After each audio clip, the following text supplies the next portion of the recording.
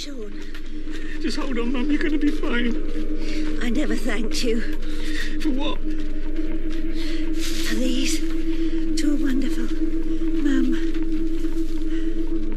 It's been a funny sort of day, hasn't it? Oh, no. Come on. Stop it. Come on, please, stop.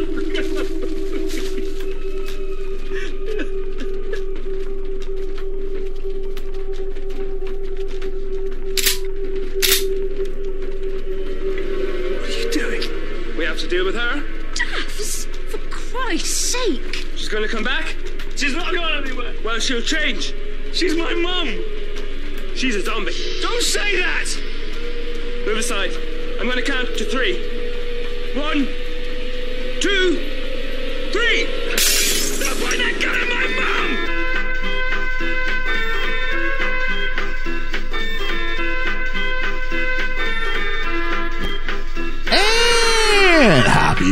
Happy Halloween for the podcast that does, I think, what it says on the gravestone. Ooh. It's Best Film Ever. My name's Ian. And I'm Liam. I'm Megan. And I'm Ethan. He did the voice and he landed on it. Sort of, yeah. Sort of? I thought I was a harsh critic. She is harsh, isn't she? This is how I knew Meg fit in seamlessly when she's like, without notes, just like starts bashing on Ethan. I'm like, there we are. You got the remit. And I'm back, folks. Yes, and the ghost of podcast past is back with us. I am, yeah. The ghost of podcast yet to come, Georgia, is not with us. No, she's not. We'll talk a little bit about. I was going to do a thing about everybody's respective shows. The problem being Georgia's not here, so let's table part of that. Megan's here, isn't she? Well, yeah, but I don't want to do it here and then do it again next week when Georgia's back, because she's going to want to talk about it. Yeah. So stay tuned for next. What do you? Oh, I don't want to do it twice. That's all I'm saying. We might not be able to do next week. Why not? Because there's other auditions next week. What? I don't know what's going on. I was told, well, which auditions are next week? Little Mermaid. I was told by Georgia she will definitely be here next week, so I don't know what time the auditions are. Well, last time, Carrie auditions went until 7, so that's all I'm going by. Yeah. I don't know any more detail than that. She'll know more. We will see. Who knows? So this is saying, if you weren't with us last week, check out our review Ethan and I did of Life is Beautiful. La Vita è Bella. Life is Beautiful. Did you ever see that? Never. No?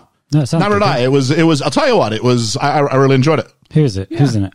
It was Alberto Benigni. Italians. Oh, is it? I've not seen it. It was the, Here's the thing, you love samurai movies. I do. And they're all subtitled. Yeah, but there's a lot of action going on. So it's not much reading. It's really just a fight. That's the fighting I like. I love foreign films. I love a subtitle. Yeah, I really like Life is Beautiful. So really the ones we've done on the, what's the best foreign film I think we've done on the pod? There's Amelie, there's that. Definitely not that other shite thing I didn't like. Pan's Labyrinth, I didn't like that. Oh, but I love Pan's he went in. Labyrinth. I went to his shop. That is one of my favorite films. And Liam looks at me and goes, I'm at the film this week. And I went, you're coming. I knew you didn't like it when it was brought up. You're coming. That is powerful. That makes me cry. He didn't give me an edge at all. And it was instant. I knew exactly what you were doing. Oh, you didn't like Parasite either. I said we don't just get to come for the films we like. That's true. That's true. Yeah. Which may be fitting for here. We're doing episode 198 without me, you know. Episode 198. Shaun of the Dead. And I felt like I should be dead, but I realized Last Samurai. I love that film. That's not a... We did. We pretty much figured out. I was sitting there and I went, oh, I know why Liam likes this. This is a Liam film. Imagine yourself learning the ways of the samurai. Oh, it's great. Yeah. Never giving up. Just going for it. Oh, do you know what, right? That should have been never given up. Just go for it. Last Samurai. That could have been on the poster. You could have done the straight him off. Never gonna give it up. Never gonna let her down.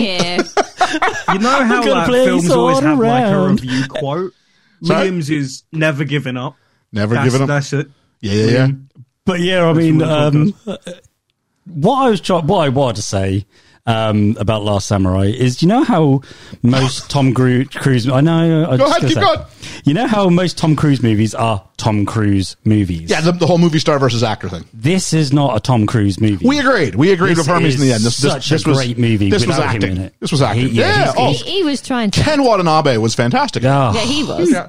As was Billy Connolly. I love Billy Connolly. I knew you'd like him. So and that was brought to us by Hermes. And we want to extend our thanks to the following friends of the podcast, of which Hermes is one of. Are you ready for this? It's been a while. Okay, it's been a while. Might be a bit rusty. We're talking about Julene. All right. Hermes. I hear. James de Guzman. Come on. Lena Oberholzer. Put your ears on. Ensign Ian Davies. Woo. Chris Peterson. All right. Randall, what's your handle, Silva? Hell yeah. Dwayne Smith. Dwayne Smith. The Yeetmeister. Woo. Reverend Bruce. All right. Nate the Great. Yeah. Still laugh. I remember so much about saying the wrong thing. Andy Dixon. Yeah. Holly Callan. Come on. Cheesy with a fish on a bike. My bad. Our resident curmudgeon. Richard. Very good. Our cool cat. Ryan Kukets. That's very good. Dirk, but his friends call him Diggler. The shy guy himself, Shy Burger Freund. Shy guy. Stu from the Stu World Order podcast. Hello. That one's part of SWO. Norfolk Damas. And of course, we're talking about AJ from Nova Scotia, Canada. Canada. Oh, I can't hit the button. Oh, no. There we go. At ease. Next, I'm going to need you to look up some film reviews for this film today. Are you? Yeah, I am. So can you, at some point over the next... have to go on Come on, Twitter Meg, you start to do X stuff. No, or- just Rotten Tomatoes. Rotten. Okay, I can do Rotten that. Tomatoes and find me a good one, a bad one, and then find out what Roger Ebert said about it. Okay. Okay. Roger. Okay. Roger Ebert. Okay, how do I find him? You type Roger Ebert, Shaun of the Dead. Do you know what, Megan? I you did get not it- have this in advance. And you get a sound bite, and it's generally at the bottom. He signs off with his best part of it. Just let you know. Okay. Usually George does it, so I'm just trying to distribute. Okay. I need this in advance, but I'm fine. I will go for it. Well, that's why I've given you 2 hours. That's fine. I'm on this now. And I was listening to Liam, and it's a lot of yes. So people should get the yes. Yeah. Yeah. Well, yeah. if you listen to the very first episode we did, Back to the Future, that was my saying. Yeah. You went, yeah. Triple, yeah. I was that nervous. Yeah, All I yeah, kept yeah. saying was yeah. I'll tell you what we would That's love, where it's though. come from. We would love if you said, yeah, to helping keep the lights on here at the Studio of Awesomeness and keep that sweet BFE content coming from the microphone to your ears 2 times a week. Please consider joining our Patreon. You can get in the door for as little as £3 That's less than $4 US and about $5 Canadian. Other currencies are available. All right. All right. Today's the last day as release day of October. And I don't know if I've told you guys haven't been around. Australia has been leading the charge in our charts all month long. They were more listens in Australia than anywhere else to this point. They can still blow it. There's only a few hundred between Australia and the United States. And I feel very charmed that we can say a few hundred is like the ability to make a move in a day. We're very lucky that way. But, That's cool. yeah, so if you're an American, go share this with a friend. If you're Australian, go share this with a friend. Heck, if you're from Canada, go share this with a couple of friends, eh? Hey. Hey. What are you talking about? What you talking about, eh? Moose. And you could send them this and say, this is how you remind me of what I really am. I hate Nickelback. Moving on. If they didn't catch it last week, a very belated happy birthday to the Yeetmeister. Yeet. That's a happy. We called him last week. We said it one more time. Happy birthday. Happy birthday. Indeed. Birthday. Woo. And the mailbag is open for you. You can go ahead on what used to be called Twitter, and I'll still call Twitter, and go ahead and fire yourself a question with the hashtag AskBFE. In my notes, I've said BFE random word. I don't know why I've done that. So anyway, there we are. Now it's time for some reflections. And corrections. Very good. There's a mistake I think I made. Well, I know this is not I was me. going to say, you guys know it's not you. It's not me this time. Oh, there's 2. One would be, they're both on me, actually, Ethan, so you're okay. The first one is, I accidentally referred to, Ethan, we were talking about cringe humor and British humor and Peep Show, and I called the lead character Mark Cottigan. And I was listening in the kitchen today going, I'm an idiot, his name's Mark Corrigan. I didn't even pick up. No one else did. I made it through the whole week, but you know me, if I make a mistake, I try to... we like to rectify. we like to be right. We like to be accurate. And the other one is, Shy Guy got a hold of me, and because we were like, where is Shy Guy from? Because I thought it was in Europe somewhere. And it turns out that Shy is originally from Israel, but is now living in LA.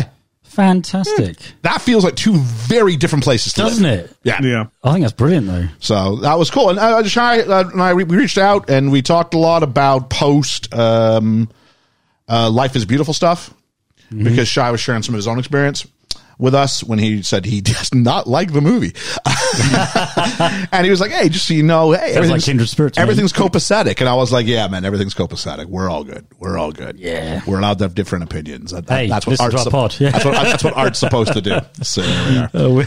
We always have different opinions. There we go. Actually, a couple of them lately, I've gone, Liam and George would not be doing well right now because Really? we were just having an open disagreement, and I know how much it bothers you guys when stuff like that happens. We get a little bit too heated. Yeah. Well, or you just get anxious because Yeah. you like people to agree, and I'm like, you can not agree, but not fall out. Yeah. Yeah. So there we are. I'm learning. Overall, though, I really enjoyed last week's episode. Yeah, it was 3.5 hours, just me and Ethan. So God knows. We got 26 pages today. So here we go. Andy Dixon forgot that I Am the Walrus was initially the Beatles. He thought it was an Oasis track. Really? Yeah. Nah. Cuckoo Cuckoo. Cuckoo indeed. And then he said, I also thought we're going, Ian and Ethan, Doctor Who chat, just record more. Who do you think you are?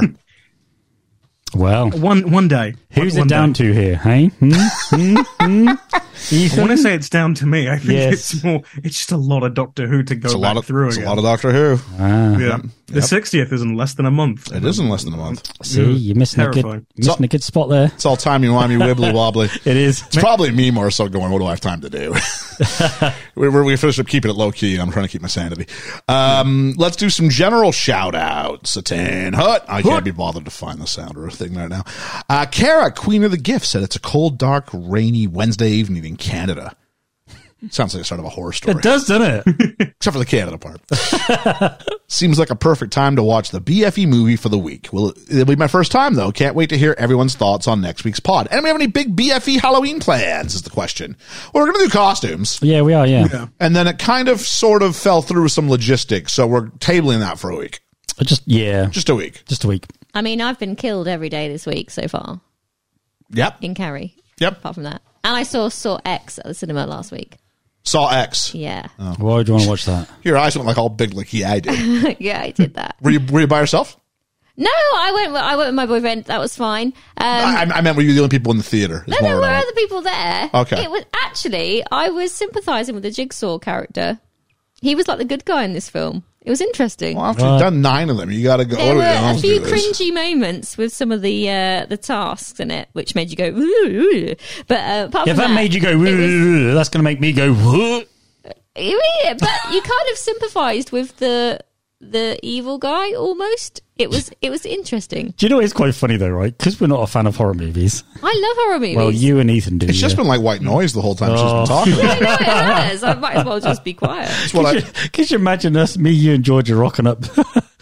Seen Socks. See a horror movie. I liked Carrie when we did Carrie. Yeah, but that's a different kind of horror movie. It is a different kind of horror movie. Yeah, I went to see this because this was the only like horror movie at the cinema at the time. So I was like, how's that for the state of cinema when like there's only one nothing horror on. movie? Yeah, There's there's There's nothing. an Five Exorcist Nights at something. Freddy's movie. Oh, that's but just everyone come out. says it's shit. A The Freddy game movie? is quite creepy. That It's makes not you that- jump the not that game. Freddy. No. No, I don't know. What I've heard is it's very much people who like the video game and all of the stuff from it will be like, it's really good. But everyone else goes, yeah, this is stupid and bad. Why did you make this? Have I mentioned 26 pages this week? But, yeah, there's nothing on at the cinema for horror 26 movies this pages year. for an hour and a half movie. Yeah, it's dialogue heavy, isn't it? Comedies. It's like Austin Powers. Austin Powers had 26 pages. Yeah. We've also got Stu from the Stu Roller podcast. He's got the rest of his year recorded. Oh, wow. I'm like, what's that like? Jeez. I said, we record on Sunday, release on Tuesday, dude. He's like, Yeah, I would live in perpetual anxiety doing that. I say, yeah, I don't edit much. Pretty much I sit the whole file and go, bloop. Could you imagine that, though? Whole year. I feel so disconnected by the time it came out. I'd be like, what was that again? Yeah, same. Same. And there's things we get to do which are kind of its time. So I'm glad for that. This idea that we're kind of if you listen to it on release, it feels current. Yeah. Not a shot at anybody who records in advance. A lot of people do it, and they do it for a reason, but it's just not our MO here at the BFE. Mm-hmm. Hermes is claiming he didn't want to win last week. He never wants to win. Because the Scuttlebutt podcast submitted an entry and it won. He said, that's not me. And I said, well, he's no one else has claimed ownership of it. No. So I know that Hermes has tweeted from that account in the past. So I have to go unless someone else claims it Yep. as a Hermes win. I did notice, though, The Last Samurai, that went on for like 4.5, maybe 5 hours, wasn't it? It's a Hermes episode, isn't it? He's pushing for that 5 hours, isn't he? He really wants it, yeah. And then he was like, I'm going to go in like 90 seconds. I'm like, guy, you're the one. We need to get the 4.5 hours by ourselves. Jeez. Just hear him laughing. Dwayne Smith noticed that Rigged was trending on Twitter and thought maybe that was Hermes doing it. Gift of the week was Jam. Lots of entries this week. We had Dirk, Andy Dixon, Hermes, Queen of the Gift, Kara, Josh G, Shy Guy. Shy Oh, are we doing that all the time? Is that turning into a Dwayne Smith thing? Well, it might have been, yeah. It might. Ensign Ian Davies and Chris Peterson all submitted entries. It's too many for me to go through each one individually. I will say that both Dirk and Kara did the same Friends episode where Monica makes jam. Oh, that was quite cute. So yeah. I will go along with, I'll give them third place. Yeah, why not? Second place, I'm going to give to Josh G, who had a gift that said pump up the jam, and it's someone using like a foot pump. Yeah, and there's like a bottle of jam up on it. I thought that was funny. Pump up the jam. But the win's got to go to Chris Peterson, who did a gift from Snatch saying, who took the jam out of your donut? Well, no one took the jam out of your donut, Chris Peterson. You're the winner of our gift of the week. And just to set the world back to its rightful place, I don't usually do this, but in dead last place, Hermes Auslander for doing a Jim Carrey as Ace Ventura going, alrighty then, that is my jam. I'm like, someone's playing the player. He's making no qualms because he's won 2 in a row without wanting to. Yeah, because it was the best. I wasn't trolling him. It was the best. So he's going, what does Ian hate? So everybody else is going, Friends, wrestling. Yeah. these are things that Ian likes. He's going, Jim Carrey, Nickelback. So there we are. Why not give us a review? Put the jam back in our donut. Apple or Spotify. I hear 5 stars is a nice number. 5 is the magic number. Indeed it is. And while we're on that topic, checking in with the morning report. Oh, you know what? Did take the jam out of my donut. Yeah. What a shit Can one, we right? talk about this for 2 minutes? You kind of mentioned Friends a little bit earlier. Matthew Perry passed. Yeah. Yeah, I got the news from, it was Ryan Kuketz in the Patreon chat around 1:30 last night. I slapped me up and messaged that Matthew Perry had passed. And I went, wow. Yeah. And sort of Facebook, more even so than Twitter, Facebook, everybody was just sort of sharing. And it's become cool to hate on Friends, I think, because the laugh track, it's of its time, right? Yeah. But then you look at everybody, and there's a lot of people who seem to signify that there was a sort of importance that sort of they felt with Matthew Perry as far as their own kind of sense of humor, or even just use my friend, because Friends was omnipresent in a way that shows aren't omnipresent anymore. No, not for the length of time it was. Friends was a cultural juggernaut for 10 years, and again, there was 6 different characters and that somebody would associate with, wouldn't they? Yeah. We've spent 3 weeks in my TV genres class just going over the impact of Friends. Yeah. Which is kind of incredible. So there's something in media studies called uses and gratifications theory, and it says that we use the media. The media doesn't force itself on me. I use it. Mm-hmm. And there's a couple of them. One's just surveillance. What's going on in the world? Did Friends do that? Maybe a little bit, but not much. Yeah. Another one is just, it's just a distraction from everyday problems. Yeah, Friends could do that. But the other 2 are ones that really associated, I think, with Matthew Perry specifically. One was what you're talking about. It's personal identity, where you find a little bit of yourself by choosing one of those friends and going, hey, this is the one who I see myself mirrored in, or this is the one who's the aspiration of someone I might like to be, Yep. And that's why those 6 friends, it's why there were 4 Beatles with 4 different persons. Like this is a classic sort of media Spice Girls. compartment. Yeah, Spice like Girls, the totally. Spice The exact same Girls. thing. Yeah. And so Chandler was the funny one. And so I myself found great currency. I went, this is my guy. This is my best version of myself, is that guy. The awkward guy, the guy who's maybe not the smoothest, but he's funny, and there's currency in humor. And if you're funny, people will have you around and things like that. And so, there was that. The other one is also personal relationships, that somehow you feel connected to these people, even though it's a one-sided relationship, you feel it.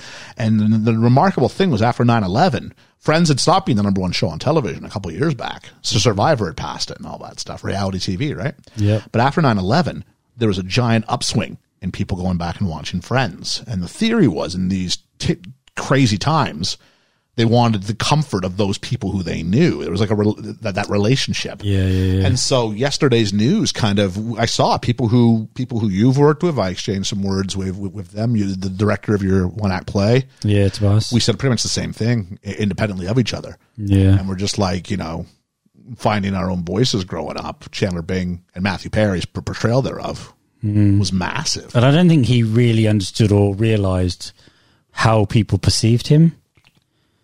Because when you see him talking talk shows or even at the reunion and stuff like that, he was very sort of downtrodden by it. And like he hadn't been able to move past by that. It's weird. Yeah, there was a couple things, but one was the weight he felt if a joke bombed. And I was like, I can totally relate. Filmed for a live studio audience. Yeah. And if it doesn't land, and if you're the one who put that out there, especially if it was your idea, as someone who's done a little bit of writing occasionally in hopes that it lands, there's nothing worse than when it doesn't land. But he's not thinking about the ones that killed. Yeah. You know what I mean? The ones that brought the house down.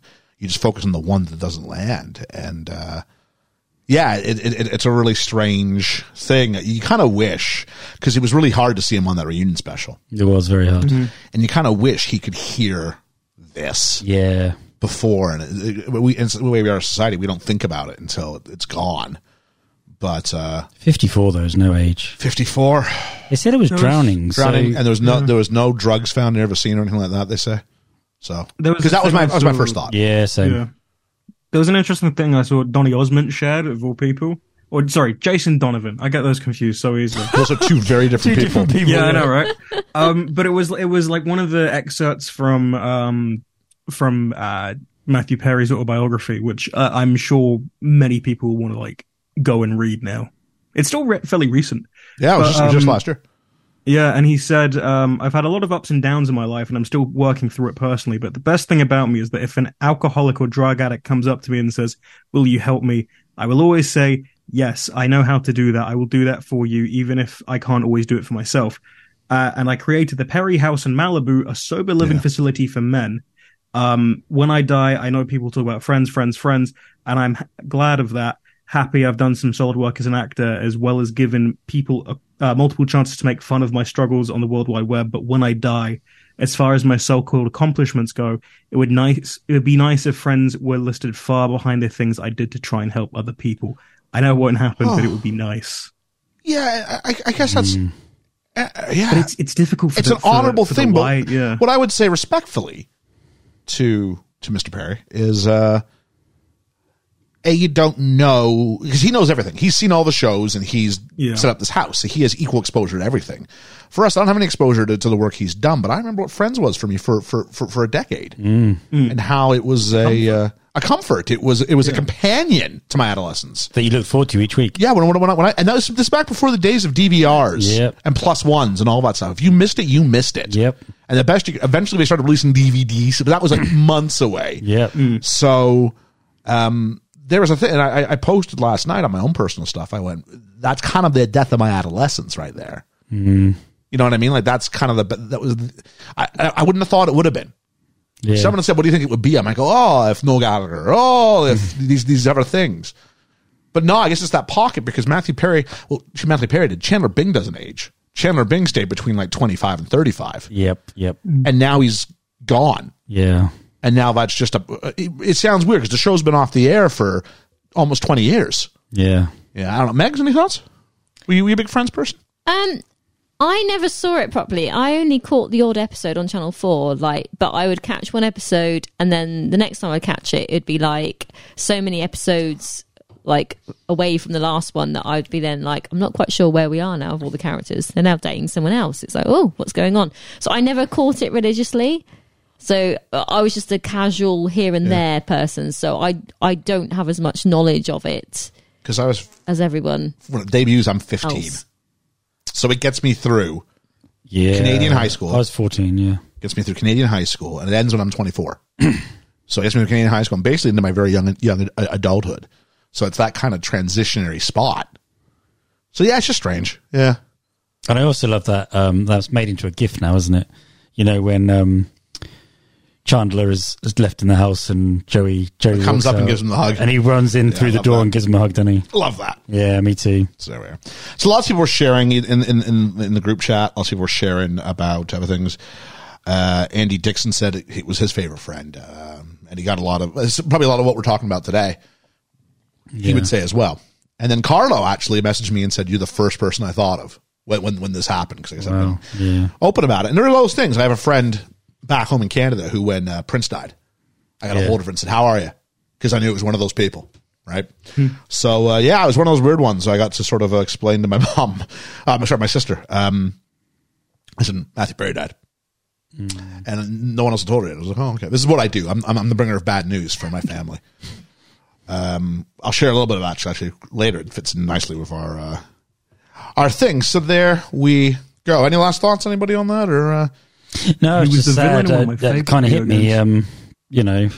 It didn't hit me as hard as you, because obviously you had more of affinity with him. The ones that hit me hard were Princess Diana, Olivia Newton-John, Steve Irwin of all people. Oh, that broke me. Yeah.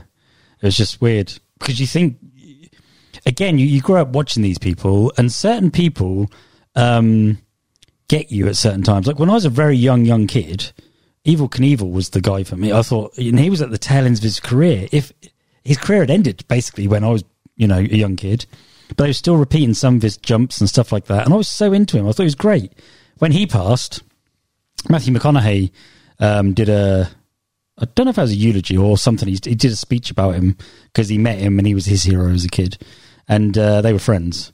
And hearing Matthew McConaughey talk about him from when he looked up to him and then became a friend of his, it was like two different stories. It was really, he was glad he met his hero. Do you know what I mean? Yep. And I think you'd have been just as glad to meet. oh, jeez, talk about dreams. Do you know what I mean? Oh, Because for I sure. reckon he'd have been trying for those laughs even with you as a person. I think he also appreciated like the ability to switch gears though and just have a proper conversation as well. Yeah. Yeah, because I think Matthew Perry is one of the first people who taught me that there's an intelligence in humor. Yeah. It's not just, I'm going to use It's not Ethan's one-liner caveman or- thing. yeah. Man fall down, go boom, right? Like, okay, great, cool. But can you do it with words? Yeah. It's a lot easier than falling over. So you ever tried acting, right? And his gestures on screen. Oh, he's he didn't always have to physically, talk. he's very, the facials. Oh. How to sell a joke without even saying anything. Yeah, absolutely. Brilliant. Which is what I'm doing right now, which is great for a podcast. You sadly missed Matthew Perry. It's not some strange eulogy we're playing. We're going to switch gears here and talk We football are, for yeah. a bit. Football. Week number 9? Is it week Coming up? 9 already? Week 9. Pass. This is the halfway point of Oh, it's the halfway? of the season. Yeah, Oh, we get to something I'm like surprised by that. 14 weeks in, and then it's playoffs. I think So, yeah. I'm like second from last, aren't I? Or something? Well, it just so happens we do a segment, Liam. I don't know if you remember this. It's been a while. Hey, as long as I'm not lost. The BFE went 3-2 last week. Oh yeah, because I 3 won, wins, didn't 2 losses. Yeah. So quick catch. Andy Dixon beat Ethan by 64 points. I? Wow. oh, you There was some cosmic justice after I interfered and cost Yeah. Georgia her game against Ethan. You interfered. You were here. Did you? Yeah, I said to Ethan, you haven't set your lineup. You haven't Oh. set. Fill in typical Ethan lines here. And Oh, then he then I put sets one it. in, and then he moved one player in and one player out, Oh, and he beat Jordan by Yeah. 0.64 points. So there's no questioning. okay. I caused Fair that. enough. Ouch. Yes, you probably did. Yeah. So Megs beat Ryan Kukets by 45 points last week.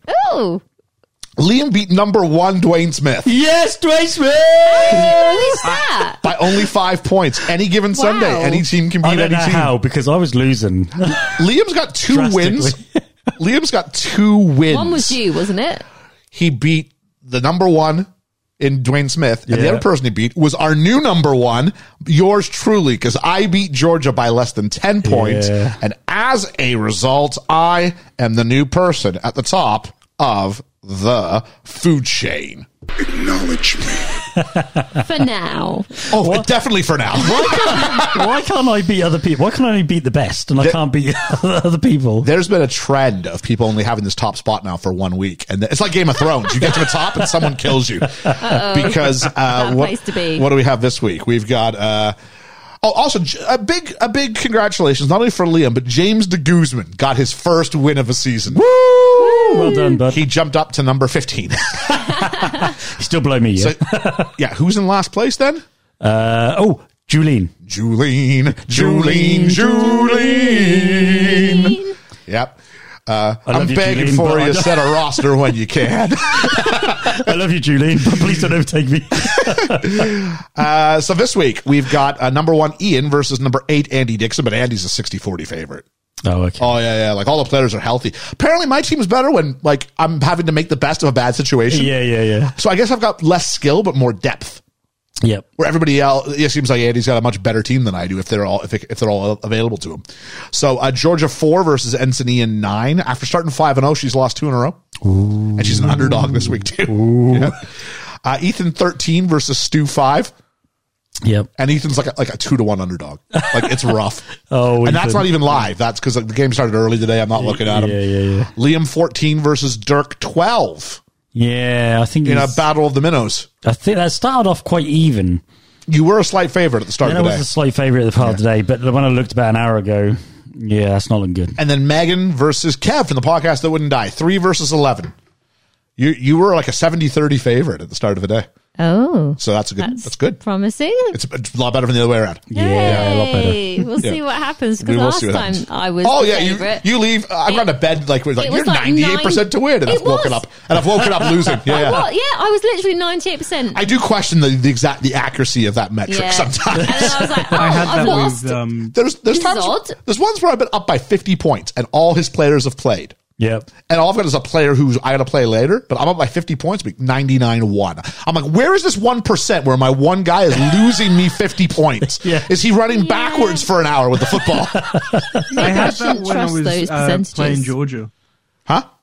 And then when I was playing Georgia, it was like 98% chance Yep. Georgia will beat you. And then I woke up the next morning and it was like, you're not going to believe this. Called a Monday morning miracle. So there we go. Love it. Oh, it's still a chance for me yet then.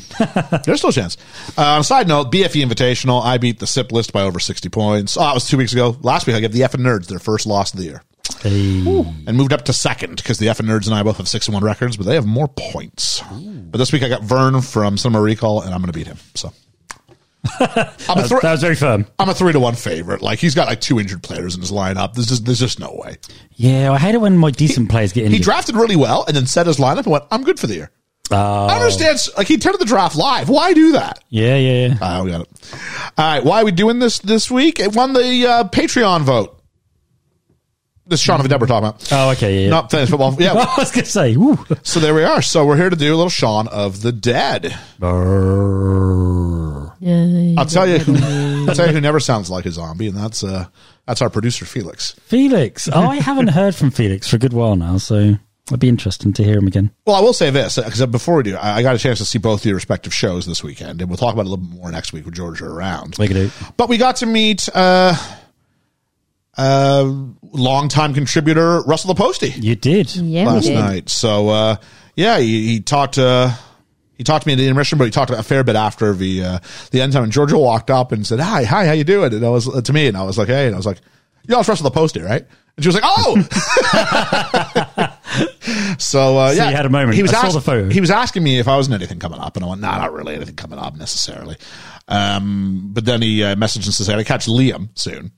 You're easy because you have a place of business. Yeah, of course. And then he said just Ethan left after that, and I was like, good luck there. Even we don't see Ethan in person. I'm not entirely sure Ethan's not an artificial intelligence. Yeah. So heavy on the I am a artificial. hologram. Yeah, I think I saw Felix more recently than I saw Ethan. Anyway, Felix had this to say about this week's movie. The uneventful, aimless lives of a London electronics salesman and his layabout roommate are disrupted by the zombie apocalypse. Did they get him at the end? Felix is brilliant. I think he's He's comedy genius. Because I don't think he meant to be funny. he's not usually funny. He's not, is He's he? very dry. Do you think he had written down what he was going to say? I think he probably wrote down like. His is about as convincing as one of the performances in the movie. You're not wrong. Dear. Directed and co-written by Edgar Wright, who's also done Hot Fuzz, The World's End, Scott Pilgrim vs. the World. Yes. He wrote Ant-Man. He was the writer and director of Baby Driver. You've seen Baby Driver. I love Baby Driver. It's good. And the writer-director of the recent Last Night in Soho. Also co-written by Simon Pegg, who co-wrote Hot Fuzz, The World's End. Paul. Yep. Oh, yeah. That's not a bad little movie. Star Trek Beyond. Yep. Mission Impossible. He did. Hasn't written any of them. No? I looked it up, yeah. I thought he had. Nah, it turns out not. Run, Fat Boy, Run. Yeah, that's not bad. The End Newton. And then Spaced, both the UK and the US version. I didn't know there was a US version. It scores 1.3 out of 10 on IMDb. Yeah. That's almost impossible to score that low. I want to go and start giving it a bunch of 10s. Space has got 1.3. No, the US version of it. Oh, the US. Okay. So he's got a credit. I imagine it's because they're using his characters, so you just get a story credit. Okay. I'll talk about like Space later. Yeah. When it comes. I found out there's an American version of The In-Betweeners, and it's directed by Taika Waititi, and it is critically panned. Yeah, I've seen comparisons of it. It just doesn't work. It's British humor and American humor are totally different. There's also a different thing between like MTV were willing, because it's what it aired on MTV, and what they'll let you get away with versus what British TV will let you get away with. It's two totally different things. Yeah. Cinematography by David M. Dunlap, who's done a lot of TV. Gossip Girl. House of Cards. Yeah, the latter seasons, and a lot of work as a director of photography for the second unit. So like when the second unit goes and films stuff away. So he's done that for Forrest Gump and Air Force One, amongst other movies. Oh, that's cool. But who knows which scenes? Isn't it? Who knows which scenes were his? He might have just been shooting like scenery and coverage and stuff like that. Yeah. Music by Pete Woodhead and Daniel Mudford, who I found nothing really of any interest after them. So there we go. The first time I saw this, anybody want to volunteer? I didn't see it when it first came out. I saw Hot Fuzz before I saw this. As did I. A zombie movie, I was like, nah, thanks. I'll leave that. Really enjoyed Hot Fuzz. Noticed that I was in the same ilk and the same people. And I thought, well, if I enjoyed Hot Fuzz, I might like this. So I watched it. But it was probably about 5-6 years after it was released. Megs. I can't remember when I first saw this, but I definitely saw this before Hot Fuzz, years ago. Jurassic Age, or well, not quite the Jurassic Age, but Megan is older than the rest of us, so it would have been years and years. I'm the crone, don't you know? So obviously, this was like a millennia ago. I saw this before the Romans came. Obviously, I don't shy away from a horror movie, although I know this is a horror comedy, but I see it more as a comedy. I would totally agree with you. It's not really a horror. There's a few more gross moments towards the end, but it's not really. Georgia was trying to see if she could make room to watch this, and when I'm not really sure if it's just a trust me, it's way more comedy than horror. I think it is more comedy than horror, but I saw it years ago, and I've seen. I'm not saying it to my sister. Yeah, I was saying it's like a comedy that uses a horror as a setting. Basically. But what makes it funny is what they do with the horror elements, I think. I suppose so. But I've seen Hot Fuzz, and I've seen World's End, and I've seen Paul, so I've seen all of that sort of set. Yeah. Well, at the same point, I think if you're a horror aficionado, I think this film doesn't offend you because it's respectful to its past. Yeah. Ethan, when was the last time you saw this, or first time you saw this, sir? First time I saw this was like 10 years ago. I went to go see The World's End with a lot of friends, and I think the TV was like, because The World's End's coming out, watch the first two of the Cornetto trilogy. So I just watched them like back-to-back evenings before I saw the film. We should have brought like the summer of 2013. How did we miss that? I don't know. So I've been really busy this week. I haven't thought about anything. Yeah, I totally forgot. I didn't even think about it. Yeah, no. Could make tea. Put a kettle on. You don't like hot drinks? Goes to Winchester. Chester, wait for this all to blow over. Yeah. Should have had shots. I saw Hot Fuzz first. Yeah. And didn't like it. Did you not? No. Oh, I love Hot Fuzz. I was really into this movie about the uptight cop and the small sleepy town and the guy who just wants to be like in gunfights. Yeah. And then like the old people turned into like some like supernatural force, and I was like, "This is stupid." Yeah, okay, that bit is a bit weird. Oh, it's it's like two different movies. The thing you're calling that bit is the second half of the movie. Yeah, it's two different movies. It's two different movies. Yeah. I always compared it from Dusk Till Dawn. Yeah, same. Where I was enjoying the first half of the movie, and then it's like now there's vampires, and I'm like, what? Yeah. I want to see the rest of the. I want to see the kidnapping movie. Yeah. Do you think it helps if you see Shaun of the Dead first? Well, so everyone said, kind of film it's going to be. "Oh, you don't get it. You need to see Shaun of the Dead." So I went, all right. So I watched Shaun of the Dead didn't like it. Giveaway straight away. Look. And then, well, here's the thing though, because then I started teaching film studies, and one of my colleagues, we were doing train spotting, and this is England, and we determined it was too much heaviness, because train spotting can be heavy, various parts of it. Oh, yeah. And this is England. I used to teach before, and it's George's famous original. What'd you come up to? 2 in the end? About that. Yeah. I remember Jay Salahi's voice when he heard that she gave it. I think I asked her friends at Shipwrecked what they thought of train spotting. No. I was like, I'm going to ask him. But it was just too heavy. So my colleague went, I want to teach him Shaun of the Dead. I went, yeah, all right, go ahead. Then I switched schools. And I was like, oh, shoot, I'm here by myself. So I said, do you have any stuff on Shaun of the Dead? I think I said myself, yeah, we'll send it over. I didn't know using any of it, but it was okay. I was like, I'll do it. And so by teaching it, I've watched it a bunch of times. And I'm good at teaching it.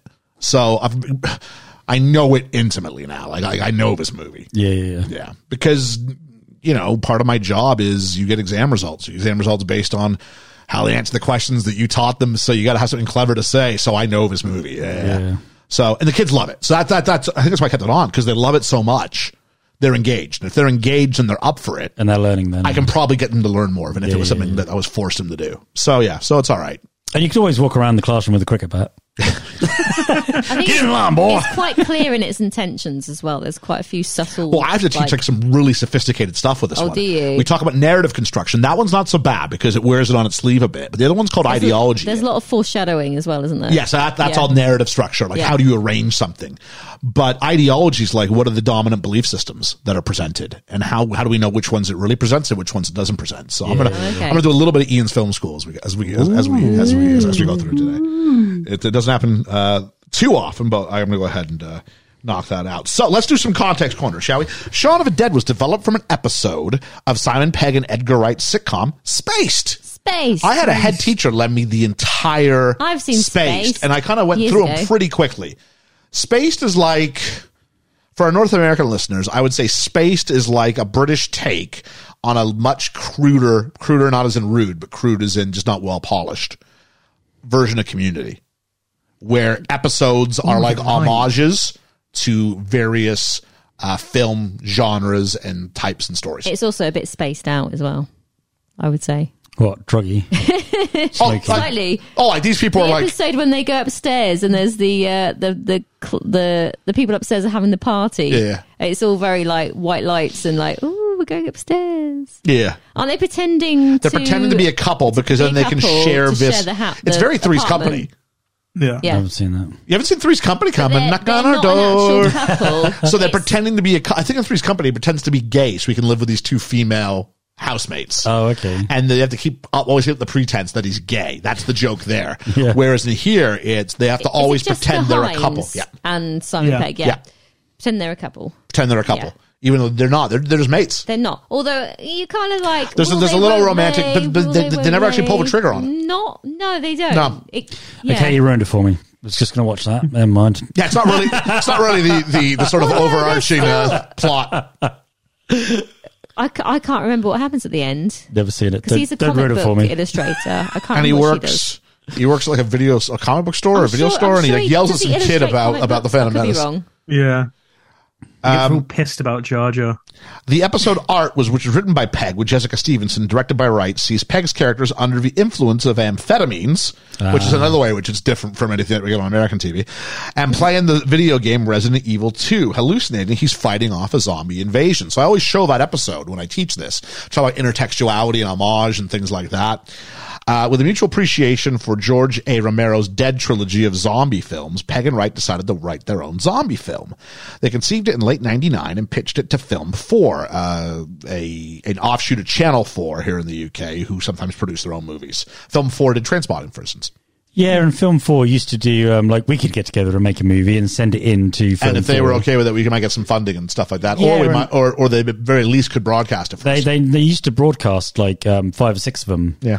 Like at late night, obviously. But they were only like 15, 20 minutes long.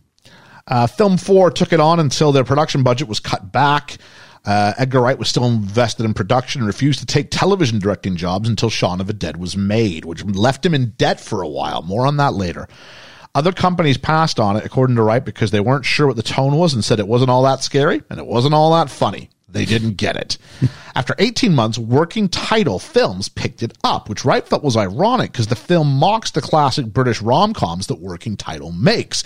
So Working Title does things like Four Weddings and a Funeral. Yep. They do things like Love Actually. They do things like Notting Hill, where you get a big American star, you place them in a British Jones. location, Bridget Jones, and you place them in British location, London, and then posh English countryside homes, right? Yep. So not real London, but the Americans' idea of what London is. Yeah. That same bridge Doctor Who's always running down as well, right?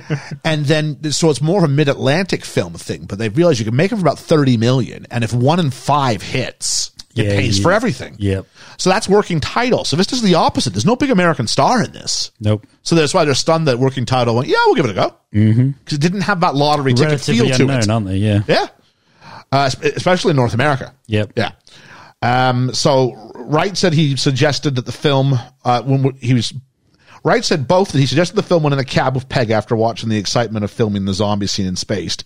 Also said while watching a horror film with Peg and Nick Frost one night, he began developing in earnest after playing Resident Evil one night himself. You ever play Resident Evil, Megs? You're a gamer. I have, and I'm terrible at shooty games. I'm bad at shooty I'm games. not good at that one. I'm better at the ones where you go and hide and sneak around. I'm not very good with guns. You're a hidey, I sneak can't around aim. kind of girl. I'm more of a You're better at the sneaky. Heidi sneaky sneakies. Yeah, I'm better at sneakies and shooties. I'm terrible. I tried to play Last of Us. That was terrible. And he went out in the early hours in the morning wondering what a British person's reaction to the zombie apocalypse would be. He considered the lack of firearms that American zombie movies have and kind of thought, what would we do in Britain because of that? Cricket bats. So, Well, we'd improvise. another influence came from how he missed the 2001 foot and mouth epidemic simply because he didn't pay attention to the news for a fortnight. Turned in on TV one day to see cattle being burned and left him confused. He said, because of this, it's plausible the world could be ending and these two guys would be the last to know. I remember that ever so well. As they also skip over the news on television and film. The gag about Shaun and Ed spending all their time at the Winchester comes from the actors' lives, as Peg and Frost used to always go to the same bar all the time. According to Wright, who was always trying to convince them to go somewhere else. I mean, that's probably true of a lot of guys around here. Like, I would guess. Sure.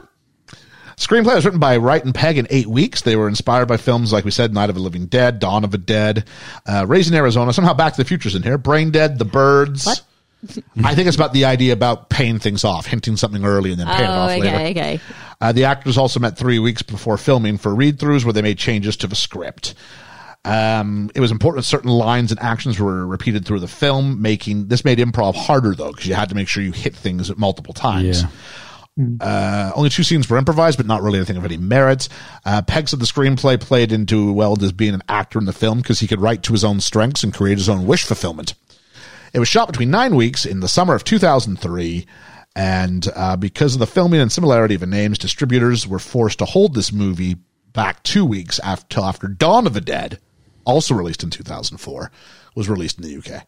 Can you imagine if you had Dawn of the Dead and Shaun of the Dead Oh my both playing God. at the same time? Yeah, that might be a bit That'd have been a cool confusing. little thing, though, wouldn't it? Although, You could have had a trailer If you for thought each. except for, like, let's go see a comedy film. Oh, it's okay, honey. I think Timmy he's 13, but he's okay. And you go Dawn of the Shaun. Dawn of the Dead. surely but how funny. Shaun sounds sillier than Dawn.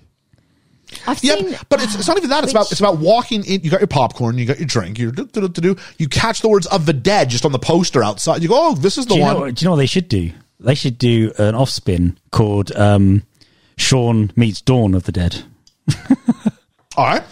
Then that way, you know. maybe that's Jessica Hines' character. Maybe she's called Dawn when they meet up. She'd be Dawn. She's Dawn. Of the Dead. That's her name. There you go. There you go. So we begin. We have the opening tones. And the musical tones you can hear at the very start of the opening credits are the same used in the original Dawn of the Dead movie, especially audible in the scenes where some zombie loses his head to a helicopter blade. Did he? Which, Ooh. see, the one I remember of those Romero films is the one. So I'm just going off track here slightly. No, but you look at me like you're asking me a question. I'm like, you've got the wrong guy. The one where they get Talk to Ethan. trapped in the cabin. Oh, yeah. It's my favorite. Does anyone know what I'm talking about? They're trapped in the cabin. There's these different families that are in there, and it's all black and white, I think. Love the smell of napalm in the morning. Yeah. No one knows what I'm talking They about. are. so you They can't are black. help me They is here. black and Tell white. you what, like all those people who like Kev from the podcast that wouldn't die or Stu from this, these people, Ed from the Film Effect, they would all be able to answer this. Okay, Yeah. I have a memory of this film, but you can't help me, so No, I don't know we're- which of the dead it is. Lost on us. Sorry, all of our operators are busy right now. Anyway, carry on. We're on Shaun of the Dead, not the Romero ones. We get Universal, we get working title, and a figure looks absently down the barrel of a lens while smoking a cigarette. And this is Shaun, played by Simon Pegg, who's almost instantly interrupted by Liz, played by Kate Ashfield, who I know from nothing. Isn't she... Again, you're asking me a question. I don't know. Oh. You are the guru. All things films. See, this is why when I went on the chase, I was like, I ain't going You got the Grease question wrong. Yeah, I did. That was probably my most embarrassing one, yeah. Sorry. I'm thinking of the wrong character, I think. Okay. I'm thinking of somebody else. I haven't seen her in anything else, though. I agree with you. Yeah. And she goes, Shaun, do you see what I'm saying? And this is where, because we've been pulling out from the shot, we just think it's him staring down the lens, and we realize just off to the side, no, he's on a date. Yeah. With his girlfriend. And she goes, oh, look, it's not that I don't like Ed. And it's just the two of them in the shot. He goes, Ed, it's not that I don't like you. And the camera doesn't cut. It just pans over and you see, oh, Ed's there playing a fruity machine. Yeah. And it's like, oh, it's all right. And so this is Ed, played by Nick Frost. This is the start of a lot of jokes that happen with camera movement to manipulate the viewer into going, you think it's this. And then, oh, wait, hang on, they're there. Yeah. Or, oh, wait, that's happening there. I like that, though. Oh, it's very Edgar Wright. Yeah. It's good. Scott Pilgrim, we saw a lot of the same sort of camera work. Yeah. He's a bit slicker there. I think this he's sort of figuring out his craft. Yeah. By the time he gets to Scott Pilgrim, I think he's nailed that side of it. Yeah. Frost explained that Shaun and Ed have a dynamic similar to that of Simon Pegg and himself in real life, as they had both been living together for several years.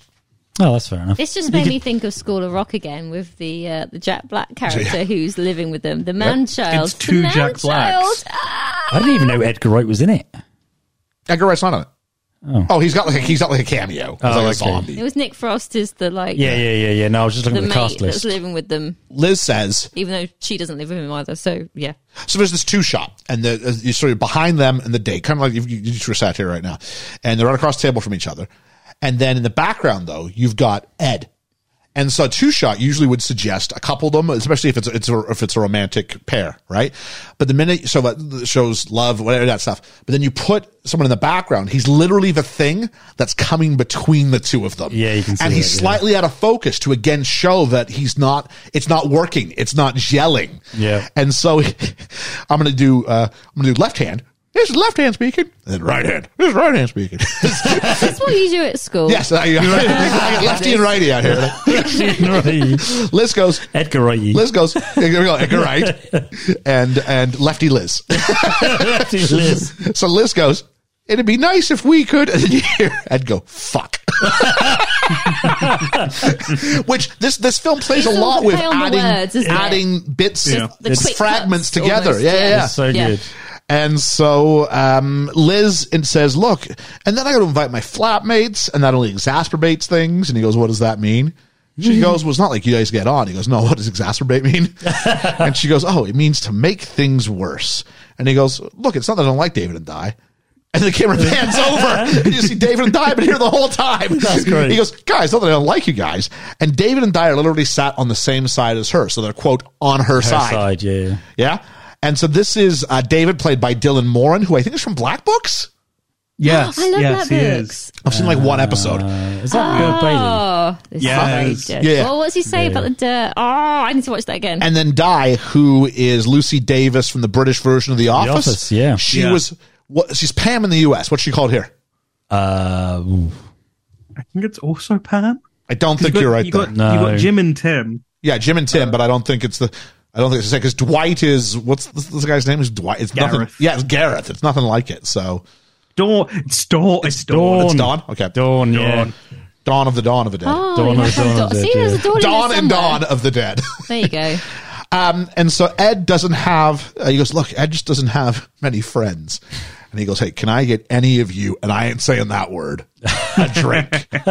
There's certain words you just don't say in You Canada. away with couldn't that? get that away nowadays, could you? There are worse words that Nick Frost says. There's worse words that Nick Frost says in this film. Well, yeah. But anyway, I was like, I ain't saying that. I'll say most things, I ain't saying that. But anyway, yeah, so it's that idea sort of rubbing the wrong way. And Dave and Diane give advice about quality time and how important quality time is in a relationship. But there's hints that are not really that matched together. Because she says, she's always, she goes, oh, David's always taking me to listed buildings and I'm always dragging him to the theater. And you can see there's like this repression between both of them. Yeah. And so it's the illusion of a relationship that's successful, but it's really, really not. It's shaky. And this is like those couples you see on Facebook who present themselves to the world as being kosher and great. As having a great relationship. And if you're sitting there and you watch, you go, oh man, why can't I get in a relationship like those people? Or you look at your own relationship and goes, why aren't we as happy as they are? See, I never think that. And then you find out like a week later, they split up. And you're like, oh, yeah. I didn't see that coming. Because social media, we curate. It's not real. Yeah. Or something will happen where there's a relationship that's been really shaky. One's done something bad, and then the next thing you know, the following day, there's a picture of the two loving each other on. Yeah. Do you know what I mean? Just sort of trying to make things up, I guess. Trying to make to the world is everything's great. Yeah. It's good. I'm too busy focusing on my relationship myself in my own life to then go, I need to showcase it to the world. That's always been is like, if we take a nice photo, sure, but then. But this is clearly why they're here in the film. They are here to be Liz's. Why can't I be in a relationship like these two are? These two are in an adult relationship. Mm-hmm. So that's sort of the specter that hangs over Shaun. Shaun is a man-child. Sean is a man-child. Yeah, but why? Are you just going to come out with like little like one-line sort of like bits like that? Yeah. Well, when I rewatch these films, like all the men are like man-children. But don't he comedies? Don't he say he's like 27 or something? 29. Yeah. I mean, come on. I'm gonna play on that in a minute. Are you? I am. Yeah, it's the same with the other film. Which film? The School of Rock one. Oh yeah, Jack Black is. School of Rock's talking about all the subtlety of a sledgehammer. You know what I mean? Yeah.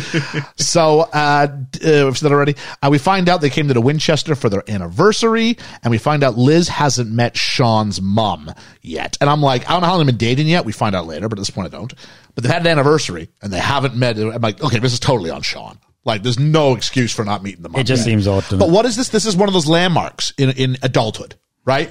In a relationship, but also in adulthood, when your romantic partner meets your family. Yep. That's a sign of progress. Mm-hmm. David's leading the charge here, though. Oh, are you ashamed by your mom? And he goes, no, I love my mom. At which point that comes to us, I love his mom too. She's like butter. And I'm like, the jokes about I'm going to sleep with your mom were jokes you make when you're in high school. Yeah. You know what I mean? They were It's not for 30-something. I've never gone to you, Liam, and tried to make a joke like this. And neither of you to me. No. So it's just not a joke you make once you hit 20. 15. Yeah. When I was like 17, I was bad for this. So much at the end, one of my friends got mad at me, and I was like, okay, maybe I do need to cool it. Because I became like a one-trick pony. It was the only joke I knew. Brutal. I want to go back in time and meet little young. Oh, I was awkward Ian. as hell. I was just all offensive humor all the time to try and like distract that I wasn't that well put together. I think I'd have been having to come to your defense. I think people didn't hate me so much. No, I was all right.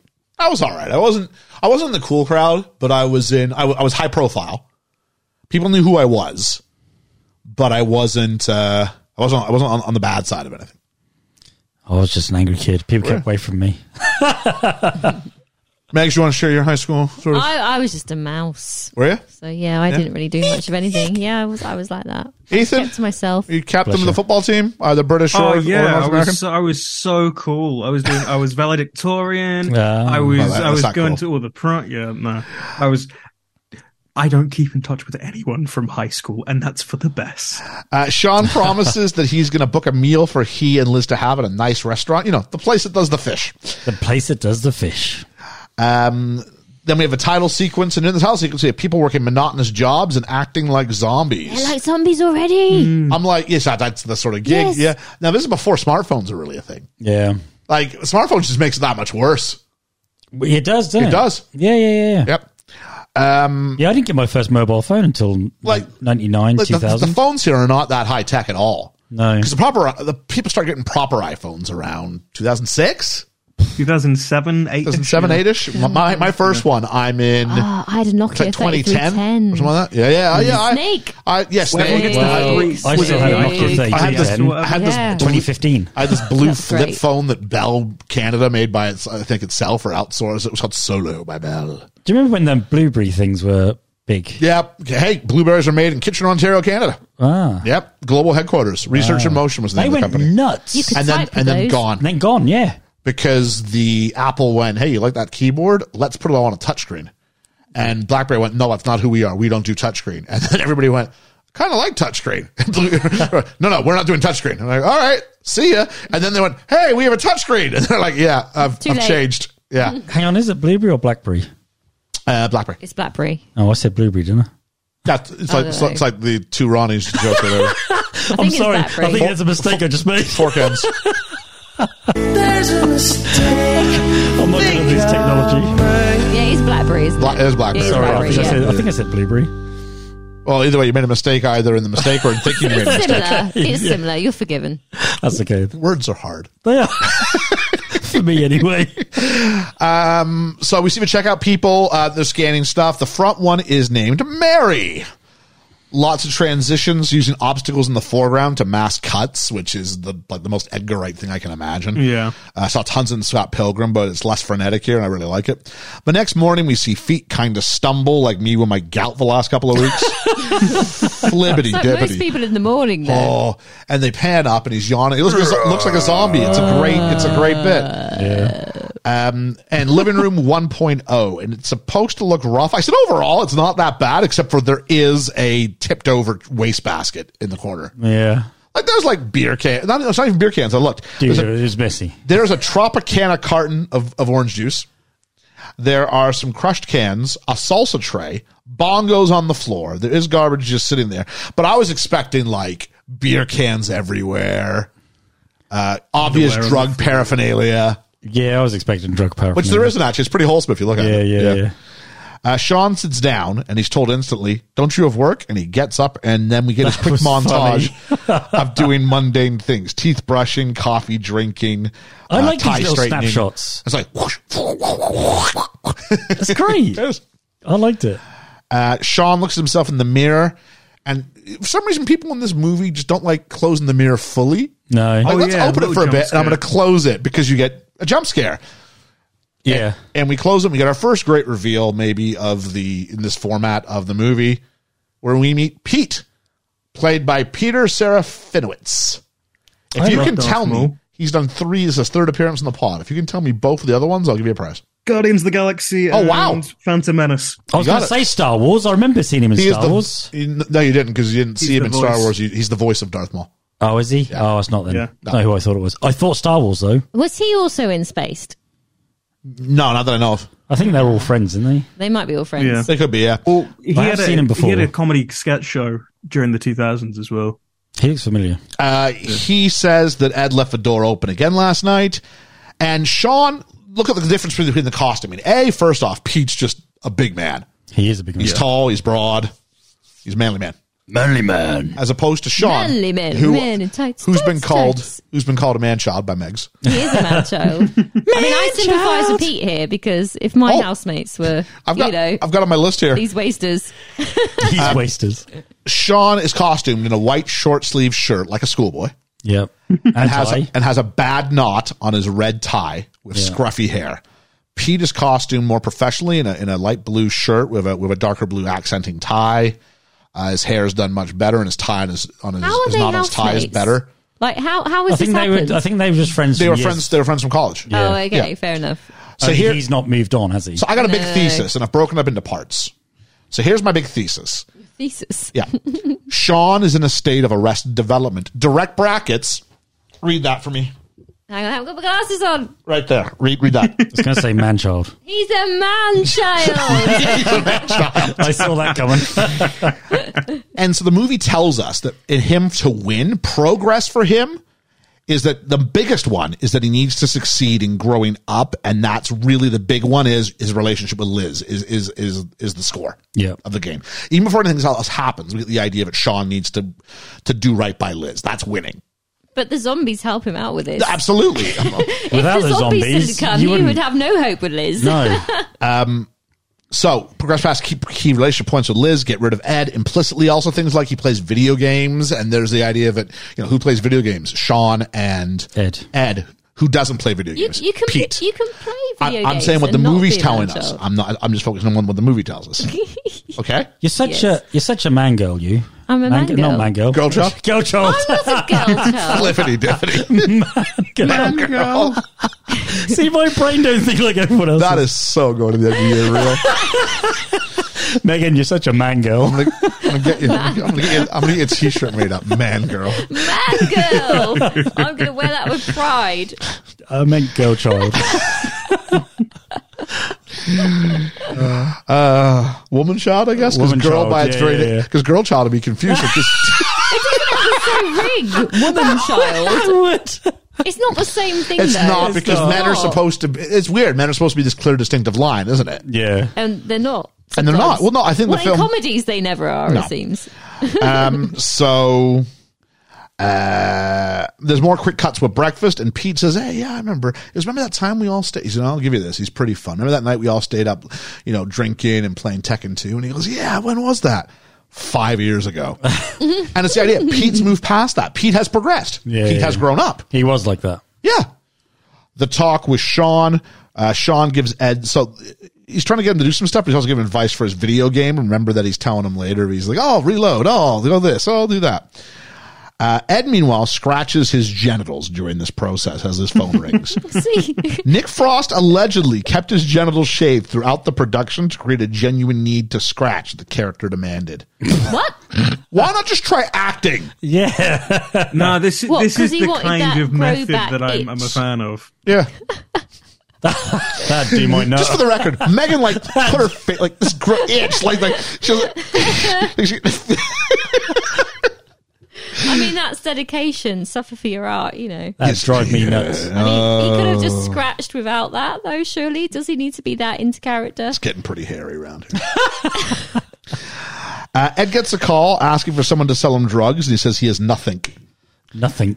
Can we unpack the word nothing for a minute? No, I can't. I hate It makes it's me my least cringe. favorite thing It's in the the only world. time he uses it in the whole movie, though, because he says nothing the rest of the time. So I thought it was really strange. But people in this part of the world tend to say nothing rather than nothing. Yeah, nothing.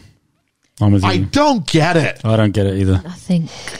That's When I have very to zombie-esque. mark work that is spelt like that makes me cringe. There's a what?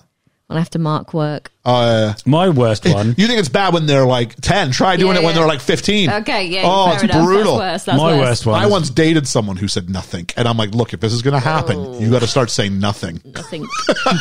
Because I ain't doing that. My worst one is when people go like 1, 2, 3. Free. Not Three, not three. Not 3. Free. Three. When you That's listen not back to free. this, That's 3. when you listen back to this, I think you might have said 1, 2, 3. Did I? I think you just really enunciated the 3. I thought it said 3. And then it was, I might be wrong. I'll push the button next week on one Oh of my us. god, my If you brain do is it all with over the your place. tongue, you can feel the different sounds. Like I believe my sister used to do 1, 2, 3, but she was like, 5. 3. Pretty close. blow to it. You know what else gets my when people Oh, God. when they go 1, 2, 3. 1, 2, 3. Three. 33 pterodactyls 1, 2, sitting in a 3. tree. I work with a fella who he might say 1, 2, 3. I used to work with an Irish guy. I think it's great. We I used like to give him the Irish accent. hardest. We used to give him the hardest. I know. We go, I just wait. I go, okay, we got to lift this piece of furniture and move it somewhere. I'm like, all right, on tree, all right. On tree. I think he's in Canada now, as happenstance would There's have our Irish following gone. they're not really a huge one for us. No, not Ireland. It's a shame. 66% of our listens, full stop, come from the UK and the US. Wow. 66%. That's nuts. Yeah, because we do some pretty good numbers. And the fact that we got that, but 2/3 of that. Then if you add in Canada and Australia, 85%. Wow. Those 4 countries. My God. Impressive. Thank you very much for all you guys who's listening out there. Yeah, and people from outside all over the world. Thank you very much. We love the random Everything. places. I'll tell you what, I was looking at if I bring up on when we do the 200, I'll show you guys the sort of picture, and it shows you everywhere we've had to listen anywhere in the world in the last 2 years. That's Any of the brilliant. countries, and I forget which one it was. It might have been South America. I think it's every country but one. Wow. We've got. I think it's Paraguay is the only one we don't have. Yeah. And like a huge chunk of Africa, like most of it. It's really remarkable to go, wow, we've actually hit way more countries than we haven't. That's nuts. Yeah, so Thank you, everybody who's listening out there. all around the world.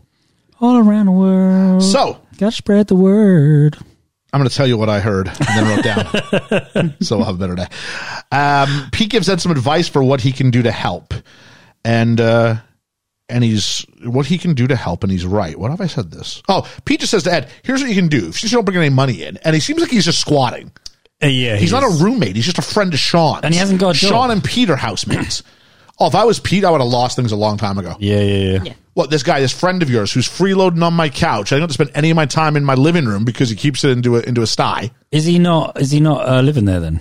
It seems like he's living there, but he's not living there. Like, he doesn't have a room. It seems like he sleeps on the couch. Oh, okay. Yeah, you don't really get it. We know Shaun works, but yeah. He's Yeah, just, he doesn't. that. he just deals drugs. Oh, Yeah. he does. Well, there you go. So I've got my notes. Why do we side with Ed? Because the movie tells me to side with Ed. It clearly tells It me to makes side us with to, Ed. yeah. No, I'm siding with Pete. Oh, Megan. Let me Sorry. try again. Sorry. I agree with you. That I've said Pete is right. Why is the movie wanting me to side with Ed? Because Pete ain't going to be around for much longer. Well, yeah. That's Well, why. Because we're with Shaun, I guess. For this movie to be really successful, I have to buy into this friendship all the way. All the right? way. Yeah. Yeah. And he does He's look. Sean's best mate. Yeah. But that's what I have to buy into. I have to go to that level. Although, yeah. But I don't know if I do, is what I'm trying to say. Rewatching it, when I first watched it, sure, but rewatching it again, Yeah, okay. I think because I'm a bit older now, Yep. like I'm a crone now. I've always so- been an old soul. That's I'm my old not as soul. not as old as Megan. No. So when No I'm one is old as rewatching Megan. things years later, I'm like, oh, actually, Pete, you're right. Yep. Yeah. Shaun then asks, well, are you going to do what he says? And Ed says, I ain't doing nothing for him. And I'm like, what is your problem? Exactly. He's actually He's just just a tidy up dickhead. after yourself. And take phone calls. And he's rude. He is very rude. He won't even stop playing his game. You won't look at him. I don't like Ed at this point. Not like at any of the points. Well, that's true. Yeah. He asks him to do it. He says, well, then do it for me. And he goes, I'm sorry, Shaun. And he goes, no, it's okay. He goes, no, I'm sorry, Shaun. And then it's this lady who's farted. And yeah, this is your kind of humor. Yeah. Yeah, that's not funny. I don't find this funny at all. I don't. I don't find this thing funny. And he But goes, I'll stop farting is doing it funny. when you stop laughing. And I'm like, no, I ain't doing that. Fucking funny. It make me not go, funny. ha, ha, ha. We've had this conversation where I've gone, it ain't funny. Are you two actually Shaun and Ed in real life? No, I'm Pete. You're Pete. I was Pete telling him, that Well, ain't you're funny, right. dude. Because he used to do it and laugh. And I'd be like, that's rude. Are you Ed? Oh, he's Ed. He's Ed. Only for the going fun. red. Oh I'll tell you what. I'm Not to spoil the who would you cast as who, but he's Ed. well, I'm not. I don't get nearly as angry as you guys are doing that. No, you're not as bad as Ed. I'm not a lazy slob. Do you know what I mean? I'm not somebody who leaves. I don't leave things about doing. No. But yeah. So the phone rings, and neither Ed or Shaun will pick up the phone. And I'm like, Ed, you're staying home. Pick up the phone. Exactly. I ain't getting it. It's the least you can do. Yeah. Exactly. Just do something. And it's a reminder for Shaun from Liz to book the table, but it's been missed. This is the same phone in the answering machine from Spaced. Isn't Oh, it? is it? Yeah, it's the same. It's the actual same physical object they have. Oh, Yeah. that's cool. So Shaun walks to the shop, and it's all one long take. The walk to the shop. I like that. I like this. I like that it's one. much Shaun later gets on, hit isn't by it? a football from a kid, and he says to him, "You're dead," which is funny later, but a bit extreme to say to a kid who hits you with a football. Well, And it if I shows you was the grumpy- mundaneness of life. Yeah. That he knows who these. It's so repetitive and predictable. He doesn't Yeah. even notice that Nope. things are. Well, slightly- things aren't different yet. Yeah. yet. Oh no, they're not No. different yet. He gives money to a No, homeless mate, you guy jump Oh, forward. this is the first time. and trips over a curb. In the shop, Shaun picks up a Diet Coke, looks at it, puts it back, and then grabs what we call in this country full fat Coke. I have a Diet Coke. It's so weird that we call it full fat Coke Yeah, full fat Coke. because Yeah. there's no fat to Coke. No, but you feel like you need to. You know what they call full fat Coke back home? no. Coke. You feel like you need to Full fat distinguish, Coke. though. Yeah. Because whenever I go to a bar, Coke. I have to distinguish because The they distinguish assume. is diet. I love the fact. Well, no, they assume I'm after a diet, but sometimes I do want a full Because fat they're Coke. playing do you the ever gender say- game, yeah. Yeah, full fat Coke, though. Do you find yourself picking up that? I use it. I use it. I a lot. might. Oh, I'm trying to think of the last time I actually went ahead and ordered from a human being. Well, imagine when you was in a bar and you'd go. I'm trying to remember the last time I was in the social club when I got like a yeah. Coke. I might have said Coke and they might have asked me, then I might have specified. Then on return trips, I would have said full I fat usually Coke. specify now. But typically, I haven't drank a full fat Coke in years. That's so funny. Because the way he uses it. Sometimes I need a full fat Coke. I need the sugar. Yeah. I Yeah. don't like full fat Coke. I prefer Diet Coke or Coke Zero. I- In fact, I'm starting to lean towards Coke Zero more than Diet Coke Coke. Zero tastes more like I Coke think than I Diet prefer Coke has Diet more Coke. caffeine in it, though. that's got to be. I don't know. I'm That's gonna- got to be. I prefer no, Diet there's Coke. no way. But I'm Look starting this to up. go over to Coke Zero. You probably could just like Google that. I could, but I'm looking at the can. I've seen the know size of why? the font on 'Cause your you phone. can. You're not reading that. There's no way. I can read it. Let's just see where it says caffeine. So we said that already. In the shop, he grabs a Diet Coke, puts it back, grabs a full fat Coke. I've got my notes. What a strange expression, but we've talked about that. Shaun then waits for Nelson, the shopkeeper, and looks at headlines that seem ominous. But Shaun's so easily distracted, and it's Nelson shows up and goes, "No beer today?" And he goes, "It's a bit early for me." And I've got, there's a guy behind him going to get married. Yeah. And I didn't realize it was a Saturday. I didn't know it was Saturday. I thought it was a regular work day until we find out later, oh, wait, no, it's not. So that's a little bit less of something. On the way to work, Shaun, Simon Pegg's performance is great. He's on the bus, his head tucked down, and he looks up from underneath the ridge of his forehead, giving like a zombie-like kind of appearance. Yeah. And everybody else Everyone's is just like staring straight ahead, dead in People their are eyes. like that. Zombified. Flow on buses and trains, aren't they? Not always, but Yeah. Well, Oh, depends what mood you're in. working class people. Diet Coke does have more caffeine. I win. Wow, it's got 25% more caffeine. There you go. That's why I have Diet Coke instead of Coke Zero. To keep me buzzed. Actually, it's like 33% more. buzzed. I might actually switch to Diet Coke, actually, if that's There the you case. go. According to some Google search, anyway. Diet I Coke probably has a should check better the taste. source before I... Yeah. Oh, really? Yeah. I like the diet taste. That's why, Oh. that's why I drink Coke Zero. No, I like Diet Coke better. But a lot of people, friends... Before like Coke Zero was a Zero. thing, I would rather drink Diet Coke than full fat Coke because Yeah. the syrupy feeling on my teeth, Yeah. it makes your teeth feel kind of squeaky or Furry. something. Furry? Yeah, sure. It's weird. Very. In a way that Sprite or other drinks don't. Coke's got a thing for this. Yeah. Because Coke is very very- corrosive, that's why. Yeah. You put a penny in Coke and wait a week. Jeez. Stick it down the Well, toilet, I'm you got not a clean keeping- toilet. They use it in like some sort of mechanics, use like clean engines and stuff like Yeah, that. yeah, Like, yeah. no, I'm not but doing you that. don't keep Coke in your mouth for a week. No, but if you're having a constant stream of it down into your stomach, what's it doing to you? Yeah, that's true. Yeah. But anyway, on the bus, depending on what mood I'm I thought you in. said on the buzz. I thought you said I'm on the buzz, man. Sometimes I'm in the mood that I'm not going to see this person again. I really can't be bothered to start a conversation with them. I'm going to be in zombie mode. You don't owe them a conversation. No, but I never sometimes talk I'm to in anyone. zombie mode. That's where the idea of headphones are brilliant because Yeah.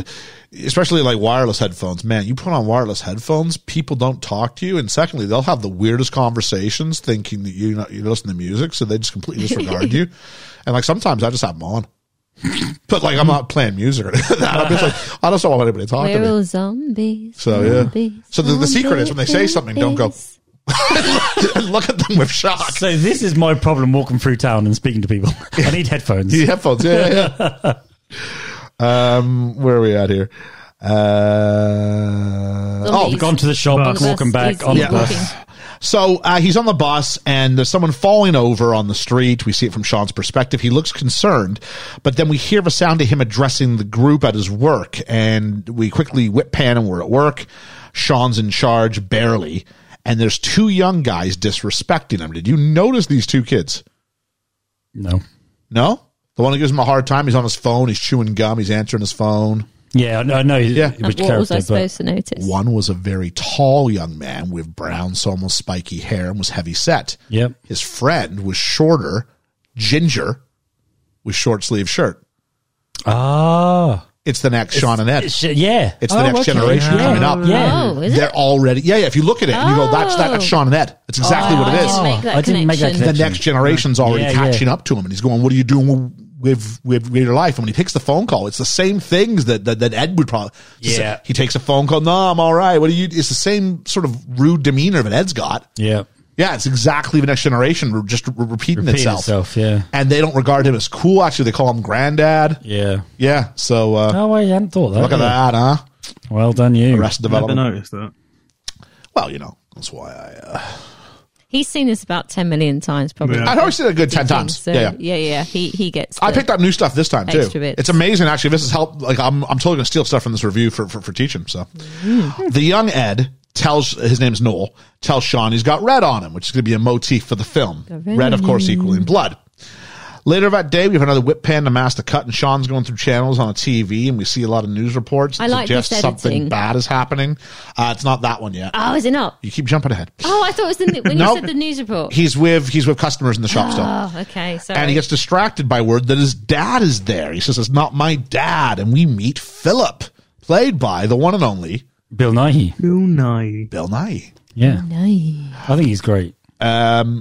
Third appearance in the pod. Anyone want to have a go at the first two? Love Actually. About time. There they are. Oh, there we go. Hey.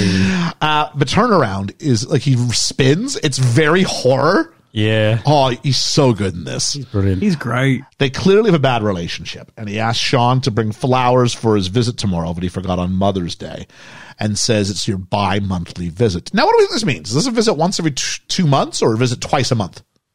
Because bi-monthly could mean either. Every other month, Yeah. I would go Every other, with. yeah. If he's lecturing him, it probably means every other month. I would Every say other every other month. month. Yeah.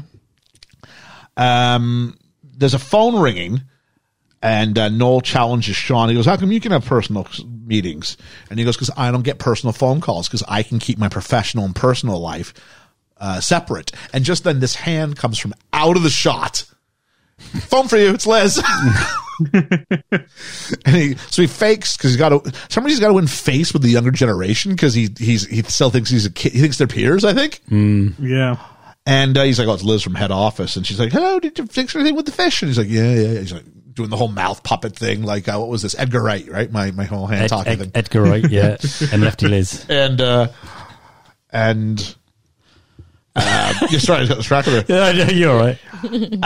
There was one bit. And so he kind of removes all the stuff from going, the message he should be hearing. He's spending more time focusing on Noel than he is on Liz, and this is his mistake. Yeah, big mistake.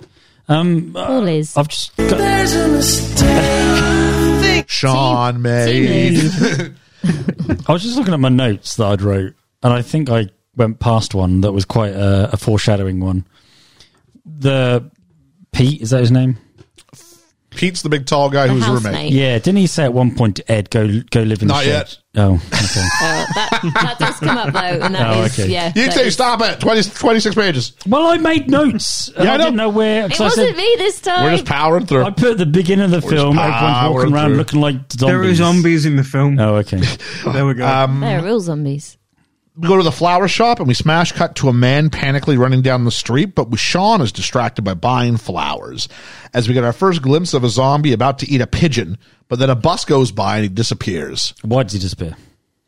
Movie. He just goes somewhere. Well, But why? Just 'cause- Enough so it plants doubt into Shaun of, did I really see that? And then Shaun's too absent-minded to follow anything up. Oh, okay, probably. He doesn't notice anything yet, does he? I think this is okay. No We zombie is that noticed. fast moving. So here's But he kind of doesn't. a sub-thesis of this, is that the zombie apocalypse is just a metaphor for his relationship, Oh, okay. and Shaun's ignoring the warning signs. Oh, okay. And if he'd paid attention to the signs, then it wouldn't have happened as badly as it did. Yeah. yeah, I guess. I've got external validation professionally. I'm okay. Could this not take place without the relationship then? Pardon me? You could argue this could happen without the zombie apocalypse.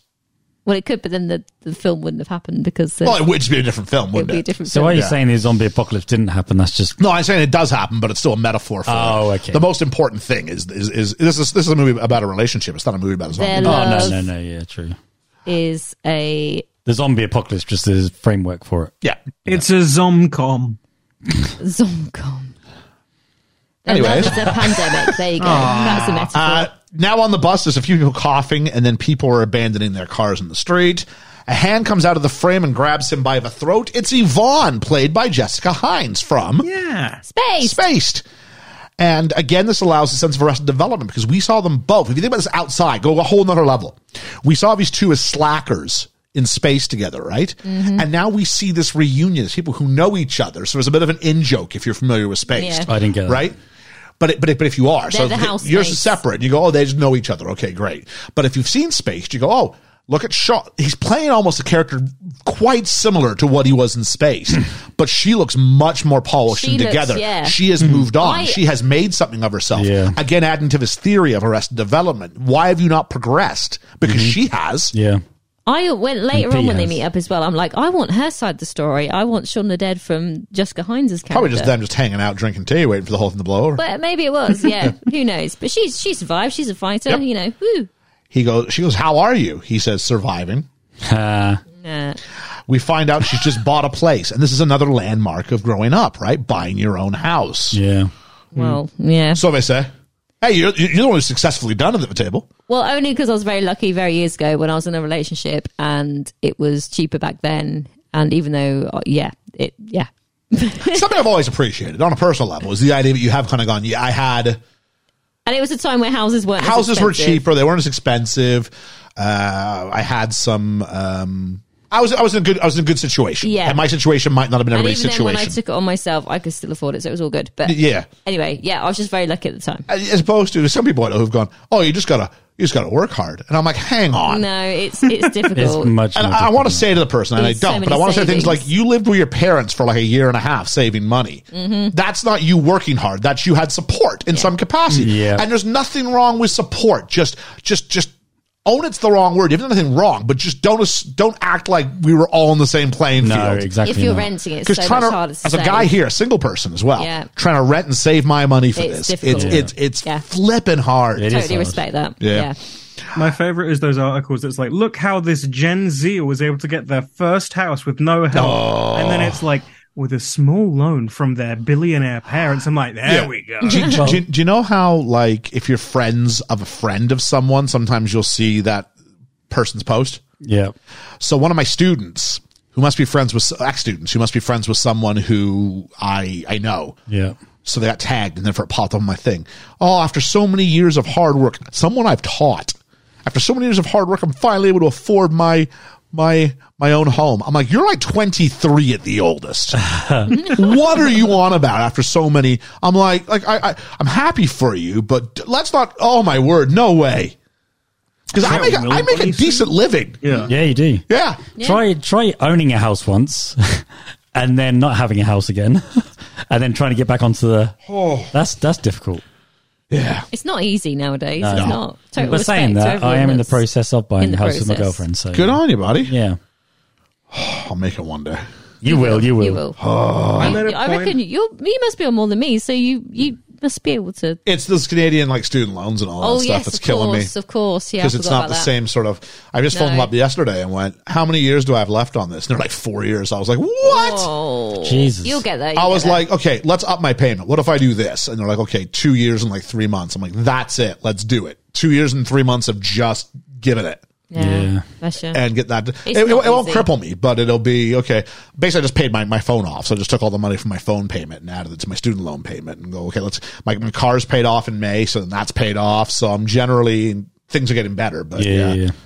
And then if you can lock in your mortgage, the benefit is as much as everything else inflates, your mortgage rate more or less Stays the same. Yeah. I mean, the interest rate can change, but as far as like the principal value of the house, that's locked into when you bought it. They don't make it easy for people, No. though. They No. don't. It's If those 0% mortgages could come back, do the 0% mortgages, but just have a bit more. Don't approve everybody. no approve the people. That Approve can people who actually can prove afford it. They can afford Yeah. it. That Yeah. makes Like sense. I'd be in a house tomorrow. Yeah. Like my income's more than enough. Yeah, It's just how do you exactly. make that giant nest egg? They wouldn't. They That wouldn't. is the problem. I know. That's so But I much think of a they got in struggle. trouble before with the 0%. Yeah, mortgages. because the problem wasn't the They gave it to 0%. The everyone. problem was they approved everybody. Yeah, exactly. And now they're like, oops, Yeah. we shouldn't have done that. Now we're going to penalise everybody. For more on that, listen to our podcast on The Big Short. I'm at a Main point Street where like, Finance. I'm getting some will money from my grandma, and even then I'm like, it's still not going to be fully enough, but I'm still luckier and more on the property ladder than most people my age will ever be. Yeah, I mean, I got 20 years on you, buddy, so yeah. It's still tough. But you've probably got more motivation than Shaun. Oh, yeah, I think so. Loads Yeah. more motivation. Sean is a man child. He's a man child. So You're a man girl. we find out. Why a man girl? We find out that Shaun, about 15 minutes ago, you were like, I will wear that shirt with pride. Now you're like, I'm a man girl. Did you play video games still? Yeah, but I could be a responsible adult and enjoy a video game every course you so can. often. I don't play them that Megan, often. we're joking with Like you. once alright? every 3 months. Just own the man girl. Man girl. A man girl. Own the man girl, that sounds like. Isn't that the plot of Taken? Man girl. We find out that Shaun and Liz have been dating for 3 years, and 3 years, and you haven't met his mom. 3 years. Yeah, he admits it's the third anniversary. Oh. Yeah. What is They Liz don't doing feel with like him they're, still? I don't know how he gets to 3 Wasting years. her life. What is Liz doing? She asks if they're going to go anywhere nice, and Shaun goes, oh, and that's when we don't get the end of the conversation. He runs home, he tries to phone, he realizes he can't get This was her in. test. This was the man child test from Liz. Yeah, but where they are in London, I'm not being funny. That's not get just the somewhere only else. place. There's more than one restaurant. Yeah, Yeah. it than doesn't one. make sense, does it? But never mind. Get a bloody tube. He failed. That's Yeah. the point of it, though. He failed in this task. Ed wants to be thanked for tidying up, and he says, you tidied up? He goes, well, I had a few beers afterwards. Shaun phones the fish place while Ed makes a dirty joke about Shaun's mom. Again, adolescent behavior. Last table's, he's missed it. Liz phones and goes, so how are things going tonight? And Shaun has to come clean and then offers the Winchester as a replacement. They don't even do food. Why would you offer the Winchester My when thing is, her thing is about the you're Winchester? in London. Well, Yeah. let's cook for her instead. Like there's not a McDonald's? no, You have so many restaurants. But I'm not saying that as like this. I'm not saying Meg's listen to me. I'm not saying that as the sole thing. But I'm like, it's not just that. He acts like there's 2 places in London: the place with the Winchester fish and and the this Winchester. restaurant. That's it. Like there's McDonald's, There's there's at chicken least a Frankie's if and it's an Benny's. tons of anniversary, fancy places you can he go. hasn't got the restaurant. McDonald's fancy. Could he not like cook for her instead? Is the Arch Deluxe back? I'll have the deluxe burger, Cook please. somewhere else. McDonald's, like that's worse. They do than halloumi Winchester. fries now. If he wants to treat her like royalty, you go to Burger King. Maybe he's saving for a house. You know what I'm saying?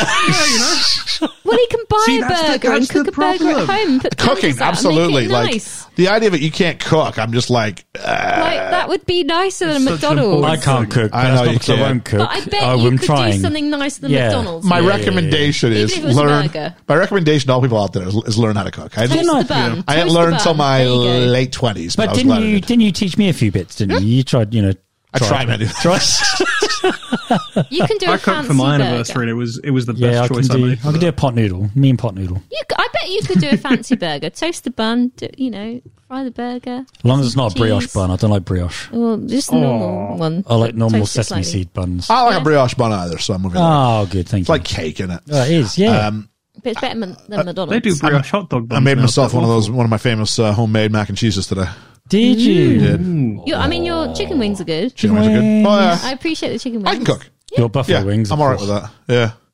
So What's that thing you do with? the chicken. It's a paprikash. You say this every time. It's chicken paprikash. I love it. I'm never going to There's remember. people on the pod who, when it's paprikash, he always says it's paprikash. So it's been given away. Shaun then goes to Liz's, and he rings the bell, and Diane intercepts it and goes, now might not be the best time. And he says, come on, let me in. And then David comes in and goes, she doesn't want to see you, Shaun. That was a bit. And he's like, it's a bit like, you seem like you're really into this decision. Yeah. He likes Liz. Someone's jumping ahead. Shaun threatens to come through the Boss window, and it's a great shot. They look over in horror at the window, and then of course he can't do it, so he has to ring the bell again, and they let him in. That is funny though. Liz does the mirror trick to reveal Shaun apologizing to her, and he's grabbed the flowers he's bought his mom. He says, "Well, we could go to whatever. Well, we could go to the Shepherds, and the Shepherds is his real life pub." Yeah, which very shortly thereafter got turned into like a theme bar. So such that's a as shame. Liz does the mirror. I said that already.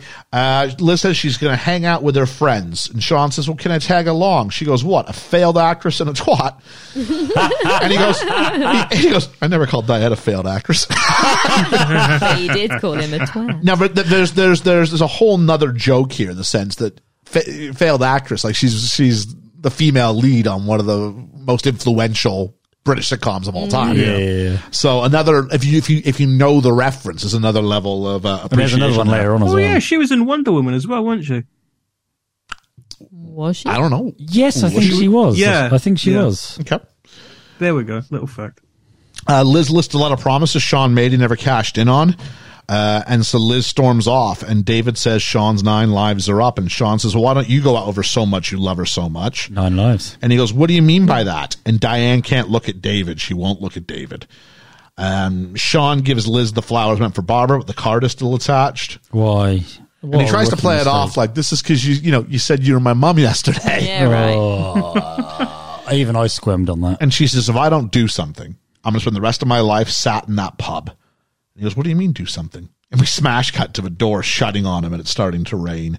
And he goes to the Winchester and starts drinking his problems away. Not the answer, folks. No. But he had it coming. Random. Ed does an impression of a monkey to cheer Shaun up. And the jukebox starts playing, "If You Leave Me Now." We're not in key. Don't try again. "If you leave me now, you take away the very part of me." Don't go. And then Enough now. And then Ed says, if she says, "You know what we should do? We should come back and drink tomorrow." And he goes, "We'll have we'll have a Bloody Mary first thing in the morning, a bite at the King's Head, a couple of the Little Princess, stagger back here, and bang, back at the bar for shots." Is that meaning of something? Let's read it at the end of the movie, shall we? And we'll see how it plays out. Say that again. Just say it once more. We'll have a Bloody Mary first thing in the morning. Yeah. A bite at the King's Head. A couple at the Little Princess. Stagger back here and bang back at the bar for shots. Yes, I see. Boom, boom. Wow, I didn't even see that coming. It's the whole Shot me movie. down. Yes. The whole movie. Wow. Ed and Shaun discuss the merits of the rifle above the bar. And for people from other countries, you need to know, like, guns like this are illegal in the UK. Yeah, you're not allowed guns here. Which I think when I first watched it, I wasn't sure I knew that to a degree either. So I wouldn't have gotten, okay, great, there's a gun above the bar. What's the big... This is how naive I am with guns, right? Up until recently, when I say recently, I mean like in the last 8 months, right? I found out that that's Smith & Wesson, not Smith & Weston. You sure about that? Wesson. Yeah. Is it Wesson? Wesson, not Smith & Weston. I thought that was Weston, as in like the Western... I think it's Weston. I don't know. I thought it was any Wesson. others. No, you're right. It's Smith & Wesson. I learned something new today. Yeah, Well, I I'm didn't... assuming it's illegal I didn't know that. to own a shotgun. Okay, ready for this Put one? Give me my next line. Ready? Yeah. I'll be home for Christmas. You can What's the Count next on me. count on me, right? Yeah. Yeah. You can count on me. It's plan on me. No. Yeah. Is it? Take a look. You're joking. No. Take a look. One But second. you need a license to have a shotgun, don't you? Does that include an empty one above a bar? Well, I'm assuming it would. according to Shaun, he goes, but there's no way you can do it. And he goes, no. He says, Big John, the owner, he knows someone. And that's just sort of how it's played off. But you would need a license. But then they should be locked away, shouldn't they? Even if they've not got anything in Oh, them. for sure. Yeah. So it's sort of, it's too, that's the joke, is that there's no way you'd be allowed to have it No, out. you wouldn't. But Yeah. it might be helpful later on, maybe. Who knows? Who knows? Who knows? It's a secret tool that'll help us later. Oh, my goodness. I wonder if it's Chekhov's gun. So do we all know what Chekhov's gun is? Yeah. Nope. Okay, If Chekhov's you have a gun, use it. Chekhov's gun is a thing that exists in storytelling. Typically, it was designed around plays, but it can be transmuted to all sorts of storytelling.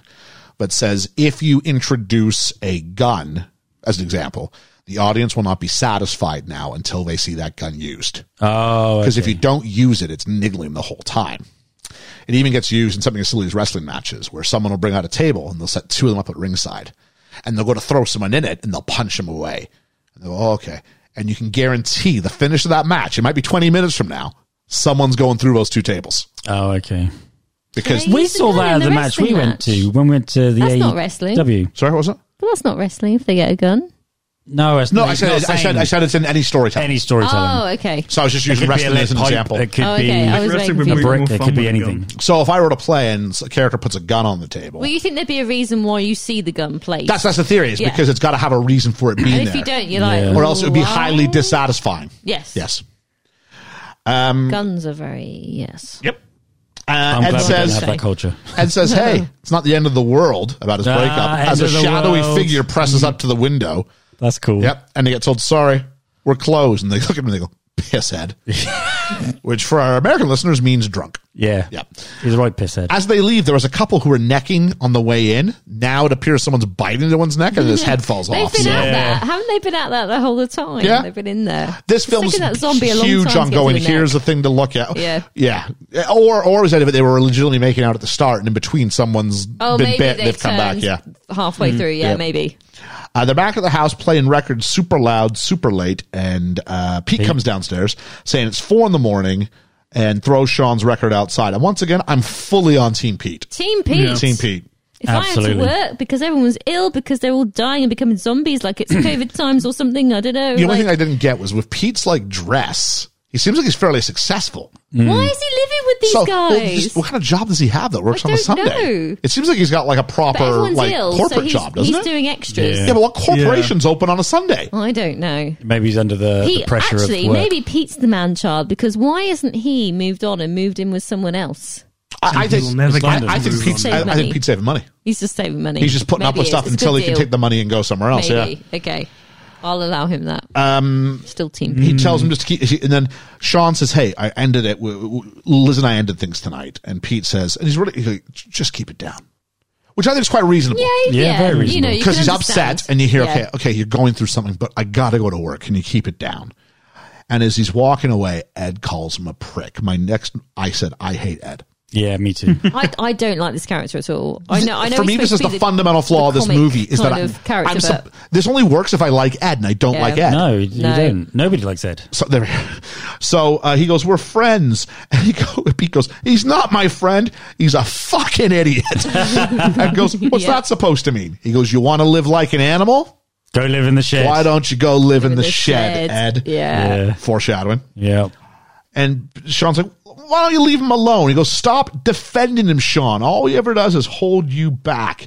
Or does it make your life easier having someone around who's more of a loser than you are? I think that's Sort true. your fucking life out, mate. I think that's true. He's not as bad if Ed is worse. Ed hasn't got a girlfriend. Ed's a lazy slob, hasn't got a job. He's got a job. He had a girlfriend. I think by having him around, that makes him feel a bit better than... I think Ed's appeals that Ed's always there. Yeah. Ed doesn't judge him. Ed doesn't tell him he does anything wrong. If he's been dating Liz for 3 years, like you would assume after 3 years that they would have like Sorted moved something in out. together or something. Yeah. It seems like Dave and Diane are living with her. Yeah, They do, Yeah. don't they? and that's a bit weird too. That's odd. Especially if one of them's like into you. Yeah. I know house so. prices in London are obviously probably quite steep, Yes. but it's all a bit strange, isn't it? Ed debates the difference between hip hop and electro, but Pete's tirade has gotten to Shaun. And Ed says, the next time I see him, dead. Oh, maybe. Shaun stumbles zombie style to the kitchen. He's got like infinitely more drunk in that cut. Yeah. Because now he went from being fairly lucid and just a bit heartbroken to like now he can barely like stagger to the kitchen. But he can And write still. Write something on the Like the Mark of whiteboard, Zorro. and then falls down in the chair and falls asleep, and it instantly cuts to morning, and it's a message saying, he plays a message on the phone first. One's from Liz, one's from his mom, and his mom wants to meet Liz. Shaun writes him in the fridge, falls asleep, and then he wakes up in the morning, and it says, go around to Mom's, get Liz back, sort life out. And he goes to the shop, and Ed wants a cornetto. Cornetto. And we get a repeat of the long take now, but only it's debris and sirens, and Shaun is oblivious to everything. And the guy walking down the street, the same guy in the earlier shot who was walking down the street. Yep, like everything's the same, but there's zombie versions. Yeah. To be fair, I Simon probably Pegg wouldn't notice recreated either. this for Christmas last year. Did he? Yeah. He even trips over the same curb in the same spot, which is kind of like, have you ever seen Modern Family? Anybody? Modern Family? No. Yeah. Phil Dunphy in the step. Yeah, it's great. And there's a hole in the windscreen of a car. But he's oblivious to it all because he's so busy on just, his problems and just the mundaneness of life. Mundanity of life, I should say. So this time he goes to the fridge, he grabs a full fat Coke, puts it back, and grabs a Diet Coke. He's sorting his life Because out. what was one of the deals that he made Liz? You go back to the gym, you start looking after yourself, yada, yada, yada. And there's also handprints. Oh, Slip. He Handprints on the red bloody handprints he's oblivious to. Yeah. And at one point he even had like slips, which we can assume is blood on the floor. Probably, yeah. And he goes to give the shop owner his money, but he's not there. He goes, look, I'll put it here. I owe you like 50p or whatever it is. I'll get you next time. And leaving the shop, when he's leaving the shop, it's on a Hindi radio station, and the song stops, and a newscaster begins speaking in Hindi, saying, if you translate it to English, people are waking up from their graves. Ooh. He goes home, he turns on the TV, and we have a bunch of different channels, and I'll try and do a click in between when he switches the channels here. Okay. Because as he flips through them, he gets one group saying, no official comment, but religious groups are calling it Judgment Day. There's panic on the streets of London. A number of reports of serious attacks on people who are being eaten alive. All in one fell swoop. It's brilliant. It's really cleverly done. Yeah. The amount of planning this takes. That's the thing about this. This isn't just going to a room and improvising your way out of it. This is a tightly written and performed piece. Clever. Ed goes, there's a girl in the garden. We go to the garden, and it's Mary from the checkout line from earlier. On that, which I never knew it was the same girl. I hadn't until just now. The boys have a zoom into a tight 2 shot, and you think this is it, because this is what you do when you realize something. You zoom in really tight on them, and they go, oh my God, she's so drunk. And so now the audience is frustrated, going, when are you guys going to get this? Yeah. We're waiting for the payoff of when they'll actually clue in. If you notice, Ed's got a bit of hair shaved off on the back of his head. I've got that in my notes. It's never, Liam is showing me his notes. It's, from what I understood, it was just supposed to be the idea that when they would get drunk and pass out, they would do these games to each other. But it's never actually explained. No, because I put here, look. I didn't even notice Why that. has Ed got a shaved bit out of the back of his hair? It's most prominent in this part of the movie. It You is. do see it a few times, but I really saw it here. Yeah, I did, yeah. So she approaches the boys, and Shaun thinks she wants to make out a bit. Ed takes a picture on I thought it was a digital camera. It's clearly not. It's not. It's a wind on. Yep. That's brilliant. I love those cameras. In 2000, what was this, 2004? 4. Filmed in 2003, but 2004 released. Yeah, okay. Oh, okay. Yeah, So I'm trying to think when I got my first digital camera. It's around 2002, 2003. Yeah, Is it? Oh, I still had a wind on. Yeah. And I used to love those cameras because you'd take these pictures and you'd never get them developed straight away. There'd be months before you get them developed. And you'd go, oh, what did I take that of? Yeah. And it's always the last one. It's like a picture of your face. thumbprint or Or something. a thumb or, Great camera placement on. So Shaun, after much warning, pushes her off, and she lands on, I think it's an umbrella base. Either that or a washing line base or something. Or, One of the two. And she Yeah, I think lands it's on it. washing It line. pierces through her stomach. That's gross. Great camera placement on the fall, and great job to the special effects team, because then you look at them through the hole in her stomach. I imagine she's wearing a jean jacket just for the purpose of having a blue background to play off. It's probably a lot easier to sort of create. The camera is disposable. I said his head winds it, and Shaun thinks they should go inside just as another zombie enters the garden. And let's talk about, in my notes, there's something about Zombie Mary. Thank you. Simon Pegg revealed that he was impressed by Nicola Cunningham's audition and that her character Mary is one of his favorite zombies ever. On his Instagram account, he explained, it's easy to forget that each zombie represents a tragedy. The more they screech and run, the less apparent the tragedy is. A zombie is the walking personification of a human life lost. There was a sadness and confusion that Nicola brought to Mary that I found quite touching. When Ed says, I think she wants a cuddle, I'd like to think he wasn't too far off the mark. Aww. I'd go, okay, all due respect, all I saw was a woman staggering at you, dude. Staggering. Yeah, I didn't read that deeply into it, to be fair. I but, didn't get the sadness that you were talking about. No. So back inside, Shaun tries to phone anybody, but the numbers are all engaged, meaning busy. Phone the ambulance. Yeah, Phone the police. It's all the same Phone number. the fire. Something with flashing lights. Yeah, anybody. Ed checks if the zombies are still there, and they are, and it's a great use of sound because it's dead quiet, and then he just lifts this little, like, almost transparent curtain. Yeah. It's like, oh, they're there. I wouldn't have been so close to the window. Ed and Shaun watch TV, and Ed asks, do you think this is something? So I remember I was watching Walker, Texas Ranger. Oh, I used to love that. Chuck Norris. Because we lived in the middle of flipping nowhere, and we had what we called country cable, which meant we had a radio, and we got like 3 channels, if that, on a good day. Yep. And so it was on. So we were really at the mercy of whatever those 3 channels were showing. Yep. And I'm watching Walker, Texas Ranger, or maybe it was Dr. Quinn, Medicine Woman. I love that as well. They like ran back to back. Yep. And that's when we got the reveal that Princess Di had died. They interrupted on, And then I came home. Sorry, my mom and my sister came home, and I went, have you guys heard? They said, what? I said, Princess Diana's died. And I'm like, what? And then, of course, she had 4 days where the world felt like it was That's weird. Forever changed. Yeah. And then I remember 9/11. I was at a factory. It was my second day. I worked there as a temp, but now I was full-time, and I was going through all the stuff. And we were walking around on a tour of the shop floor. And we went to a bank of computers, one of the offices, and everybody was watching video, which I thought was nuts. Video on a computer. That's insane. And it's like, a plane's accidentally flown into one of the 2 towers. Accidentally. That's the way it was presented in that first whatever. And I was like, oh, wow.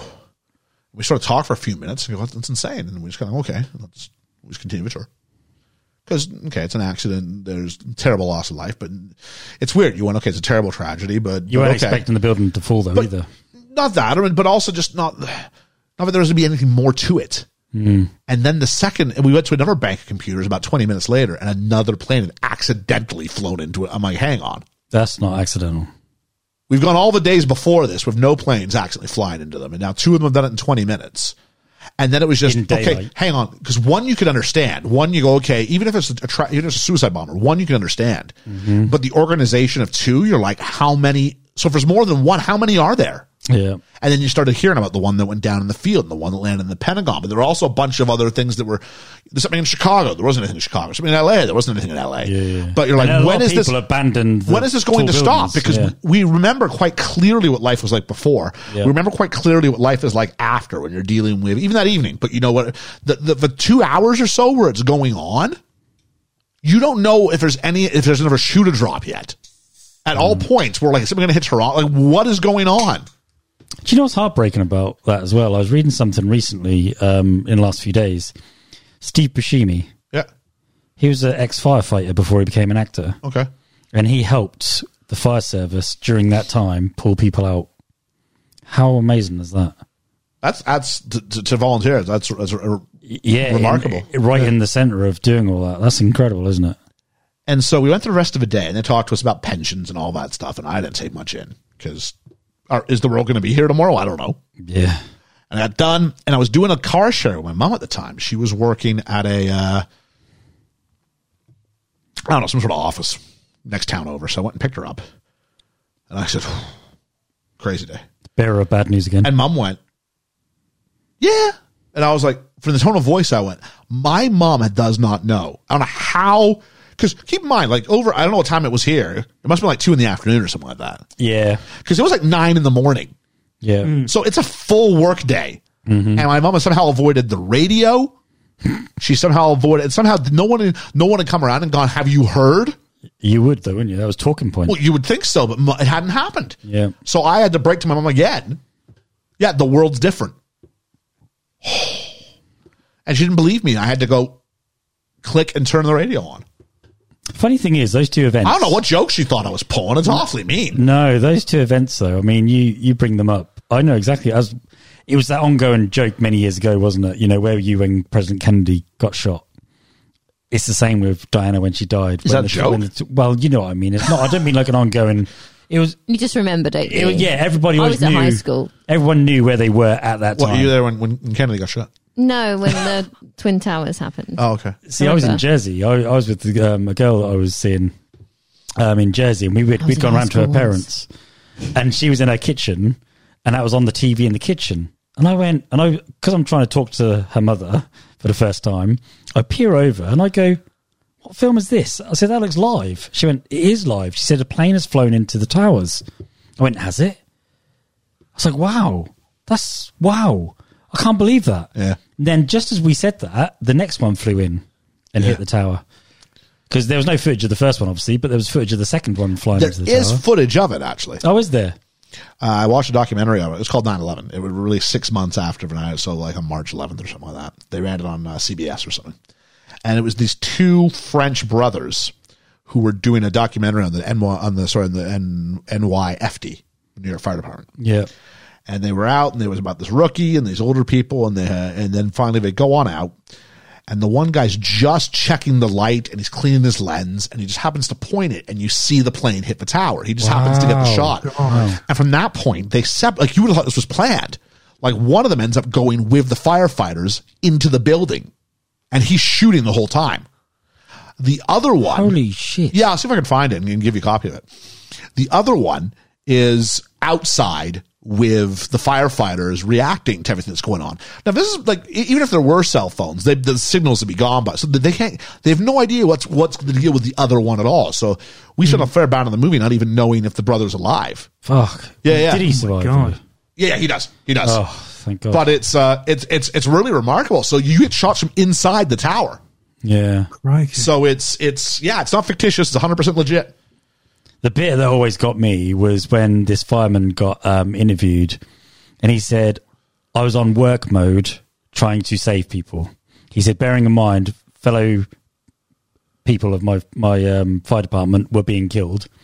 He said, "The thing that haunts me the most is the thuds of the bodies." You hear it. This documentary, you hear it. He said, "I will never forget that sound." And what I remember the next day when I read the newspaper, there was the Times. Was it the Times or one of them that used to unfold to a big size paper, had both the towers on, and they had people holding hands jumping out the building. Yeah.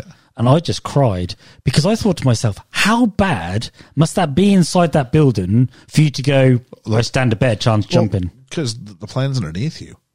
Yeah, so you're above it, so you can't. Yeah, but there's no path down. No, I know, but what makes you go, well, I either jump and die or stay? Yeah, because the fire is going to come get you. Your best case scenario, if you don't jump, I don't know, is it better to collapse or is it better to burn? I don't know exactly. So at least you can choose when. You don't have to wait anymore. Yeah, I know. Yeah. That's a hell of a that's a hell of a thing. I don't even know if I don't know if I could do it. But the weird thing was, they was talking about this doctor who said, because you'd notice they were like lemmings, as a lot of them were just jumping. Sure. Together, and they was there's a strange camaraderie in that. Yeah, and that's what he was saying. He was saying, like, they'd made that decision. It's a lot harder to do it by yourself, but if you can do it, everybody else is going. And he said, and by the way, he said they wouldn't have felt hitting the floor. Their brain would have gone on switch off mode. Yeah, like a standby mode to go. You're not going to survive this. It just floods you with every endorphin and just takes you out. And it takes you, blacks you out. Yeah, but that really, really affected me. And when I heard him say you heard the thuds, that just sent me off. Just going to try and pivot back to this here. News reports on Shaun of the Dead. Yeah. As we are in this shot, same shot as usual, we see more beer cans on the table, and it's Carling. Carling is gross. I don't like Carling. Carling's like, I've only got $5, need to buy some beer. Yeah. I don't like beer. Do you like beer? No. And warm Carling as well. And the door opens, and we see someone stagger in from the side, which means he'd left the door open. Sean's the one who's leaving the door open because Shaun went to the shop. Yep. Yeah. And everyone assumes Ed. Everyone's been blaming Ed, as you would. Yeah. The camera then pans over to Ed and Shaun removing. So we see the guy walk in, and the camera pans back. And we lose the guy who's walked in. And so we look at the two of them, and it's a great horror technique. So you've got the idea of omniscient versus restricted viewpoint here. So let me tell you kind of the two things. Okay. Yeah. Omniscient, omni, all, science, knowledge, all knowing. So one perspective of the movie, all-knowing. Okay? The other one's called restricted. So in restricted, you only know what a certain character knows. Yeah. So I'm linked to Liam's character, and that's who I'm going to have. Omniscient, I get to know everything. So you'd follow the let me give you an example. So Megan and I make a deal that we're going to kill you. It's like first person versus third person. In a sense, yeah. Yeah. So what happens then is we make the deal that we're going to kill you. So in a film where it's Omniscient, you see Megan and I saying, should we kill Liam? Yeah, we should kill Liam. Okay, I'm going to phone Liam, and I'll arrange to say, hey, dude, come over here. And then you come out from behind him and then on him. What do we do to him? I have no idea where you're going with this. We chop off his head. Okay, I'm slightly scared. So I'm glad I've got my back to the wall. So then what happens is, as we cut between the two of us and we cut between you, what we get is tension and the ability to almost want to go, Liam, turn around, don't do this, right? Yeah. But I have no idea. Liam going, oh boy, I can't wait to see my friends and give them a hug. So the dramatic irony causes tension and frustration. Yeah. But if we do the opposite, where we go, all right, come on up and see me, and you just walk and we just follow you, and we don't know we're okay, but all of a sudden we're like, so then what you get is surprise. You get shock. You get jump scares. You get that thing now. Yeah, because when we kill you, it's shock. So they can both be really powerful. Yeah. So in this case, when they show us, it's like a hint of all knowing, but really it goes back to now we're back here. Then the fear's coming because we're like, we know he's coming and they don't know that he's coming. Yeah. So it's really well done. That is very well done. As Megan shows me a spoon. Yes, Megan's going to spoon you. You can only find a spoon as a weapon. I'm going to spoon you. Like the man girl you are. The news presenter / anchor tells everyone to stay in their homes with all doors and windows securely locked and barricaded. And they both look at the front door. And they both look over towards it, but then we see the body, and it's the groom from earlier who's missing an arm. Oh, that's gross. It's because he's an amputee. Is it? So when he was ordering the beer, when he was at the shop behind Shaun earlier, the arm was blocked by Shaun's body, so you didn't see that he only has one arm. Oh, okay. That's and now you have this. Really clever. That is very clever. It's creating a job. That's cheating.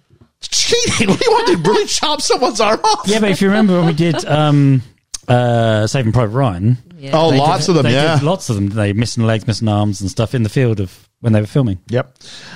So the boys throw random stuff at the zombie groom, and Ed finally gets rid of it by hitting in the head with an ashtray. And Shaun goes and locks the front door, and we hear Mary and her fella scraping at the windows. And Shaun says, as long as they're out there and we're in here, we're safe. Smash. And they're coming in. The news reporter tells us they can be defeated by removing the head or destroying the brain. So we go back in the garden, and they're both appalling shots, and they bicker. And a lot of the humor comes from how unseriously they take the threats. Why do they break the window there and later on not? Oh, if you wanted to unpack, like, why don't they break the window at various points in the movie, we'll be here all day. It's just a bit, because they're more of a pack mentality. Didn't they say something like... Once one of them know you're in there, the other ones... Yeah. And then takes... Oh, sorry. So I said this could be... A lot of humor comes from how seriously they take the threats. I said which could be a parallel with Shaun not taking Liz's threat seriously. Megan went, so there we go. Say me... No, you're right. I'm just say there were zombies out there right now. I would be a bit useless. I'd be like, what? I agree. How am I going to do this? So there is I would throw you at their head. Yeah. Megan, you'd be useless in a zombie apocalypse. There is a slight bit of realism here, though. Like, the ordinary person in a real zombie apocalypse moment, like, what would you'd be like, oh my God. Like, okay, so if there's... As long as they're not like 28 days later zombies, which are like... The benefit of living where we live, we're in the countryside in about 3 minutes. We're okay. Yeah. So they would be slow, hopefully. And then you'd be like, okay, what should we throw at them then? Like, how are we going to defeat these zombies? So... I would throw some knowledge at them. I quite like how there is a bit of realism in that. The ordinary person in this situation, you would be a bit like, okay, can you just zoom yourself into, I'm going to get an axe and just start... like chopping their heads apart, because I couldn't do that. I think once you do it once, then it becomes easier to do it a second time. Maybe. Yeah. But to begin with, wouldn't you be a bit I think this is why would you want their blood of the dead zombie on you? I don't think you want it, but I think it's better than them eating you. Yeah, but still, I'd feel infected just because of the blood. Okay, that's an interesting you know what point. I mean? Yeah, if a bite can do it, how come like inhaling their blood doesn't do it? Fair point. Yeah. You've got to be careful. But keep in mind, these first two zombies, it's almost at the first level of a video game. Like it's so It's the they easy get so stage. many attempts Yeah. to try and do this. Yeah, you do. Yeah, that's true. Ed finds the record from earlier that Pete threw in the garden. He goes to throw it, and Shaun goes, "No, that's the second record I ever bought." And he gets chucked, and it's successful somewhat. At which point, they then decide we're going to throw some records. So here's my second part of my big thesis in the film. Blue Monday. So we talked about Arrested Development, didn't we? So it's more than just Arrested Development, though. It's the prioritization of nostalgia over progress. Can you not have progress with nostalgia? That's what I argue the film eventually decides that you can do. But the idea is that Shaun is so busy But you've got latching to on to the past. overcome the nostalgia. He never actually lets go To of the make past progress. to try and make progress. So the second record I ever bought, why is the second record you ever bought this moment? It's not, I mean, this is if the it's a record I life bought and with death- so-and-so. It's not about a person. It's just the No. second record I ever If it's bought. life and death If it's the first scenario- record, fair enough. It shouldn't matter which record it is. It's Right, saving your but life. Just but it's, do it. it's a metaphor. Yeah, but just for the record, I wouldn't have thrown that one. They're just finding their groove. So this is his relationship with Ed, his fondness for the Winchester. Glamorizing the past is getting in the way of him actually making progress and moving on. They go through the records, determine which ones he can get rid of. The ones that are worthy to be thrown include the Batman soundtrack and Dire Straits. I like Dire Straits. Do you know, they're a big seller in my shop. Dire Straits? Yeah. Money for nothing. Yeah. Chicks for free. Yep. Shaun then powers through to the shed, and there's a great reveal of Shaun and Ed with a cricket bat and a do you know spade. what? I'll tell you what, he found a cricket bat a lot easier than I've been able to. Yeah. And also, going back to Dire Straits, Brothers in Arms. Oh, is that right? Yeah, that's clever. Yeah. They switch spots. That's the funny. They'll switch spots. And because they can do all this stuff and they don't really take it that seriously.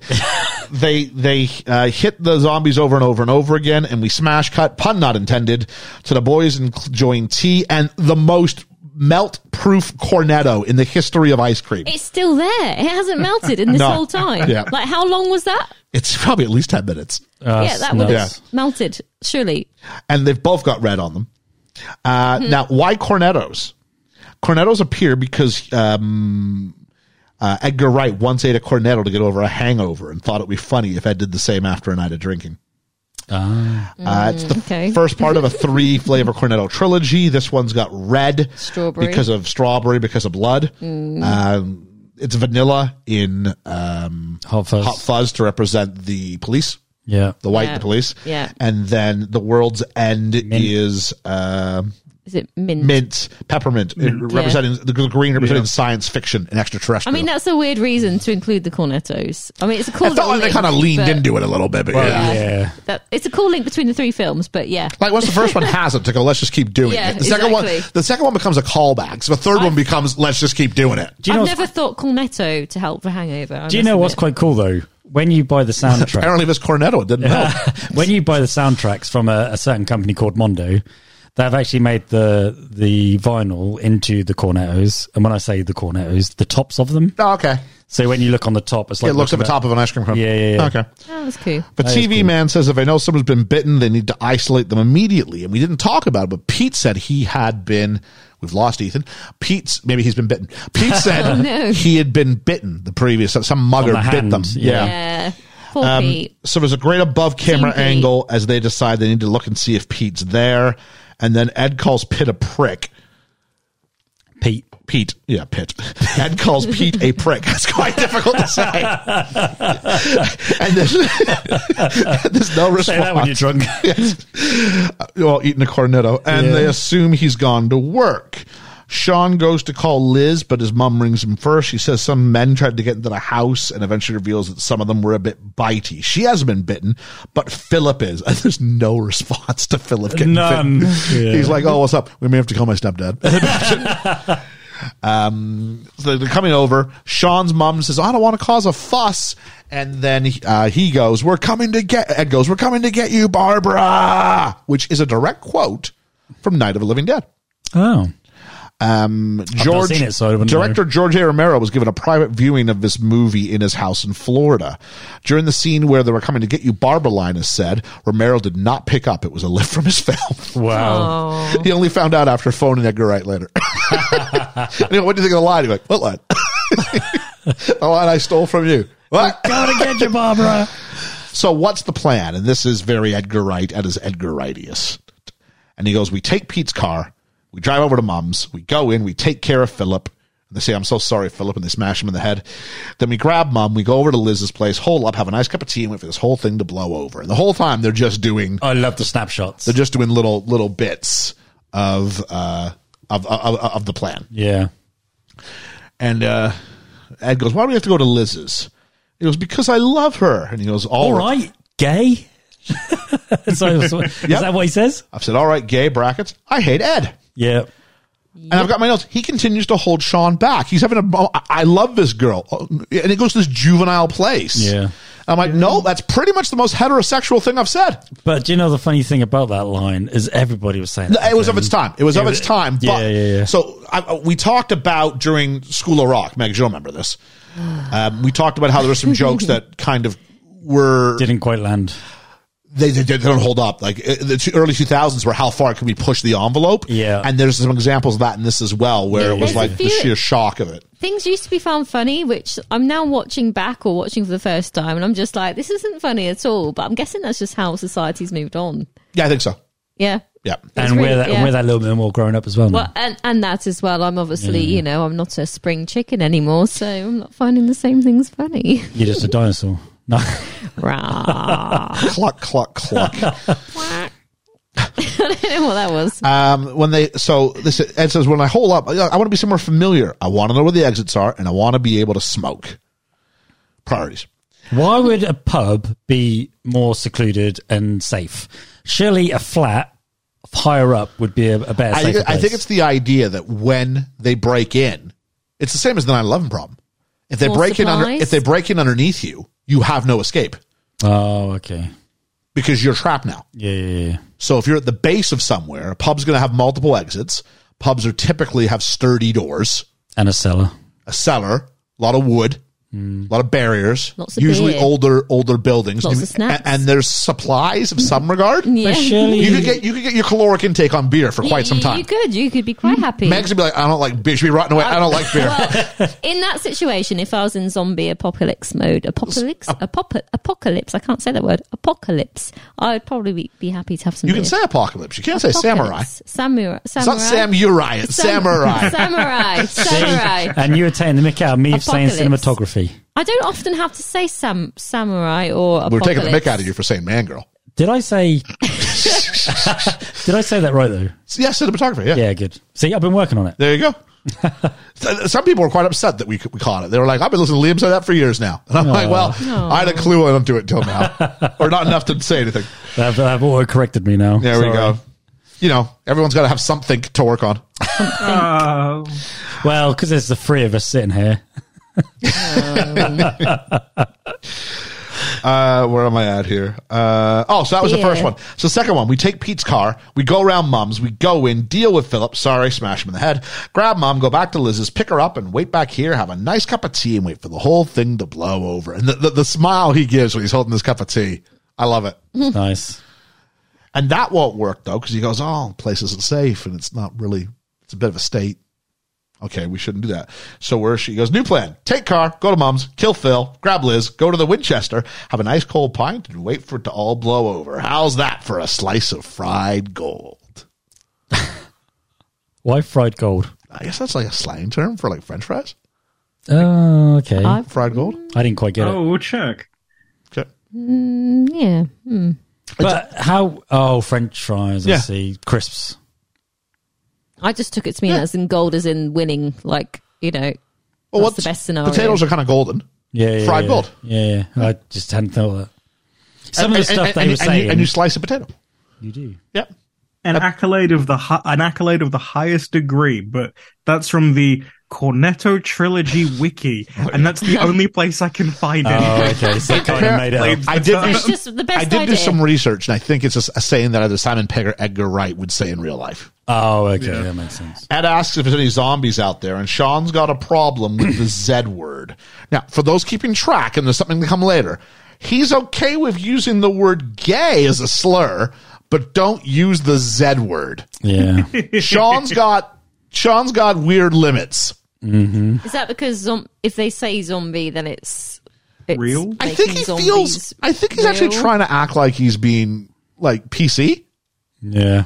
Yeah, but how is saying zombie not peace? Like I think that's the joke. I think it's a joke against people being. I just read it more as in he's trying to like disassociate. Or does he not want? Situation, Yeah. like Does he not want her to admit they're If you say it, but it's real. Saying it is real. Yeah. Don't know. He does the trick with the mirror again. Oh, he has to go upstairs to have a leak first. Well, of course. And before they go outside, I said, props for washing your hand when the state of the world and your mother are up for grabs. Like, I might have skipped 30 seconds. Well, I don't know if I could. If I know the zombies are multiplying with every second I take. Every step you take. Yep. He does a trick with the mirror again, and now there's a silhouette in the shower. And Pete must have been in the shower when he turned, getting ready for work. Shaun is... What is that? That's... Oh, okay, so he just runs away. Sorry. They go outside, and Shaun is hitting the head by a football from the same kid he said you're dead to. I love that this zombie kid was like, let's kick a football. Yeah. That's Still all get I a little know. bit of Kick a your football. humanity, I guess. We see... there are bits of it, though, isn't there? We do see some characters act that way. We see Nelson in zombie form reaching out for the change he's owed. That's funny. There's a great shot of body bags reanimating because they've stolen the car from Pete. Pete, yeah. And Ed hits Why would you let Ed drive? and Ed hits a man who turns out to be a zombie, and Ed doesn't want to wait to see. No. And I'm like, That makes him more of an asshole. I hate Ed. Yeah. And then he gets lucky that it's a zombie, but he didn't know it. He's like, let's just go. I hate Ed. Sean's the one who stops and makes Yep. sure that is. Ed's treating it like a video game. Yep. He is. He's just like, oh, well, he's like one of those people that like, they do nothing but like, I'd survive a zombie apocalypse. And it's like, why? Well, I've played Fortnite and Call of Duty, so I know what to do. He's And like- they die immediately. He's like the laziest version of Ferris Bueller. Live for the moment. But I'm going to get in your, like, yeah, I have a similar vibe for But him. again, he holds him up, doesn't he? He does. They pull up outside of Barbara and Philip's house, and Ed Oh, you say spots. they pull up. They skid to a halt, don't they? Yeah. Not yet. Again, you're getting ahead of ourselves. Oh. And Ed spots there's a Jaguar in the driveway, and Ed decides to stay in the car. A Jaguar. I wonder why. We meet Barbara, played by Penelope Wilton, who I did try to get for the plot. Oh, did you? I would have lost my I mind. like her. I've seen her in something else. She was in know who Doctor she Who. is. She's in, she's okay. Harriet Jones, Fly Down North. Yeah. Yeah. So She was she recently was on on, that. Graham Norton. She Yeah. was on Afterlife with Ricky Gervais. Yes, she was. She's the woman on the bench. Yeah, Yeah, that's yeah, such yeah. a great show. It is. So I That's like the one I- Ricky Gervais thing I like. laid it on. I laid it on thick, and I was like, I think we got a shot. Now I can only go through her agents. Whether her agent's just been told to filter out requests, I don't know. Oh, okay. So yeah, That's a shame. yeah. The production originally approached someone else first to play the part, which feels like such a because she nails this. She does. Helen Mirren. Ooh, that's punching above their weight, though, isn't it? This is Helen Mirren before she wins all the Oscars. Yeah, but Helen Mirren has been going for a lot of years. She has, but I tell you what, in North America, I only heard about her when she did like was it the Queen? Oh, really? That's the first I heard of That's her. quite late. Yeah. So there's the British film industry, and then there's the global film industry. I can't imagine her in this film somehow. No, I think the idea of it, Penelope Wilton was known, Yeah. but she wasn't bigger than if your star power is too big, like Bill Nighy's almost too big to be in this film. Yeah, but when was But again, 2004, right? You know what I mean? So he's probably all right. yeah, because year later, when he's was doing Love Actually is like 2003. But remember, Love Actually is That still hadn't mainly really- a British film. Yeah. So And, and it was a huge, like Hugh Grant's in that. Like no one's going, oh, Bill Nighy. You know what I mean? Like no. If anything, he gets elevated, but he's still just a one note joke in that movie. He's great. Yeah, and there's very little part, really, isn't Yeah. it? The production originally approached, we said, Mirren turned it down because she said that she wanted to play other funnier characters. Which you enough. could argue Wow. she's not funny, but she facilitates the humor around her. She's actually the heart of the movie. I'll tell you what, Helen Mirren actually is quite good in Red. Yes, plays like I've seen Red. It's great. Yeah, it's good. Shot in Toronto. Was it? Yeah, it's a huge part of it. Shot in the Toronto Reference Library. And I went, I know, I've been there. I studied there. I remember my partner at the time was like, "Are you sure?" I'm like, no, that is the Toronto Reference Library. I was there when you phoned me and said our car was broken down and needed to be fixed. I was there on the bottom floor. That's my last fantastic. year of uni. I spent like hundreds of hours in that place. That's cool. So, Rolla Barber went to Penelope Wilton. She was asked into the role because of a work she did in a sitcom from 1984 called Ever Decreasing Circles. Yes, I remember that. Really? Yeah. She calls Shaun Pickle. She calls Shaun Pickle because Edgar Wright's mother called him that as a boy. That's nice. He asks where Philip is. She says, "Dad's in the lounge." He goes, "He's not my dad." Thoughts? Doesn't later on she say that she's been married to him for like 17 years or Yep. something? Again, So that's him not moving on, That's a isn't it? long time to get over the fact that Oh, go ahead. she's moved on and he's got a new like stepdad. Well, my stepdad, I don't call him dad. I call him No. Bob. And he's been my stepdad guess. for There's still a lot of 33 years. Yeah. there's still a bit of tension, isn't there? It's Still? one of those things that becomes I'm very transparent here. Mom really wanted us to sort of I took the surname, you know what I mean? Yeah. And my dad was dying, like in the hospital, or had died only. Like it was rough timing, Quite early on. and I wasn't was like my dad's. I was the only male of my surname, like in the family tree, and they pressured quite hard for me. He didn't, to his credit, he didn't. it? Okay. Mom did. Wouldn't it be great if you, because they don't have any boys on that side of the family to do likewise. And I was like, and you've got cousins and they've got that name, and they've abandoned their name since because my uncle's a piece of work. But I was sort of pressured into going the other way with that. And then my sister adopted calling him Dad. And I think her friend sort of set her up to do that too and pushed her into it a bit. But I was like, and there becomes a time when it goes and it becomes, now it's too much. It's too long. It's too big. Yeah. Do you know what I mean? Yeah. So what do you do? And I thought about, do I start calling him Pop? Do I find like an alternate thing? He's a very good man. I look at him as a father. Yeah. But to change the nomenclature of it, just feels I guess it's down to the individuals then, isn't it? Awkward. In the situation. And also how old you are at the time when this happened. yeah. And I think the other problem is that my dad dies. So that's the name of a man who's died. Yeah. So You know that's what I a mean? different situation, isn't So it? it's not like you can have two men who are called, which you could if they're both still alive, right? Yeah. But it's the idea of going, that belonged to a man and that man has now died. And it felt disrespectful to put that term on someone else so soon. Yeah, that makes sense. Yeah. Yeah. And that's not a slide on my sister for doing that, far from it. But for me, that was my sort of MO. And so my thought is also, if it's been 17 years, she's had 17 years of him saying that's not my dad. Yeah. Now I know it's to introduce maybe us she to the should- concept, yeah. but So you don't know enough about the situation to know who is being the more stubborn in that regard. and these two are clearly oil and water. But again, it's trying to show you that he's still this kid going. Arrested Development. Yeah. Yeah. Shaun says that he's going to deal with Philip. And she goes, "No fighting, you two." Okay, if you know that, then don't call him Dad's in the lounge. Yeah. He approaches Philip and apologizes because he's going to hit him in the head with a cricket bat. And Philip says, "What are you apologizing for?" And he's not a zombie yet, which is the big but joke. they make you out like he He's is. so good at this. He is. Barbara emerges and says she's got some toys of Shaun she wants to sell in the jumble sale. It's a jumble sale.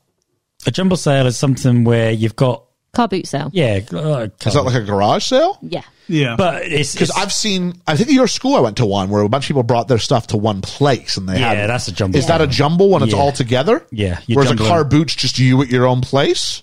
a car boot Car is boot you usually taking it travels to somewhere. outside. You Okay, could have so a what would you yard call it if sale. you would it be a yard sale? A yard sale, yeah. Because sometimes around here, Yeah, you get yard you sales have around here. like yeah. on one day, everybody puts the yard out sale in on the front same yard, day. yeah. I'm like, this is weird. Yeah. Jumble sale is mainly schools would do a jumble sale. Okay. But Philip says he took it to the tip, and the tip is like the dump. Yep. And Shaun's upset. Now remember, it's a bunch of his toys. And Shaun is upset. Because he's not grown up yet. He's not grown up yet. Barbara and Philip argue about needing to see a doctor, and he says, we got our jabs, we went to the Isle of Wight. We need to explain this joke, because this might be the funniest joke in the whole thing. That's brilliant. The Isle of Wight is a territory of Great Britain. Yeah, a little island. It's not England. It's separate from that, like Jersey, like Guernsey, Yeah. the Isle of Wight. But the Isle of Man. Wight, Isle of Man's another one. These are still British. It's still Britain. Yeah, still So the part of idea of it, Britain. you got your shots to go to the Isle of Wight. The Isle of Wight, like we did a day trip when I was a kid to the Isle of Wight. Yeah. So it's not this, it's like you haven't gone some Not great that tropical exotic, is it? location. No. You haven't left the country, literally, at least as far as Great Britain goes. Brilliant. So this is a fantastic joke about how vanilla these two are. love it. We have a scene where he goes to the kitchen. He goes, how much do you love Philip? And he's trying to sort of help with the fact that he's going to have to kill Philip. And he goes, he chased me around with a piece of wood. And he goes, well, you did say something to him. He said, did he tell you that? Yes. Well, you know what you called him? He goes, a motherfucker. Which I think is really funny. And he goes, she goes, you want some sugar in your tea? He goes, no, I haven't had sugar in my tea since 19 whatever. Many years. And he goes, okay, well, on a couple of occasions, Mom, I never told you this, but he touched me. That was... This is not funny. It's too far. Again, this is It's a bit too like the far. School of Rock joke with the Too children far. touching me. Yeah, you're going there. I can see it. Let's unpack this from two perspectives. From the character's perspective, I can actually forgive it. From the character's perspective in the universe. Yeah, because he's very immature. Because he's trying to come up with a situation where she's going to be okay with him bashing his stepdad's skull in a minute. Yeah, he So does know he needs what to kill can him I as well. say that's going to make Mum okay with? Because this has to happen. This has to happen. Oh, okay, yeah. Could you not just say to her, look, Mum, And there's then a zombie afterwards you go. apocalypse. And then afterwards you go. Okay, I don't want you to whatever the memory of your husband. He didn't do this. Yeah. I like the blonde. Do you? Yeah, I do. Thank you. A It's lot good. of people have said Keep that. Keep that. Oh, okay. I'd recommend works. keeping that It for a does bit. work. Yeah. That was a weird... No, I just sort of earlier I thought it was like silver or white or some sort of whatever, but no, the blonde looks good. surely she's noticed Thank on the you. news that you could just be upfront and just say, look, you've been bitten, like, this is going on. Right, Look but- outside. Just look at the chaos. Look. But then he can't consider. But so the character, I can forgive this. The screenwriter, I can absolutely not forgive this. No, yeah. I've got I in get my that. notes. This is the second time in 3 years. Three episodes that a joke of this kind has been used. School of Rock 2003, Yeah. Shaun of the Dead 2004. I am that not era, down isn't it? for these jokes being a quick, easy laugh in a theater. No, because they're too much of a loaded weapon, isn't it? Too much of a loaded speech. And obviously back then it wasn't portrayed as an issue, I'm guessing. because this it was was- something well, to laugh at, obviously. But We lived at a time here because this is where The Office comes. I love The Office, but this is where the most shocking thing you can say is the funniest. And I remember, like, I was in high school in 98, 99 is when I ended. And I remember my large part of my humor was, what's the most shocking thing I can say? And that would be funny. And we were like, no one was giving me a $30 million budget to make a movie with.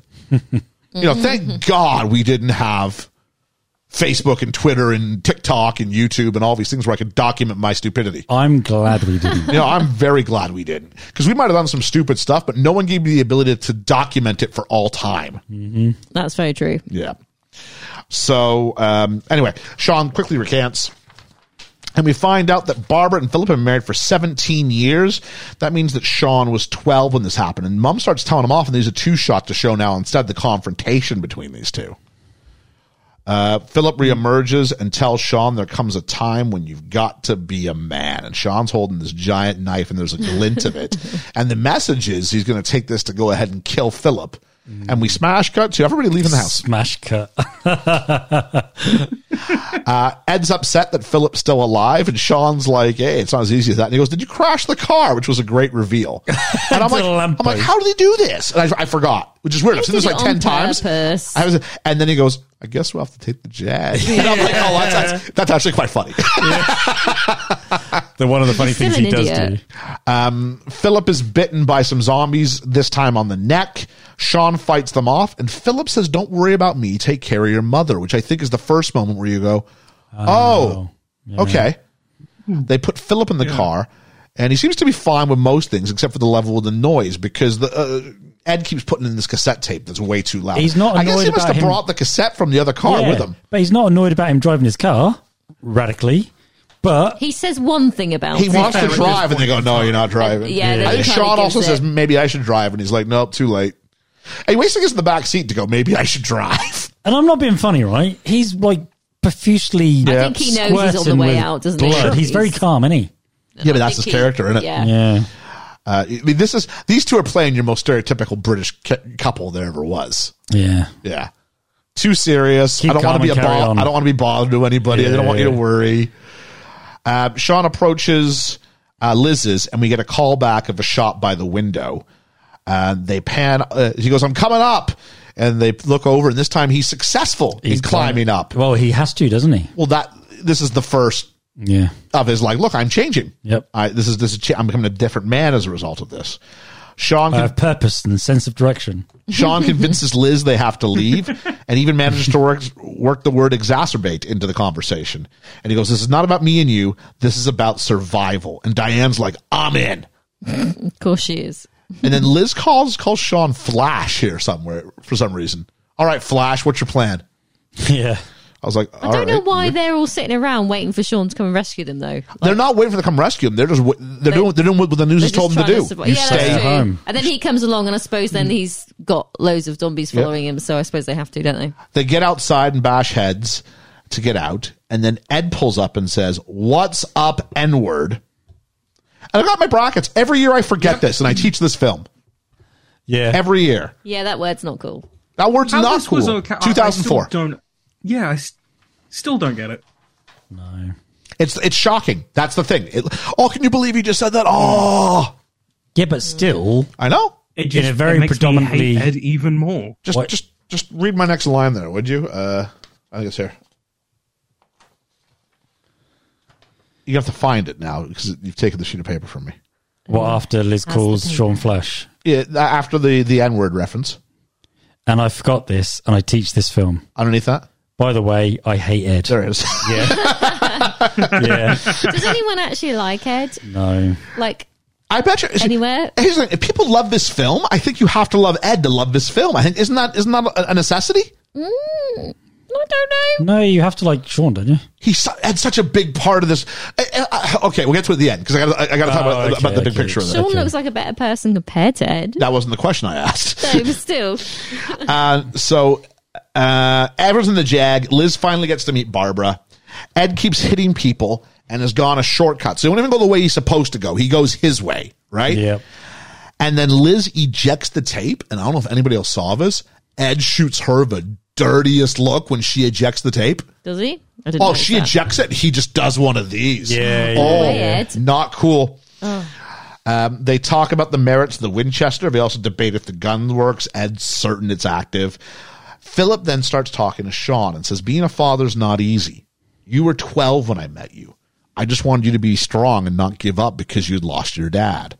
I always loved you, Shaun, and I always thought you had it to do well. You just needed motivation and someone to look up to, and I thought it could be me. Take care of your mom. And then I must have not been looking as I typed. My fingers were on the wrong key because I've typed something that looks like Welsh. You heard Hoofnoy. Yeah, you have. You heard Truth Noy. Oh, I think it's that's a good boy. There's a good boy. That's what it is. There's a good boy. There we are. So that means that my right hand was okay, but my left hand was a key off. That's funny. Ed's told to pull over and now does the most overdramatic spin out possible. Shaun challenges him and Ed tells him to chill out, and Shaun says, stop telling me to chill out. And again, Ed looks angry. Chill But Ed. why? Because at the end of the day, right, he's right. Yeah. Shaun reveals to his mom that Philip's dead. They all get out of the car, and Ed's told to release the child locks, which he doesn't. Ed doesn't come and let anybody out of the back seat. He doesn't. No, so he's willing to let them. Let's unpack this. Like he's that willing to could've let them killed die, everyone. Yeah. including Shaun. Yeah. Fucking It idiot. sucks. I'm starting to like Ed. The irony. Barbara accidentally puts the tape back in the car, so we have our action movie for the next part of it. And she goes, Shaun, we have to get your dad. And he goes, he's not my dad. And she goes, oh, Shaun. He goes, no, he was, but he's not anymore. Yeah. That's a great callback for the he's not my dad to go, no, he's not because he's a zombie now, not because he wasn't my dad. And he's genuinely affected by it because they had a hard moment. He said, "There's nothing with the man you loved in that car." And then we everybody looks at Philip, and he ejects the tape. That's all he cares about. That is great. Yeah, because of course there's something of the man still left, isn't there? Yeah. And they abandon him. Now I think they leave him and not kill him for 3 reasons. Right. Number 1, they have to not have access to their offensive weapons because those were in the car still. Yeah, and that makes them more vulnerable. Number 2, it shows that killing someone you love is really, really hard. Yes. Like, that's a bridge you don't want to cross. It happens later on. Yeah. But whoa, man. Hang on. Point 3, it would be too hard a scene for Barbara. As a result, it would reduce what you need for later in the film. Because that needs to be the one emotional kill. Yes. You can't have this one at the midway point and then go there they again. can just leave him in the car and leave. So that, they're not trapped. So it's a perfect setup. It's a bit of an easy win there. We're sort of just leveling through. Yeah. The crossover. Shaun's leading a group as we see zombies feeding on a man in red cowboy boots, which means they're close to the Winchester. Shaun tries to make good with Liz, but she says nothing's changed. I said, I meant everything I said last night. I'm like, I hear you. I'm not saying lead him on, but maybe don't break the heart of the guy keeping you alive right now. Yeah. We'll talk about that later. Hang on a sec. Yeah. And they meet another group in a row, and it's Yvonne leading her group. And did you notice how they all mirrored each other? Yeah. But did you also notice, what's his name? Martin Freeman. Martin Freeman, who's in the office with Lucy Davis. And did you notice the guy at the very back who's an image of Ed? Yep. Yeah, Matt Lucas. Yep. I didn't notice that until this time. Oh, okay. She goes, how you doing? Surviving, again, is what he says. Yeah. So when Shaun, Liz, David, Diane, Barbara, and Ed run into the alternative gang as they make their way to the Winchester, there are quite a few comedy partnerships brought together. Simon Pegg and Jessica Hines were obviously from Spaced, which we've talked about. Lucy Davis and Martin Freeman were Dawn and Tim from The Office. Yeah. Dylan Moran, who plays David, and Tamsin Gregg, who's in the other list lineup, they were both from Black Books. Black Books, yeah. Julia Deakin and Nick Frost are also in Space too, as Marcia and Mike, respectively. And it's funny, we got Dave and Diane, and the couple on the other side are Mark and Maggie. So that alliteration on both sides of it. Yeah. Cousin Tom is Matt Lucas. So Ed's t-shirt says, I got wood, and it's a picture of a piece of wood. Yeah. Which is less vulgar than Cousin Tom's, which says, I heart cats, I'll say. I didn't notice that, but yeah. It's got a picture of a cat. Well, I had to search on the internet. I'm like, what does Cousin Tom's shirt say? I sent me to a link where I could buy it. I'm like, no, I'm okay. I still want to know what their story is. Yeah. This parallel group. Did you notice the parallel group still have all their offensive weapons? Yes. No. They still have, she has a golf club. Yeah. They all have weapons. One of them has an umbrella. So they've been, they're a better version. Better version of the group that goes. And the great moments is they all sort of cross over with their mirrored self. Yeah, that was clever. I did notice Cousin Tom doesn't have a bit of hair shaved off. I mean, that's because Matt Lucas, it's all a wig, isn't it? Yeah, that's just a wig. Yeah. Yvonne introduces Liz as Shaun's girlfriend to the rest of a group, and David has to chip in saying, they split up, actually. Why? What business and what's the point? Exactly. Does this have to be factually accurate to the minute? No. Remember what I said about how I said they've all got offensive weapons. Barbara, in the shortcut, she's starting to look slack-jawed, and I thought, she's been bitten already. And then, nope, she hasn't. Maybe she's supposed to look tired? I have no idea what this is. I think it lingers on her. Exhausted. Yeah. Shaun then goes on to a ladder, and I've missed something. She's also fallen behind, and Shaun has to go back and get her. And he gets under attack by several zombies. While he's under attack, Liz grabs garden furniture and Diane grabs items to help hit him over the head. Ed is texting and David's doing nothing. Yeah. So, girl power. I think, is it David, did you say? Yeah. He deserved to. I expect this from David. I mean, Ed's supposed to be his best. Like, even though it's selective, I'm not going to do anything for, I'm going to do anything for Pete. I'm not going to do anything for whatever. But this is Shaun. Yeah. And you're texting. And he's been there for his mate all the way through. That's my problem. He's unforgivable. And there could be zombies. You need to be proactive, just in case. So Shaun goes, So Barbara reemerges with a tissue in her hand, and they hide her in the back of most of the shots, so you don't notice. But from here on in, she's pretty much always tending to her wrist. Yep. Shaun goes on the ladder and says there's lots of zombies, and his face just sells it. And then we get the camera moving up and showing us the Winchester with hundreds of zombies in front of it. Do you know what's sad about the Winchester? That's been bulldozed. Yeah, it's no longer a place. No longer, no. The zombie pierced of a tree, because that's how they got rid of it. They had this like tetherball thing, and they sort of pierce him. You try sticking one of them in a tree without a zombie, let alone going through a zombie body. Bullshit. The zombie pierced of a tree reanimates, and Shaun gets an idea. And then Liz leads the gang in acting class, which is funny because she was a failed actress. Yeah. So she now teaches them how to be zombies. And they do rehearsals, and Barbara nails it without even trying, which is, a little bit of a tip there. Yeah. And Ed says, I'll do it on the night. We hate Ed. I mean, boo, we hate Ed. As a director, this is the worst thing you can hear. Yeah. I'll do it on the night. No. We're going to try. We're going to do this. Some effort. Come on. We need to sit Because you're assuming that your impression of it can't be altered. Yeah. Oh. I very recently had someone tell me, you get the best out of me by letting me do my own thing. And I was like, so the best way to direct you is not to direct you. Wow. Oh, I'd love to have been there when that happened. Yeah, it didn't go well. No, I know. I couldn't believe it. Like, think it. I've never imagined saying it to someone. No. It's still one of my favorites. When we think about a good friend of ours, Richard. Yep. I really rate Richard as an actor. Yeah, Richard's a brilliant. fantastic actor. Yep. Every time I give Richard a note, he takes it on board. Yep. And he thanks me afterwards Yep. for giving him direction, because I think a lot of people go, oh, it's Richard, and they don't give him any notes. Yep, I agree. And I think he appreciates the fact that I'm trying to make him better as well. Yep.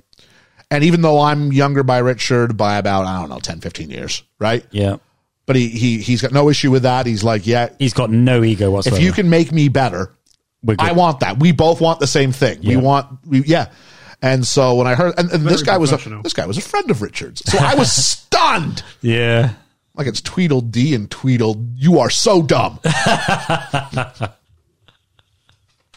That's brilliant. Moving on. I still wish I was there. Oh, jeez. So, meet the zombies. Zombie extras were recruited from the spaced fan communities. Wright said in 2020, the zombies spent a week cooped up on set. They had to stand outside the Winchester, bang on the windows, and not doing much else, really. When we eventually involved them properly, they had this electric energy, a pure crazed hysteria. Originally, there were 40 stunt performers hired, but the production team quickly realized they needed a lot more to fill these set pieces. So many fans responded to the online call, but auditions were created to select zombies. You had to audition to be a zombie. So kind of like that bit where they actually practice is kind of authentic. There were 150 zombie extras until local children saw the zombie makeup, and they also wanted to be involved, leading to another 50 child zombies being added. I didn't notice any child zombies. The non-featured zombie extras were paid £1 a day. Oh. This was an homage to George A. Romero paying his zombie extras $1 for Dawn of the Dead and Day of the Dead. Wowza. I think you're paid by being able to go, yeah, I was in that. I mean, it'd be worth it just to say I was an extra. I can say, hand on heart, I'd never want to be a zombie. Cool. Because all that gross makeup on your face, it's invasive. I would honor it. That's invasive to me. I couldn't do it. Ugh. Plus, it's all physical stuff, and it's not my forte. No. Right, excuse me, Ian. Right, what we want you to do is do this physical stuff, going up to this door, no dialogue. Yeah, that's exactly it. That's your line. Brilliant. When asked by an interviewer why they chose to have slow-moving zombies instead of running zombies, Simon Pegg replied, because death is not an energy drink. So they walk through. They're relatively successful. I mean, David's piss poor, isn't he? But they get there, and they get to the pub, and the pub is locked. Shaun tries to talk through. Well, that's my thing. You're supposed to hate David. That I'm okay with. You know who I'm not? You know who I'm not supposed to hate? Ed. I'm not supposed to hate Ed. Yeah. Edgar Wright does not want me to hate Ed. He wants me to find Ed endearing. So 100%. but you don't though, do you? Well, we don't. I don't. We don't. I never did. Maybe it's with the age you're at. I don't know. Would you have found him more endearing back in 2000 and whatever? I should ask my students, like, do you find Ed? Because I sometimes worry that they get my version of it and they just sort of. Are we just too clouded by being a bit older and being like, maybe you should lead with that rather than tell them stuff. Maybe the deal is, I wish I had time. Maybe the deal is like, if you're the character of Shaun, you've got years of happy memories to look back at, but we're not given that. No. We're just told they've been friends forever. We're not given, even if it was one story about something, the one time Ed had been there for Shaun. Yeah, at the one crucial moment. Like Owen Wilson and what's his name? Wedding Crashers. Vince Vaughn, yeah. And they explain the genesis of their relationship. I'm like, okay, this is why these guys hang out and do this stupid stuff. I gotcha. I'm in. I love them characters. But you took me like 30 seconds to give me that background story. I'm just asking for that. Yeah. Shaun tries to talk to Letterbox, but the zombies hear it, and Ed's phone goes off, and he takes the call at like almost full volume voice. And Shaun slaps the phone out of his hand and smacks him. Shaun finally lets him have it and says, direct this to Megan because Liam's gone up to using the loop. I've spent an entire life, look at me. I've spent my entire life sticking my neck out for you, and all you ever do is fuck things up. Fucking things up and making me look stupid. Well, I'm not going to let you do it anymore. Not today.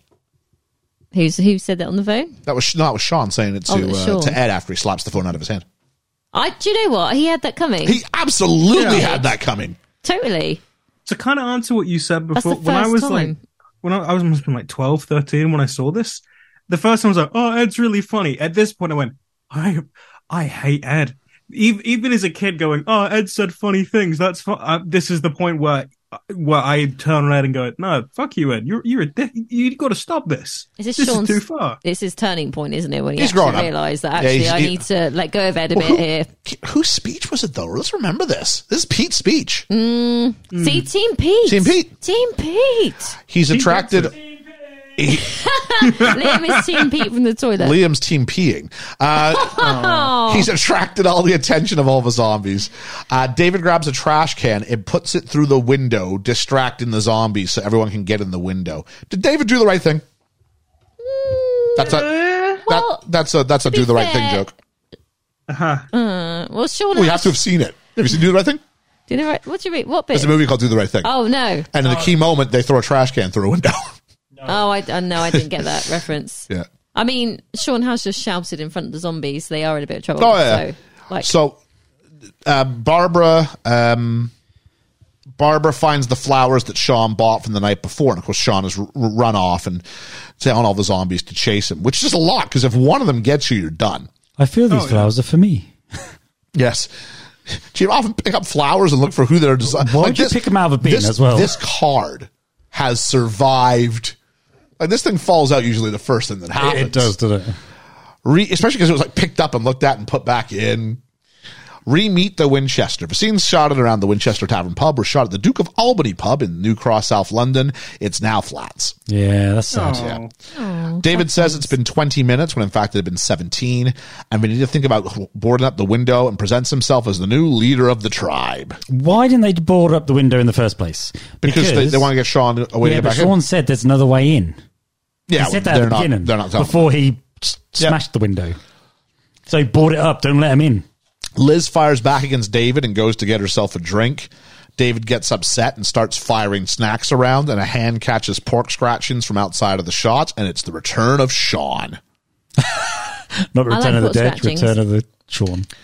I like pork scratchings. Yeah, I like pork scratchings. Yeah, we could have pork scratchings. I never had any of those until I came over here. Did you not? No. I remember having my first pork scratching. Yeah. And not liking it, and then the person I was talking to was like, "It's an acquired taste.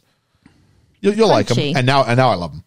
Can you remember when you used to have a pickled egg in a? Yeah, I went through a bit of a phase with pickled egg inside the salt and vinegar crisps. Yeah, I've never liked that one. David wants to know how Shaun got back in, and Shaun said, "Look, I went in the back door. Why'd you smash the window?" He said, "I'm sorry. I wasn't drawn attention by having a tiff with my boyfriend. And he goes, he's not my boyfriend. And then Ed gives him a pint and he goes, thanks, babe. Ciao, babe. Now, that doesn't change. That doesn't get them out of jail for the gay joke earlier. They do have a bit of bromance going on, but that's the first time they've acknowledged their own bromance. Yeah. Just for the joke, Even obviously, if Ed had tried Ed to brought help him a him. beer. Like, let's have more of that throughout the movie. Yeah, and helping that's the first him. time Ed's been when, helpful, actually, I think. Yeah. And helping him when there's zombies about. You know, be more Yep. current. Stop being distant and being a dick. So we smash cut to, so Smash cut. they go, Don't make me laugh. what's your plan? And we go to, would anybody like a peanut? Which is what David said's going to happen. We're going to sit around here in the dark Sitting in the eating dark, peanuts. Yeah. So, that's the hard part about David. A lot of what David says, he's right on. He's just not someone you like. No, he's just... That's the way He he reminds delivers me of it. an adult Harry Potter as well. He does look at Harry Potter. He might have been in Harry Potter. Everyone is sitting around like a group around a table full of pints. But David's body language, he's like facing away from the group. Like, it's like, this only happens because you're in a movie and like everyone's sitting around the same table. In reality, he'd be sitting off by himself somewhere else. Yeah, he would, yeah. The streetlights come on and Shaun wants to put the television on. And they're like, no, just the TV. It'll be fine. Like, have you ever walked by a house where all the lights are off but the TV's flickering?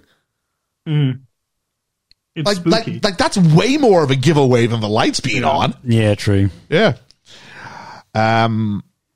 So David comments and goes, oh, well, that's just going to advertise our presence even more, which was word for word a line that Diane says to him. Sorry, Liz says to him when she's chewing him out earlier. Yeah, but I'm not being funny. Didn't they say at one point, if they know you're in there, which they did because they saw them go in? Well, the deal is that they didn't see them go in because Shaun led them all out. Oh, yeah, good point. Shaun gets to the fuse box and turns on a light that reveals many zombies outside the back door. That was funny. The TV shows are all on their please stand by screens. Channel 4 got a shout out here, as do E4, MTV, and Bravo. I guess Channel 4 gave them some money at some point, so there we go.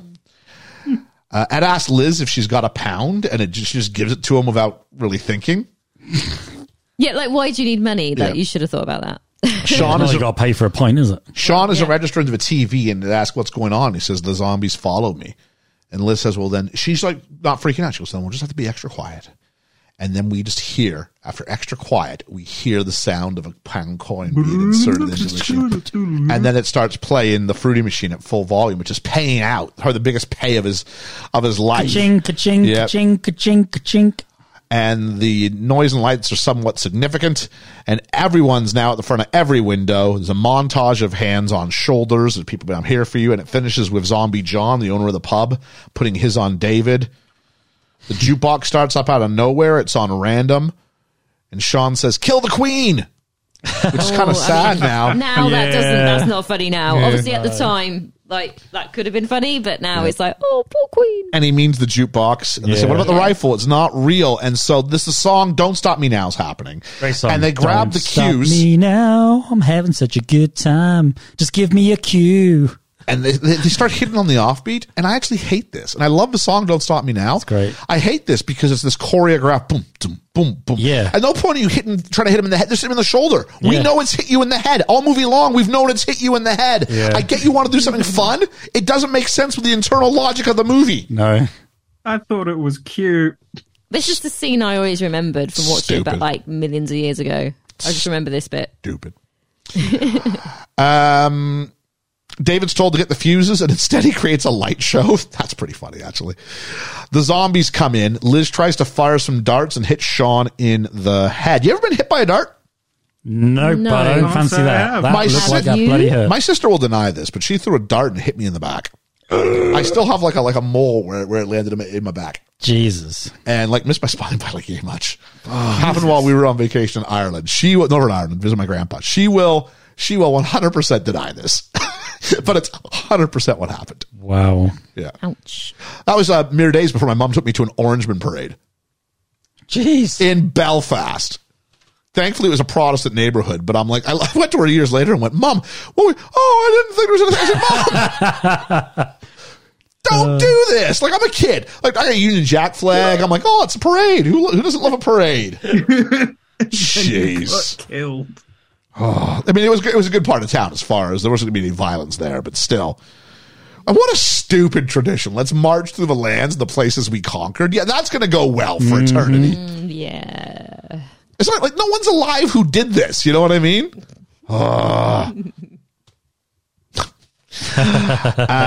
Where are we at here? They put out John by putting his head through the I said dartboard, I meant The jukebox. And it turns out the gun is real. But back to Don't Stop Me Now. Bobby Olivier of Billboard attributes the initial rebirth of Queen's Don't Stop Me Now to its appearance in this film, which introduced it to a new generation of listeners. Perhaps the most famous scene, as Meg said, is the Don't Stop Me Now scene, which blares from a pub jukebox while everybody bashes zombie with a pools cue to the beat. Technically the offbeat. Yeah. The moment had been Wright's idea, as he loves Queen, and had the idea of playing Don't Stop Me Now, one of the most positive, happy tunes ever, over a scene of extreme violence. Peg explained the fight in the pub was choreographed before they even had clearance to use it in the film, so they wrote to Brian May and begged him to use it. They got right to Brian May and begged him to be on the pod. I wonder why they wrote to Brian May and not... I think May, for some reason, is like the guy who decides, because a lot of Bohemian Rhapsody is Brian May. Is it? Yeah. Oh, I didn't know that. So I don't know why that is, but that is... Because him and Roger Taylor do a lot together. John Deacon doesn't do anything anymore. Why would you say no, though? Because... You don't want your name. song to be used with something, because if I use your song and I suppose instead if it was really distasteful film, if it's really distasteful film, then you get almost like a little backlash. It's like when you bring a friend or you recommend a hire at work and then it being a disaster, and you're like, oh, jeez. Yeah, I get. Yeah. I don't want to be associated with this person. I think this works in this film. Though. Oh no, this is fine. It's fine. Yeah, it is the one that you remember. It's fun. It's just stupid for the internal logic of the film, the hitting. But the use of, if they'd done it and they were just like whacking him in the head and shooting zombies, love it. Yeah. Instead, we're going to hit on the beat at the same time. No, I don't understand like keeping the offbeat. I just want to hit him in the head. And by the way, the guy playing John is wearing the most padded suit. Yeah. Oh, it's ridiculous. Is this where the comedy comes in more than the horror again, though?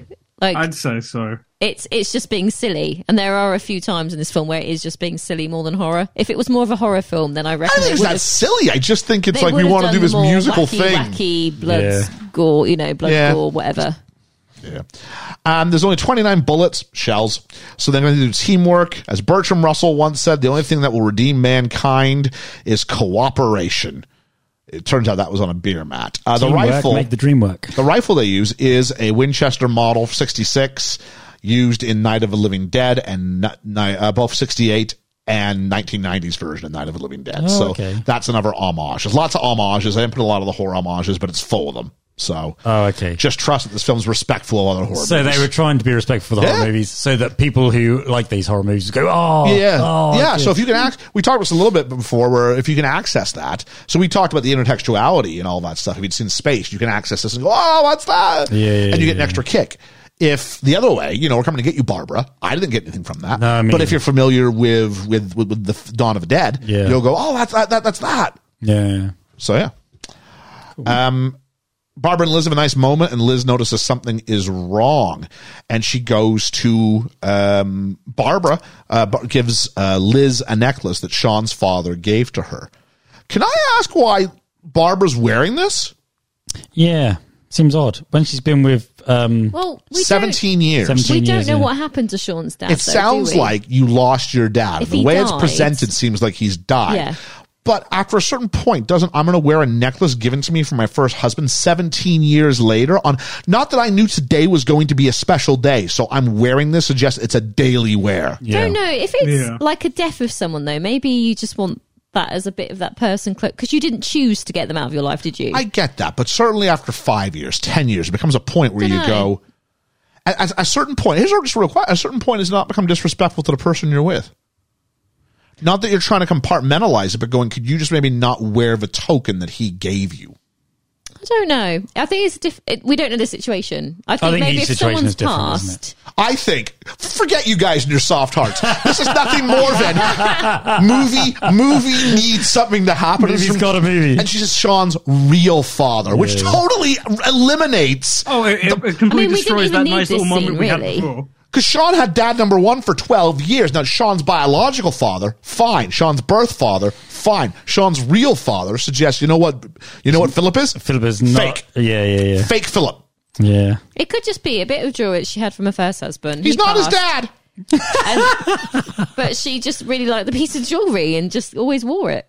This is nothing more than sometimes- we need there to be a moment here because Barbara ain't getting out of here. No, exactly. No, but they could have done it in a different way. Yeah, they totally could have. It's an easy way just to do a pass a necklace on, isn't it? Here's something. Well, he's not going to wear it, is he? Well, no. I mean, she could have passed on a ring or something. A ring to end all rings. She could just had a nice moment with her. Or she could, Exactly. They didn't need to do the Didn't need the. necklace. It They could have just done, feels. oh, I'm so glad I met you. Because of the journey with Shaun Tell Shaun I love and him. Philip Yeah. in this movie. This felt weird. Yeah. Yeah. If Barbara's single, you can do this. If Barbara's with a stepdad and they never make their peace, you can do this. Mm-hmm. But with the journey that Shaun's been on, this feels almost disrespectful to what I just watched. Yeah, to Philip. Yep. I didn't get that. I like just to thought think was a it would have sweet been moment. great if he was still like the movie ends. You just cut to him. He's just still in his car. We never actually see him, do we? No, we never get the call no, back from so Philip. he could No. still be alive somewhere, you know. Well, Well, he's alive not in alive. his Well, zombie in his form. zombie zombie form. It'd be cool if you like in one of those newspaper shots you had say one of those like news shots at the end of the movie. You see Philip. I just got that she knows she's dying. That's all she's got on her to pass on, and I didn't really read that much into it. To be honest, Philip's got a job where it's like a porter at a university. He just turns music down. It's all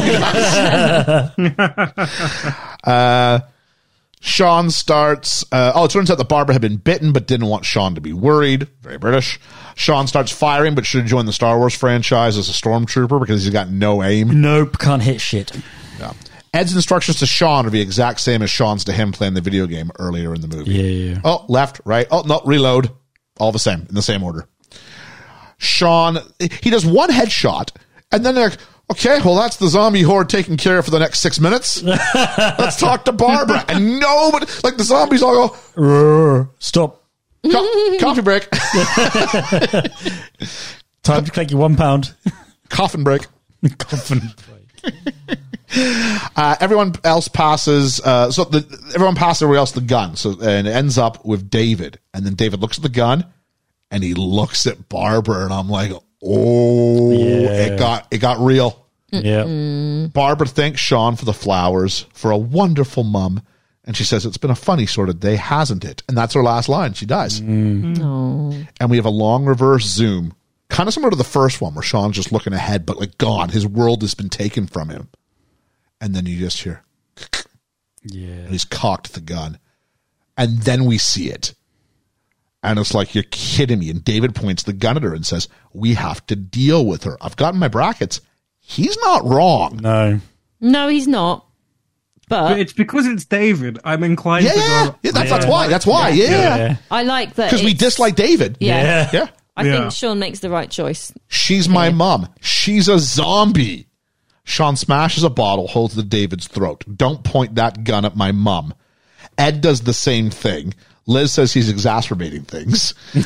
Diane says this isn't exactly fair. So Ed gives her his bottle. I and then like that. Ed grabs a corkscrew. I love that. That made me laugh. David recalls that she's going to come back to life. And that's what your ex can't seem to realize. Doesn't say Shaun. Yeah. Your ex has to constantly go back to the relationship status. Referring to him as the ex. And again. Shaun says, this is what it's me, isn't it? Everyone knows you're in love with Liz. He goes, that is not true.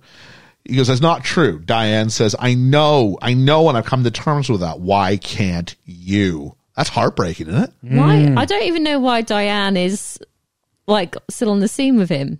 If he's clearly, and they live with her as well. That's the hard So part. how Putting on earth does this work? every look, yeah. Why don't they move out? If they're a couple, surely they could get their own place somewhere. They don't have to live with Liz. No, That's really weird. it is really weird, and it's heartbreaking. Mm-hmm. Yeah.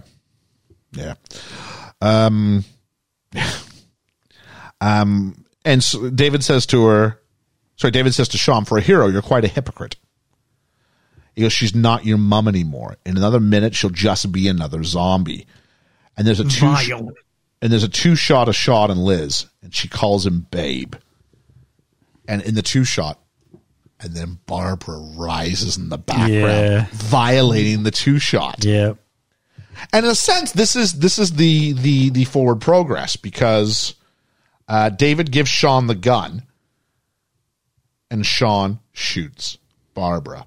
And there's a theory about adulthood, about manhood, I've heard, that you're not a man until your father dies.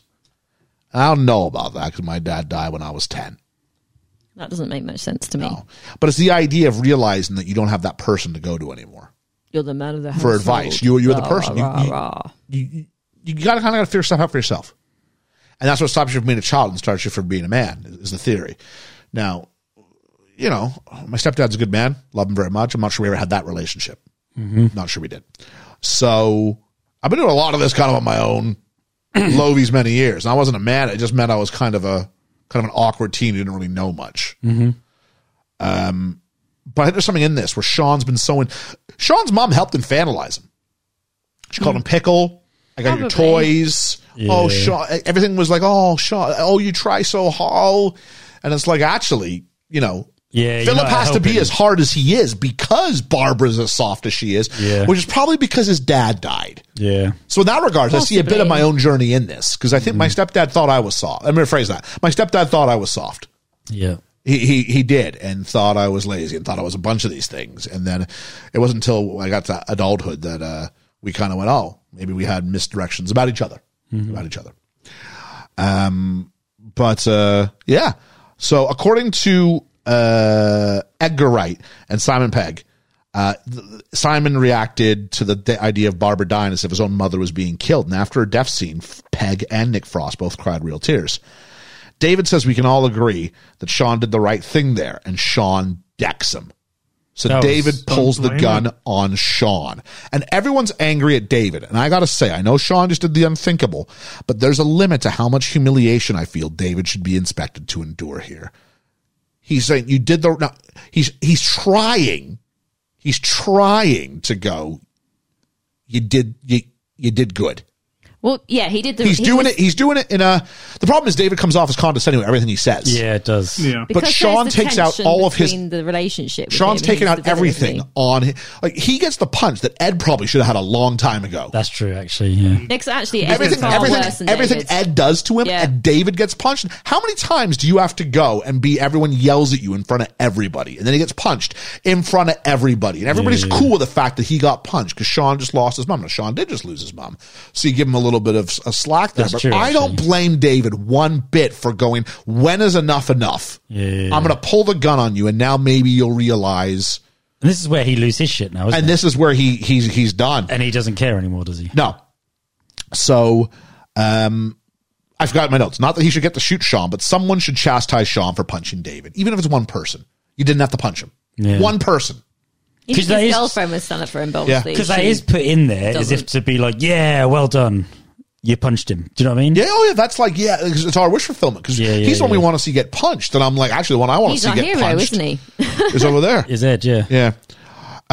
He quickly says he's leaving. Everyone tries to talk him out of it except Ed, who says, no, I think he should go. Ed sucks. Yeah, he does. Yeah. Diane expresses to Shaun especially that Shaun didn't ask for David to come along. That's fine because he has been whinging the whole time. Put him in his place there. But what was the other option? Stay there by yourself and wait for the zombie. Like there's something in humanity and going, I didn't want to go stronger together than you are by yourself. But the the people I care about, even if you got fucked up feelings towards two girls, the people who I care about were going. So I wanted to stay with them, for them and for me. Yeah, there's no point going off by yourself at this point, is there? David apologizes to Diane, but she thinks he should go to someone else. He goes to apologize to Shaun, but the zombies break through the window and grab him. Shaun, Liz, and Diane grab a hold of him. Ed grabs the gun. Yeah. And the zombies disembowel him right in front of everyone. And it's a comedic moment, and he's a jerk, and he's anal. And maybe there's a joke in this. Death, though, out of anyone. I think that's the point. This is the comeuppance. He doesn't need to get punched. This is going to happen to him in a minute. But this is not funny. It's almost like it's his comeuppance, but actually he hasn't done anything that bad. Apart from, like, two girls. I suppose this is supposed to be his comeuppance. I read your mind. Diane then follows him outside by opening the front door and using David's leg as a blunt object, which is really funny. There is a thing coming out of a pub being legless. There is a thing that she doesn't. There is the thing that she doesn't die. Doesn't she survive by using his leg and then spends, as a weapon, and then spends a few days in a tree until everything else goes out of commission. Oh. Yeah. How do I don't know. How do I know that? I don't know. But that is true. Is it in something? I'm sure that must be in something. Might be. I don't know. I think So I they said somehow like knew a that. commentary or some kind Maybe. of joke. I'm thing, glad yeah. she survived. So we're heading egg. towards the end of this movie as we hit 3 hours. Ed starts making Molotov cocktails while the zombies pour in. The zombies grab Ed, including a returning Pete, who's still naked from the shower. Team Yeah. Pete! Ed is Then bitten. what did you say? Fuck a doodle do. Who? I think so. What? I think Shaun shouts "fuck a doodle do" at Okay. Pete, because that's like Does Pete, Pete said at some eat point. Ed? Ed is bitten by someone first in the neck, but then Pete does get a bite on his arm. Team Pete. But then Shaun shoots Pete through the eyeball. And I'm like, what? Well, Pete, at least Pete got Ed. You know. Liz and Shaun end up behind the bar, and there's an advert for Grosh, basically, is what happens, Grosh. which is terrible. It's like the worst beer I've ever had. I don't mind Grosh. Really, I can't stand I it. don't like beer. I don't like Colin. No. Ed joins them as well, and then Shaun makes a ring of fire on the bar, which stops Shaun from grabbing shells that are on the box. Fell into a burning ring Here's of fire. my question. You've got a gun in your hand. Yeah. Use the barrel of the gun to knock the bullets towards you. Yeah. You don't have to grab them with your hand for a few He's seconds obviously yet. not thinking clearly. Hindsight. That's a. If I could do that again. That's a gift. There's a cellar under the bar which leads into the street, so they go ahead and use it, but they can't get to the street because the entryway above their heads is locked. Shaun thinks he's useless because everyone else is dead. He's not wrong in that Why don't they regard. shoot the lock? She says, you did something, that's what counts. And that's what she always wanted him to do. I want you to do something. You Put tried to something do in, something. Like book the restaurant. Yeah. Liz asks how many shells are left. 2. And Shaun goes, I could probably take a couple of them out. Liz goes, I wasn't thinking about them. It's getting deep now. And then Ed turns around and says, I don't mind. I don't mind being eaten. Eaten. At which point they start to figure out how they're going to take their own lives. Just from what I can see, just get Ed to take the gun. Get Ed to shoot you both. Yeah, well, yeah, because he's dead anyway, because he's been Yeah. bitten. Ed's giving up the ghost. He'll shoot both of you. Shaun says he doesn't think it has it in him to shoot his mom, his flatmate, and his girlfriend all in the same evening. To be fair, it doesn't know there was an emotional pain towards shooting Pete. No, he doesn't, does he? No, not really. She asks, And that's supposed to be a mate's beers back. what makes you think I've taken you back? He caresses her head and says, you don't want to die single, do you? But you know what? Fair enough. Yeah. Shaun wishes he could have a smoke, but Liz has his cigarettes from earlier. Turns out she's not as principled as she first presented herself to be. Liz goes to light it and discovers something. Shaun takes the lighter, and it's a hydraulic that should open the overhead doors. But then it leaves Ed. Ed tells him to make a go of it. He'll only hold them back, literally and figuratively. Shaun says he's sorry for shouting at Ed. Ed says it's okay. He also says he's sorry. And he goes, no, you're not. It's okay. He goes, no. I'm sorry, Shaun. And he's done the fart joke again. And he says, I'll stop wasn't doing funny the it first time. when you stop laughing. And I've got my notes. The score tells me this is supposed to be I've written import not moment. And the zombies start to break through the overhead entry. Liz and Shaun escape into the street and are ready to attack when the military shows up and wastes the zombies. Yvonne shows back up with her golf club. She seems to be like hanging out with She's this like great, alpha yeah. force. Yeah. Yeah, having there a she good is. Yeah, time. Team Alpha. She goes, how you doing? Surviving. They asked her how many she'd killed. She said 4. And they walk off into the light, which always is positivity. Yeah. And they grab hands. And we get the coda. It's been 6 months since Zed Day. And Day. as we know, the incident resulted from the use of highly, and then the channel gets turned off, so we never get to find out. God damn it. I love it. Cole player there I like with this cameo sequence. about This is Zombade. great. Zombade. We find out the zombie's been put to work in the service industry. And I don't know if you noticed, one of the zombies they show is Noel from the electronics store, the kid. Oh, was it? I Like, didn't. it's the one he's returning to the trolleys. He's Yeah. Noel. Oh, that's I never cool. noticed until I this hadn't. point. No. My favorite was the Trisha gag. Yeah, I like. where I it's remember like, Trisha. My husband. I still love him. Oh, that the one? yeah. yeah. Trisha was like the Jeremy Kyle. You go to bed with that thing? Yeah. Yeah. I know I'm not supposed to. but I love him. Like the Jerry Springer type thing, wasn't it? He's Trisha? dead good. we get I got a joke, I can't use it. We get a Yeah, you can. No, I can't. Use it. I got a career. I can't. Did she keep a stiff upper lip? I'm gonna wait till we're done. We can get a recall of the earlier shot of Shaun staggering with the same pan up, and it forces us to do some comparison shopping. So first first off, he's wearing socks. He's got cleaner clothes on. Yeah. And then the camera's in the same place, behind the TV at the same angle. And he gets up and he walks over Liz, and Liz is sat in the exact same spot that Ed used to sit in. Yeah. So she's literally taken Ed's place in his life. Yeah. They moved into the house that they used to have together. Now she's in there. It's cleaner. It's a fireplace on it. The walls are cleaner. And the message this gives to us, well, I'll tell in a second. No, I can say it right now. The film tells us that Shaun's domestication is perceived as progress. Agreed? Yep. Positivity, Yep. yes. Yeah, He's we less agree of a with this, right? man-child now. His life he gains- survives zombies. His life gains Hooray! meaning And from he's got a finding relationship. his life gains meaning from finding a heteronormative life partner, right? Yep.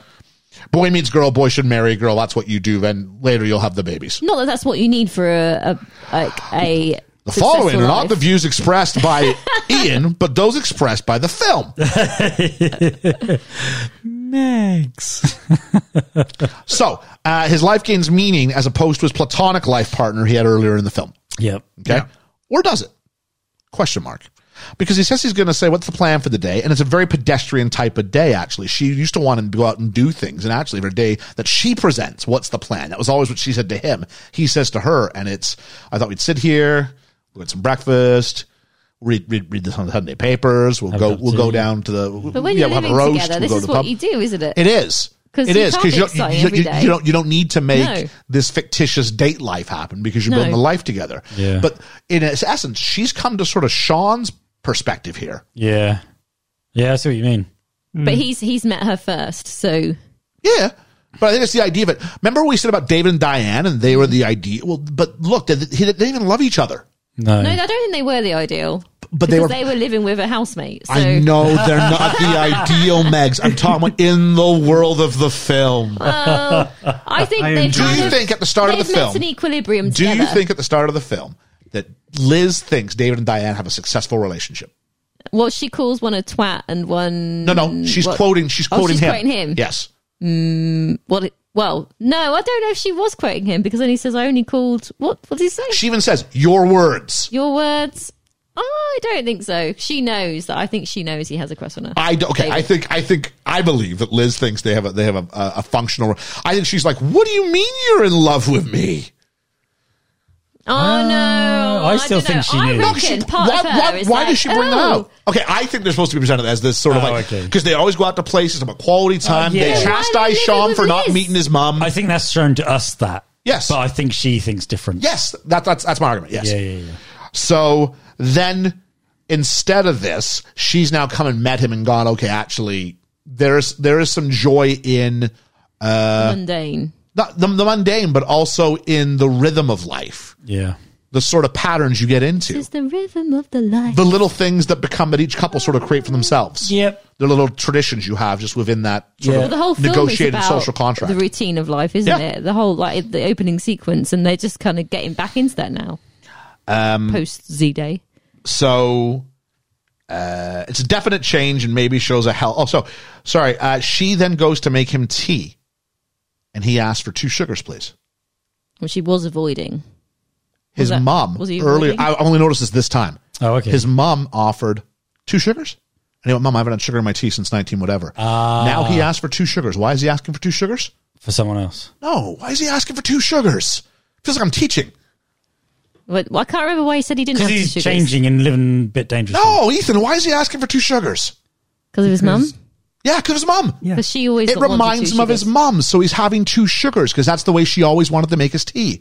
So every time he has a cup of so tea, yeah, he's he like, gets 2 "I'll have sugars, sugars for and my- it reminds in him of memory his of my mom. So his nostalgia has moved from this empty sort of "I'm the second record I ever bought" stupid nostalgia To the time I shot my mum. into nostalgia based on no, because it's but- in nostalgia based on family. If you don't like Yeah. tea with sugar, I mean, I like tea with sugar. Right, I know. If I was It's, then it's the having way sugar- that character's presenting it. The filmmakers are telling But us. then you go, I'm "This is not an saying, awful cup of I'm not tea." saying you. I'm not saying you have to change it, Liam. But I'm saying this character Yes, I has see. chosen to make this I see what way, you're saying. Yeah, Okay. she did ask him for 2 sugars. Have That awful is a tea reference to for her. the rest of his life. and he ensures that he asks for 2 sugars. Oh, adventurous! He goes, I know.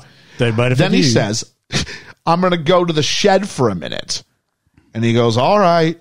And he goes in the shed, and we just hear player 2 has entered the game. And we pan over, and Ed is chased up, playing video games with Shaun, and tries to bite him do him harm. He doesn't try very hard to bite him though. It's like he's very like placid almost. He's like just like he doesn't try hard to bite him. He's still a zombie. He's not I'm supposed not to. He's being not a funny pit bull. though, right? Why would you still want a zombie in your life? Well, here's the idea. Well, it's because this is He's what he always still not was. let go of that he always immaturity. There's still a bit there. I've got in my notes. He's got nostalgia, but he's actually compartmentalized it now. He lives in the shed, right? It's not my main life. My main life is in the house with Liz. You put your nostalgia but in I've the shed. successfully compartmentalized it. You've It's still part of my got- life, but it's not my life. So will that zombie slowly decay and age? I don't know. The movie leaves. Like, do they have to feed it to keep it going? Yeah, I'm sure there's lots of body parts from the thing still. He's okay. There's got to be some Yeah, sort of it's feed you can give him. Like they didn't Rabbit? need David's leg. Why? Yeah. Like they didn't need to keep Ed. Like I would have been quite happy if he just Well, died. here's the thing. I've got this. Yeah. So I've said, let's just do this last bit here. And then we get the end of the song, which goes, what have I got here? Let me just read my part. Although the film shows a healthy manner to compartmentalize nostalgia and his relationship with Ed, we are more happy to see Ed still around, or arguably, he wants you to be happier to see. The filmmaker wants you to be happier to see Ed. Because remember when you guys went to the Spice Girls concert? I talk about you guys all the time in class. Yeah. Oh, okay. Because I say order is important. I picked you up. You'd probably already fallen asleep. I asked you, and I said, what was the song they ended with? Was it Wannabe? And you guys went, yeah. I said, well, they opened with Spice Up Your Life. And you guys went, yeah. How'd you know? And you look it up. I went, no. But it's just that you start strong, you finish strong. Order means things. And you want to end with your biggest oomph. Yeah. So he chooses to end not with Shaun and Liz. He chooses to end the film with Shaun and Ed. Well, it's kind of saying that nostalgia, isn't a bad thing because there's still nostalgia there, isn't it? But it's got to be in the right ratio. Yeah, exactly. And that's when Whereas we get before. And then think about it. It What was too song heavy, plays was over that? this? I can't remember what. Ooh, you're making me live. So it's another Queen song, which by itself is a callback to Don't Stop Me Now. So we go, also it's a song from the 70s. So we go, there's nostalgia in the music. And then what's You're the song allowed called? Nostalgia, but What's the song called? You're my best friend. Yes. And so that's the end of it. he needs to let Ed go. He does. Simon He needs Pegg to and Edgar let Wright him go. considered a sequel that would replace zombies of another monster, but decided against it. The title was going to be called From Dusk Till Shaun. I like that. But surely you'd have to do zombies with that title again. And just an overdue debt. When Edgar Wright and Simon Pegg pitched this movie, like we said, Film 4 pulled out a lot of its budget. He was turning down Edgar Wright directing, so he borrowed money from his friends. He said, I was going rapidly broke. I was like majorly in the red. According to Wright, Pegg hasn't allowed him to pay back the money he owes him from those lean times. Because it made them both a career. You know what I mean? And maybe a legacy. Maybe legacy is not the right word. While waiting at a rainstorm on set, Simon Pegg and Nick Frost came up with the concept for their 2011 comedic sci-fi collaboration, Paul.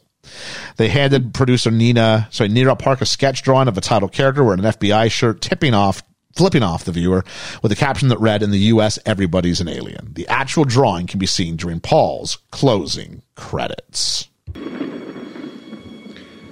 We're in the end game now. I told you it was 26 pages. We are in the end game now.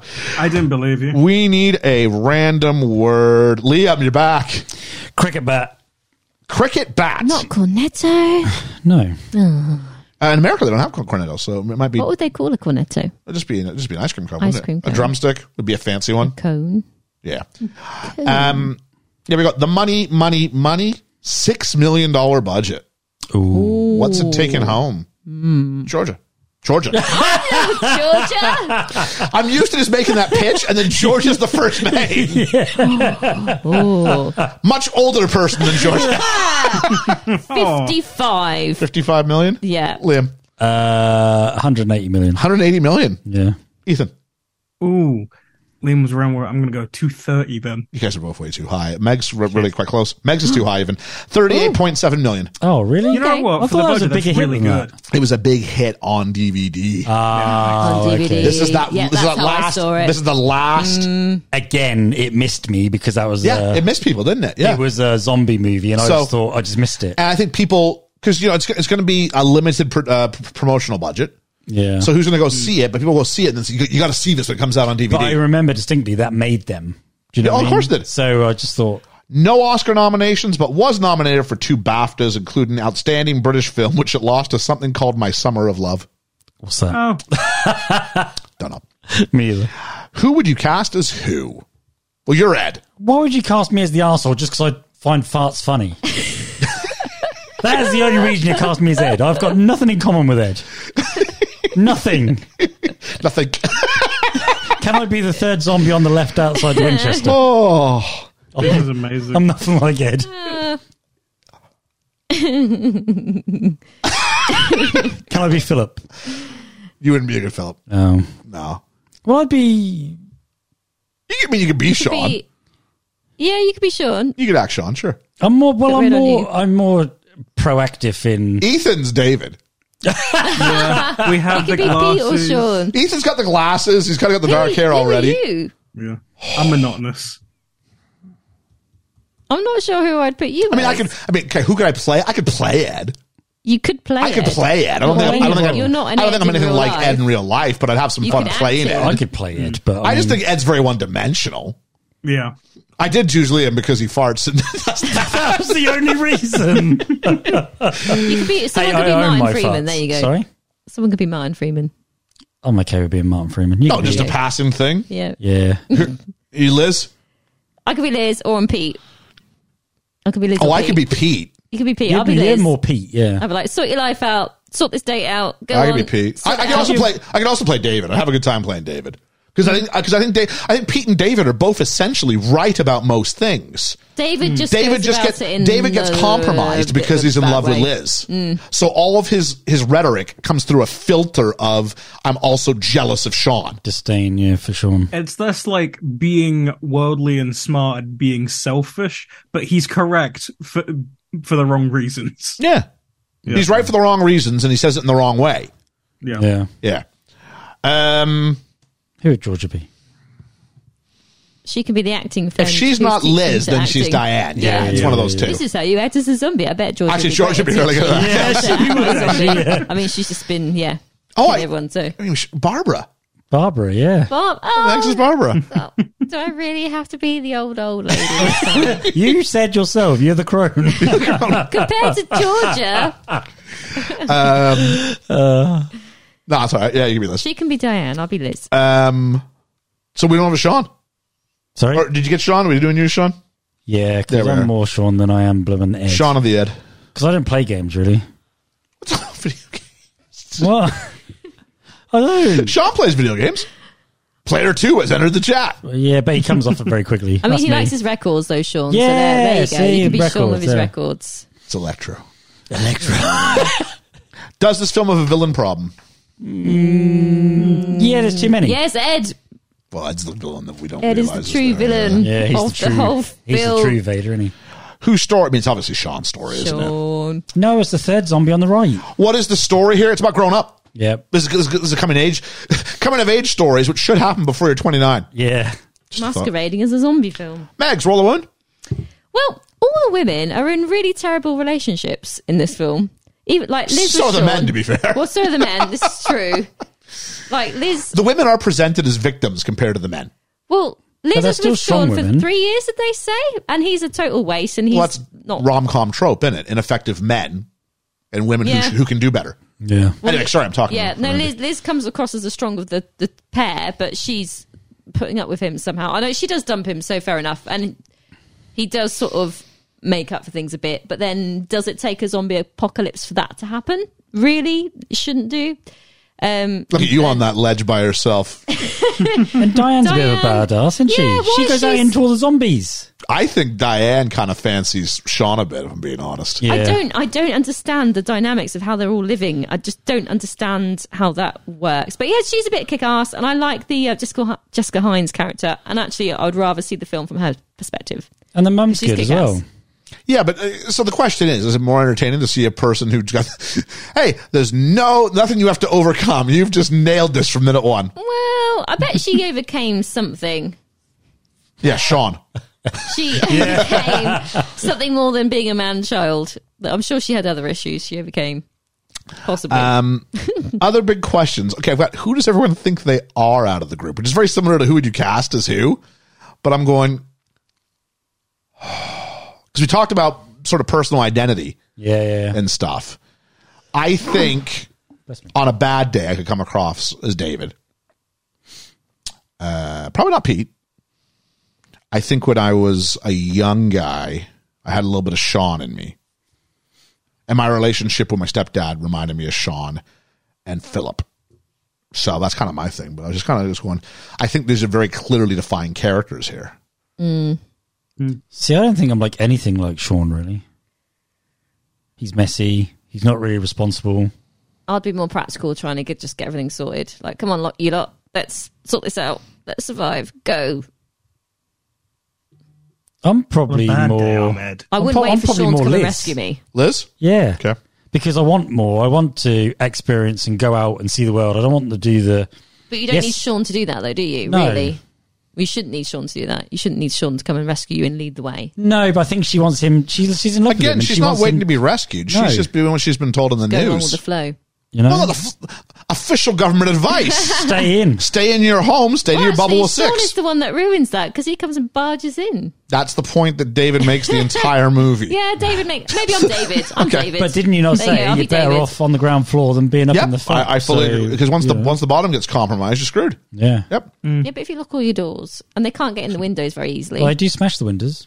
Yeah, but they'd have to climb from the bottom floor. They're not up. going to stop. They're relentless. The minute they get in, you have no exit when you're in that apartment. No. Yeah. Unless you jump out of As window. opposed to Sean's house, where at least you had places to get out in the Winchester, where there were theoretically every window that lets you in can also get you out. Yeah. So, Yeah, maybe. I mean, just ask Liz when she. Diane when she. I always confuse those two when I'm teaching it. When they were in the Winchester and they ran out of bullets, why don't they just take a shot? Favorite characters? Let's do this sort of rapid fire. Megs. Can we have a cameo? Oh, I said rapid fire. I don't know. Pete, Team Pete. Team Pete. Yep. Liam. Philip. Philip. Interesting. I like Philip because he keeps calm, even, you know. Well, I think he's ill. What? Not at the He's start. poorly. Not in the real, not to start with, I don't think. Oh, okay. Well, he might be, but I didn't know how it comes across to me. We get told he gets bitten on the phone. So everything Yeah, before yeah, that, yeah. we have to assume he's not been bitten yet. Yeah. But he's still calm, and he's still. He tells Shaun, you know, he did love him, and That's yeah. you know, he didn't go out venomous, did he? Nope. You know, look after your mother, which means he's caring towards her as well as him. Certainly. So yeah, Philip. Ethan. Dawn is funny. All right, Dawn is funny. I'm going to go with Penelope Wilton. She's good. I really like Barbara in this. Yeah. I think in my pitch I said it. I think she's the heart of the movie. I do, because her death is the most important plot point in the whole It is, film. Yeah. And only when he loses his mom, maybe does he stop seeing other people as having to mother him. Yeah. So yeah, and I think her performance is fantastic. It's been a funny old day. Yeah, it's been a funny old day. Next, let's do best moment, best element. Again, Megs. I like the quick editing of the news bits where they start saying something and then it quickly cuts to the next bit and it kind of carries on the sentence, if you know what I mean. Yep. Yeah, I like those. Liam. I do like the Queen song, Don't Stop Me Now, because, you know, it's fun, it's upbeat, and they are trying to fend off zombies. And the whole bit with the smashing of the glass as well, when his mum dies. Because all that happens in that one scene, doesn't it? Yep. All that heartfelt stuff, the fun stuff, the bit where they smash the glass and give another glass to Diane, I think it is. You're laughing, you're happy, you're sad, all these things all in one go. So that whole big scene is a collective. Okay. Ethan. I like the script. I think the script is it flows really well. The dialogue in this is fantastic. What about you, Ian? Minus the homosexual and Okay. other slurs. Yeah, apart from that. It's the construction of it. So the tipping off of stuff that'll play back later. It's the long take that we revisit. It's the bit where Ed spoils the movie, if you pay attention to it. It's the bit where we shoot the same shot twice from behind the TV. It's the bit where Shaun asks for 2 sugars. It's just the idea of planting the seeds so you can pay every one of them off later. Like the zombies at the beginning, but which are not zombies. They're Yeah. just people in their daily life. And then we sort of have that mirroring of people to zombies, which will pay off when they literally get zombies doing people's jobs. Yeah. So that sort of planning is really, I'm a big fan of narrative construction. So yeah, it's good. Actually, jumping off the back of that, I quite like those snapshot things. You know, when they do, what we're going to do is we're going to leave here, go get Liz, Yeah. and they show you All that Edgar Wrightism. Yeah. Grumble. I have a feeling we're all going to be on the same wavelength. But Megs. Man-children. I smell In man-children. the plural. Wow. There are man-children There are- here. There are men-children here. Liam. I'm not a big fan of gore. So as soon as, you know, she falls on the washing line stump, wherever it is, and Oh, really? Was that enough? that was the Oh, I thought that start. was I quite think the tame. comedic tone of the film Yeah. plays it for me. Once the head rolls off, when they start chopping heads off, and Like, I'm not sitting there going, yeah, but it's not. the Yeah. shooting of Pete through the eye. Pete through the eye, and grotesque. And the bit that got me was David when they start disemboweling him. couldn't watch it. Ethan. The N word. Yeah. Yeah, That's it. he says it twice, doesn't he? No, just once. He says does it he? once. I'm fine with like the gay and where I don't care about that personally. That's just I have better things personally, like how I'm treated to feel like someone say gay. I still say gay, but it's funny. The N-word one, you can't justify that in any day and age, let alone 2004. Mine's just Ed in general. The concept of this film, for this to mean what they want it to mean, I'm supposed to actually like Ed, Yeah. and feel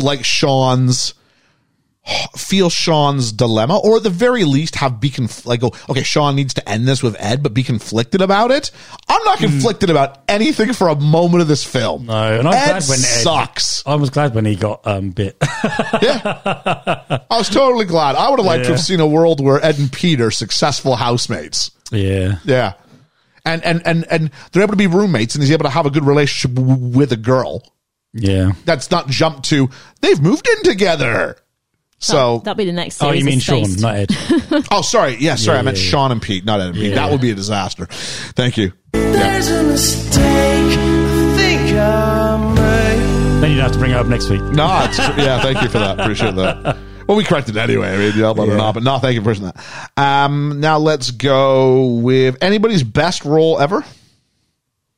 What else has Simon Pegg done? Mission Impossible. Better in Loads Mission of them. Impossible. Yeah. Paul.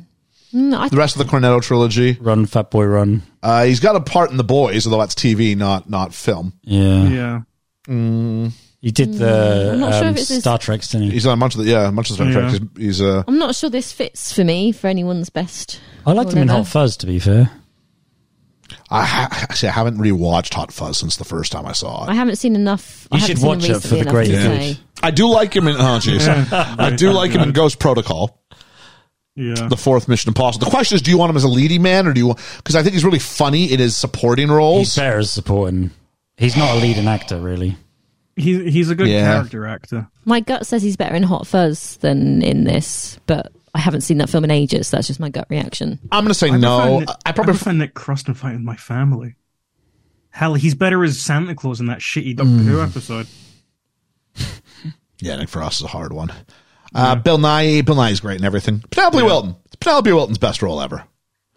Have I seen her in any other film? No. No, Okay, never mind. I haven't either, yeah. No, I can't. I've seen her a I lot on can't say. TV, but I think she's great in all things. But yeah, fair enough. Let's go ahead and play. Never wanna act my age. What's my age again? What's my age again? Rage game. Let's play the zombie rage game. Ethan, there's three of us today. Yeah, and I'm going to try and go quick, I promise. So first we've got Simon Pegg. No way is he 29. I'm saying I need an age, though. 37. 33. 35. Ian is bang on the money. He is 33. Well done. Someone's Then we called have this Nick film Frost before. as Ed.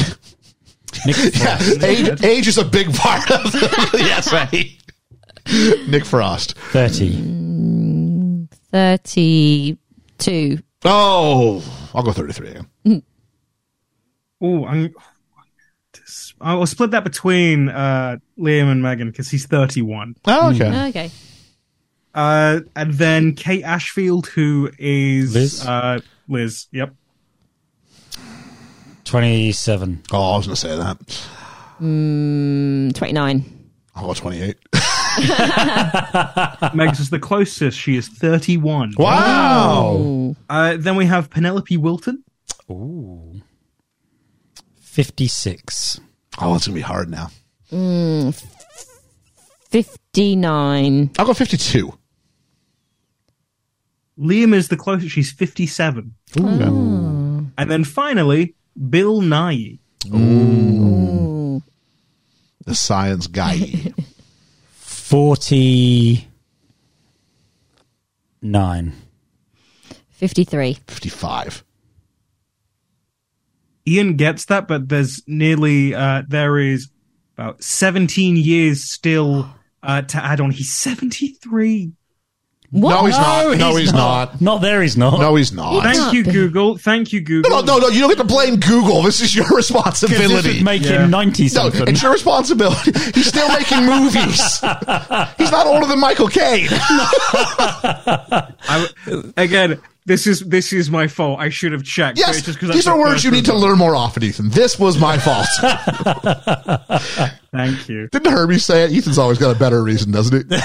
Yeah. Because I did Can the age everyone game. say and their made a numbers mistake. again, please? I was the highest at 55. Megs was 52. I said 49. Something like that. I can't remember what I said. 53, 52, something. You said 52, I think. Oh, I don't know.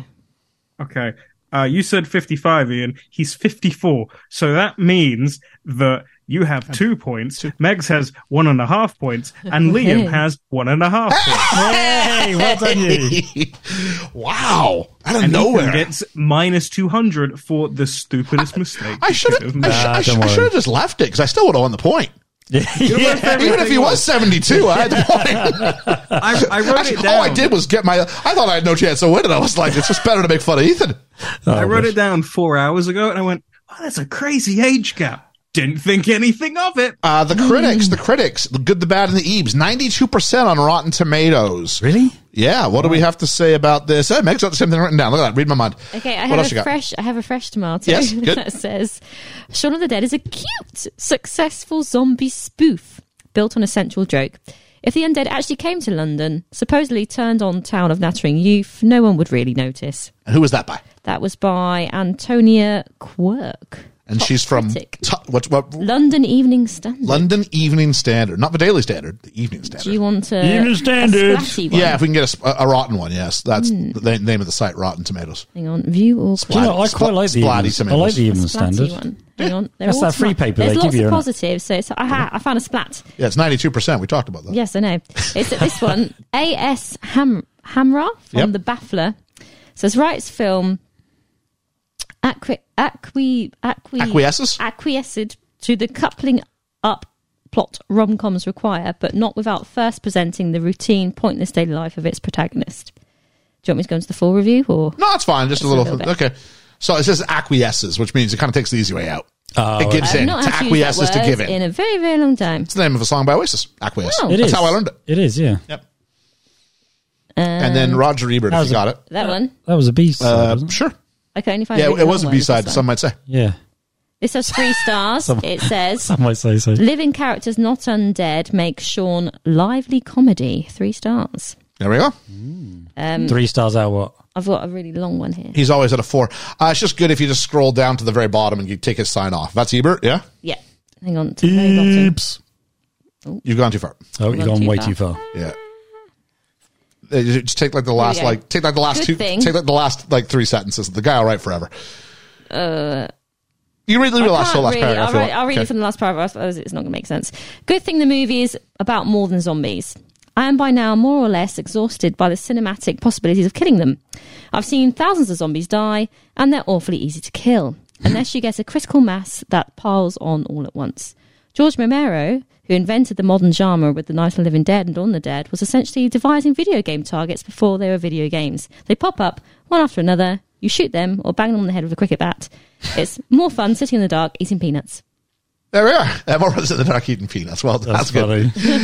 All right. Thank you very much. Let's take a look at what our friends of the podcast had to say over at patreon.com/BFE. We kept it simple for them. We've got, I'm just looking, George, whoa, lots of feedback this week. All right, we've got from Norfolk Damas says, amazing film. Second favorite in the Cornetto trilogy, the first being Hot Fuzz. An amazing film with well-thought-out characters, probably the most accurate representation of what British people would do in a crisis. Have a cup of tea and wait for all this to blow over.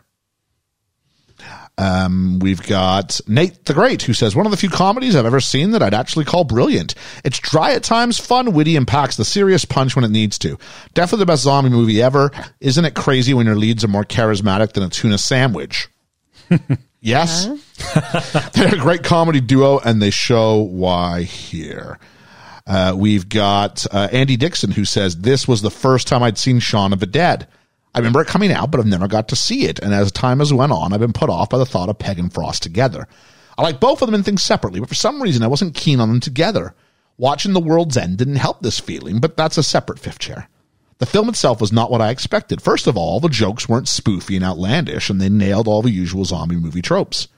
I really enjoyed how the two main characters were oblivious to the zombies, and the subtle increase in them from the single one Shaun sees at the florist, the couple kissing outside kissing outside the pub, and the head falls off to Shaun's trip to the shop for the Cornetto.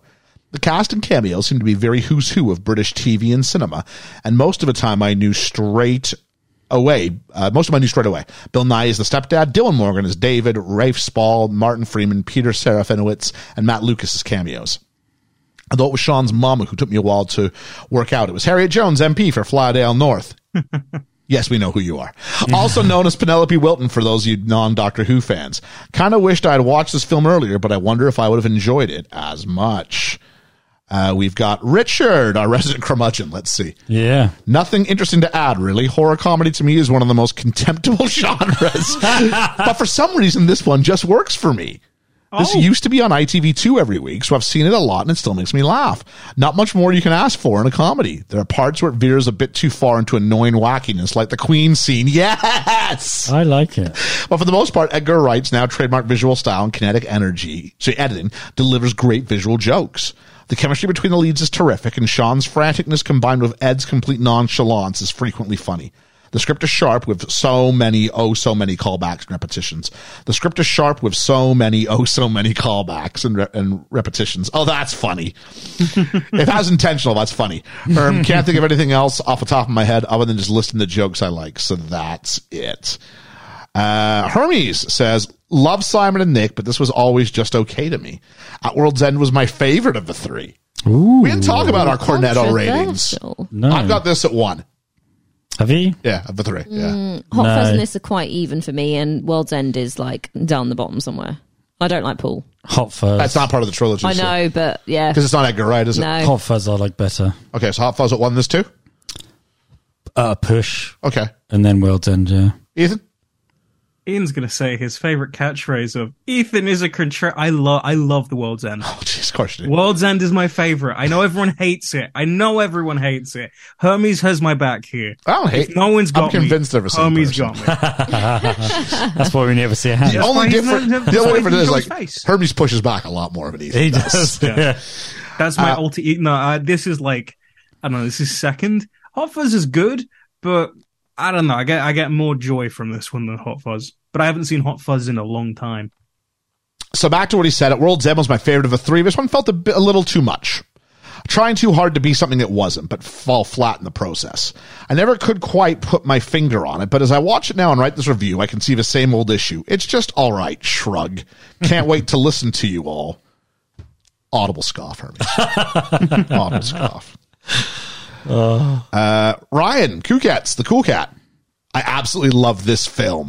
I wonder where he's going to land on this. Mm-hmm. Jump scares and the mundane scenes, the quick camera cuts and pans, and the comedy in it, like Shaun walking to a shop every day, not paying attention to his surroundings.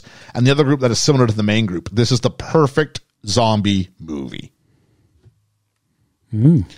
And that is, no, there's more. Cheesy. With a fish on a bike. I remember being very excited about this film coming out as I was a big fan of space. This film's typical Edgar Wright with his clever cinematography and editing. The characters are all played brilliantly, being grounded yet very funny. The soundtrack is great and used cleverly, especially when there's choreography to have a track within a scene. Oh, don't even. This is definitely my favorite of the Cornetto trilogy. In fact, it's one of my favorite ever films. And that is that. Thank you, everybody, for sharing so much feedback this time around. Thank you very much for getting a hold of us with that. But I also put out a fleece, as I'm known to do, and said, is this a great film, good film, okay film, or poor film? And the ratings came out as follows. 63% called this a great film. 25% called this a good film. 6% okay, 6% poor. That's an 88% on the old beetroot metric. Yeah. So if you want to know how you get involved in some of these votes like we're doing here, follow us on what used to be called Twitter. We're at Best Film Ever Pod. Some comments in the fledgling fandom. Nate the Great says, best zombie film of all time, so I'd obviously say great. Russ Hell Osborne says, it's frequently laugh-out-loud hilarious, gory when it needs to be. There's a who's who of British comedy actors in the cast and an endless supply of Easter eggs for zombie movie fans. I bloody love it. Stu from the Stu World Order, that's actually quite true. Stu from the Stu World Order just says, great, with a gif of Tony the Tiger. David from Scriptical says, love it. If you don't know about Spaced, which I did on first watch, the appearance of Jessica Hines isn't as interesting or funny. I think it's the best Peg Frost feature, but they are all pretty good. Survivor UK Revived, you got to be excited. The show's coming back. Says, excellent film. If anyone says otherwise, I will fight you. I will fight you. With a cricket bat. Yep, that's actually a gif of them with a cricket bat. There you go. Shoot the Flick says, one of the best horror comedies ever. Mr. Mikey Wood, sometimes called Sir Gives a Damn, but we call him Fred, says, this movie is such a blast. It does horror comedy so very, very well. It may be the bar to reach for others, and that's not an easy genre. I can think of very few others that really, really work. Tucker and Dale versus Evil, Army of Darkness. Oh, that's a good one. My beloved but underrated Frighteners. Tucker and Dale, that's a good one. I agree. I was going to bring up Tucker and Dale when we were like, that is very what would funny. you watch this with, yeah. Roy Kent's Perm just did one of Shaun giving us a toast with a pint glass from one of the Wait for It All to Blow Over scenes. And then Kara, who spoke to us earlier about it, and then, said, she's not really a horror person, but wants to hear people's thoughts, comes back with, okay, so I've just finished. This is my kind of Halloween movie, not super scary, just enough gore, and just a little bit stupid. It's pizza, Halloween style. Appreciate the pizza reference. Always love that. Always love that. So there we have it. Now it's time for, if you like this film or episode, you'd like, well, you probably like the rest of the Cornetto trilogy. Yeah, you would. Yeah. I was going to mention Tucker and Dale because it's Paul. Anything Nick Frost and them together. Yep. Simon Pegg. Ethan, you were saying about Tucker and Dale? Yeah, it's very much like a parody of it's Alan Tudyk and I can't remember who the other guy is, but they're hillbillies and they're accidentally falling into the tropes of like murderous hillbillies in a horror film, and they're trying to be good guys. Don't they? They think that they're killing everyone, but actually they're not, and they're just in the wrong situation at the wrong time, aren't they? Yeah, it's quite funny. Yeah, it's like a better take on the tropes that they do in Cabin in the Woods. Yeah, a bit more lighthearted, still really gory, but. Cabin in the Woods. That's me out. That might be Cabin in the Woods. I've never seen it. Well, how do you know you're out? He just said it's gory. Cabin in the Woods. I don't know. Is it gory? That kind of takes up the tropes of what is a traditional horror, doesn't it? They all have their little roles that they play as part of the puzzle. Chris Hemsworth as well. Yeah, I'd recommend watching. If you have to bail, you have to bail. Okay. Yeah. If we do it. Okay. But that might be one I might recommend for a future vote. Because I've seen it and wouldn't mind analyzing it. Oh, okay. Army of Darkness too, because that's zany horror comedy. Cool. Anything else? Edgar Wright stuff. Scott Pilgrim. Mm-hmm. Baby Driver. Didn't like that. Baby Driver I like. Yep. So there we are. Time for our ratings. Let's start with Liam. This is not a great movie. It's an okay movie. As I've got older, I've liked it a bit better than I did when I was younger. I still prefer Hot Fuzz. I do like them normally as a comedy duo, those two, Nick Frost and Simon Pegg. I'd say it's a good movie.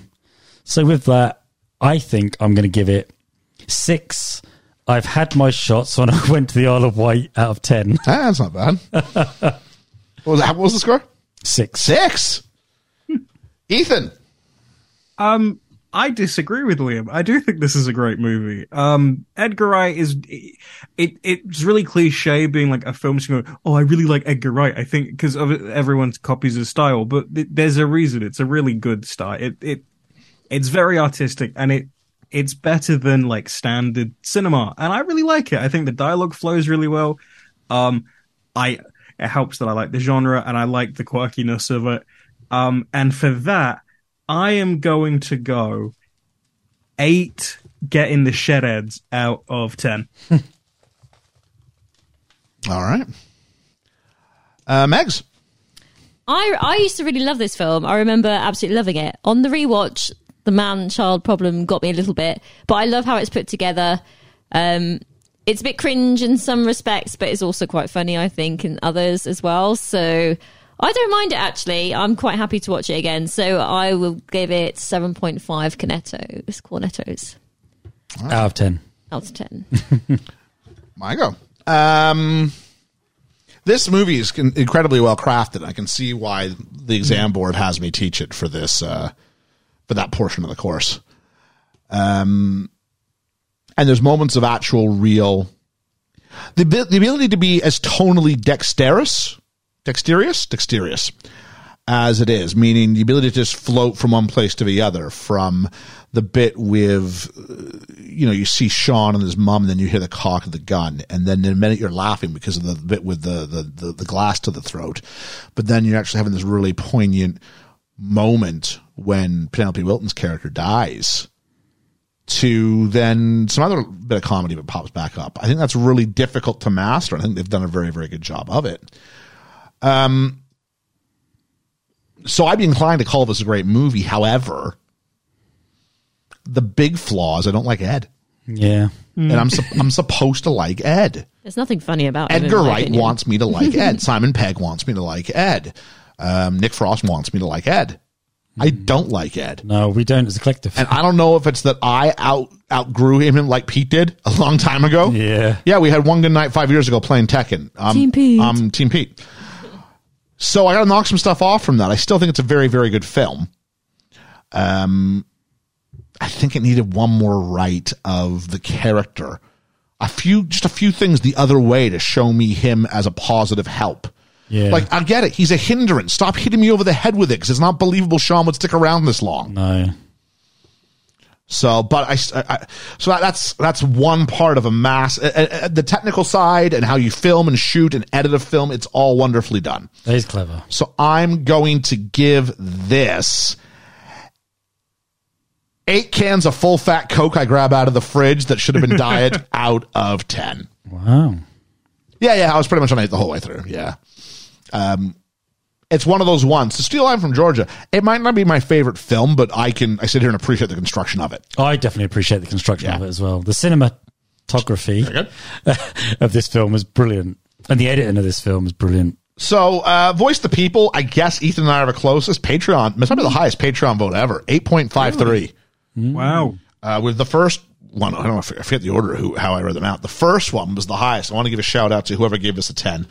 A 10 was given by, it was Dom, Norfolk Domus. Norfolk Domus. Gave it a 10. Well done. Didn't see that coming. No. So there we are. So if you want to know how you can get involved and leave your rating and help, because that'll go in the basket with the rest of our ratings, and that will determine our overall sort of ranking of Shaun of the Dead, which is looking, it's interesting. It's looking like it's going to come in just under 8 out of 10 when you put all of ours together. That's not bad. Yeah. We're all 8s, and then Liam gives it a 6 to sort of even it out. So it's, just shy of that. So there is that. So we want to thank our Patreon backers. That is Julian Hermes, James de Guzman, Lena Oberholzer, Anthony Ian Davies, Chris Peterson, Randall Silva, Dwayne Smith, the Yeetmeister, Reverend Bruce Nate the Great, Andy Dixon, Holly Callan, Cheesy with a fish on a bike, Richard Ryan Kuketz, Dirk, Scheiberger Freund, Stu from the Stu World Order, Norfolk Domus, and AJ from Nova Scotia. Like I said, patreon.com/BFE. If you felt like supporting the pod, we would appreciate it. Now it's time for next week. Next week, we are... should we film someone here? Yeah, why not? I'll film you. I go with my blonde hairdo. Yeah, with your blonde hair, you can sort of show off that. It's better than being pretty bald lobster. for the last few months. Yeah, all right. So here we go, recording. So, next week, Liam Yep.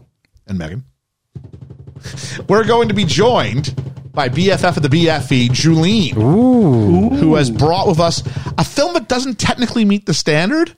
Okay. And I've backed off a little bit because it's so recent. It almost half is a BFE full review and half a see it or skip it. Oh, okay. We're going back to our Talking the Mickey roots ever so slightly. Ooh. Oh, We're doing 2023's Disney Pixar film, Elemental. Oh, I've seen that. I've have been you? meaning to watch that. There we go. So Some Disney imagine Inside Out, but with the elements of fire and water and earth and all that Oh, stuff. I didn't mind Inside Out. Yeah, so Oh, okay. that's just Cool. I've never seen it, so I've that's never my seen guess. it either. It's think it's Romeo more like and the Juliet concept of with interracial water and fire. relationships. Oh, Yeah. okay. So we're going to War take a and look fire and doesn't see. mix. Interesting, because there could be comments you could make about maybe lifestyles that weren't as popular 50 years ago that now are going to be used presenting elements that be considered as being quote unquote natural. Natural. Yeah, it's about interracial relationships. Well, hey, okay, we'll throw it out there and we'll see people watching it, and we're gonna have a whole episode to talk about it, buddy. sorry. He's No, it's just excited. 'cause that's how it's advertised, and I was like, oh no. Is that what it said? Disney Elemental. It's about it. Was that the tagline? The It kind of director is, was- though, yeah. Yeah, the director's like, my father was Korean, and I can't remember what his mother was, and it's about that The sort fire of people are story. represented that Yeah. way. Yeah. So Yeah. I look forward to watching that and being joined by Julian, who was really passionate about it. And I went, it's so recent. I think there's something in that. So we've also done, we did Life is Beautiful. We did a few heavy ones. It'd be nice to we did laugh. And then how do you feel about a kiddie movie? I'm like, it's not really a kiddie movie. It's just animated. Animated doesn't be kiddie. So, such is there. So next week, please join us as we tackle Elemental. I'm trying to get us out of here before 4 hours. So Go. please join us next week when we're joined by BFF of the BFE, Julene, to talk about the 2023, the most recent movie we've ever done. Because that always changes with every week that goes by. So the most recent movie we'll have done to this point with Elemental. For Best Film Ever, I've been Ian. I've been Liam. I've been Megan. And I believe them. And should you find yourself in trouble, should the crypt rise, and you don't want to exacerbate things, just turn on the BFE, have a nice cold pint, and wait for all this to blow over. We'll catch you on the flippity flop. Flippity flip flop.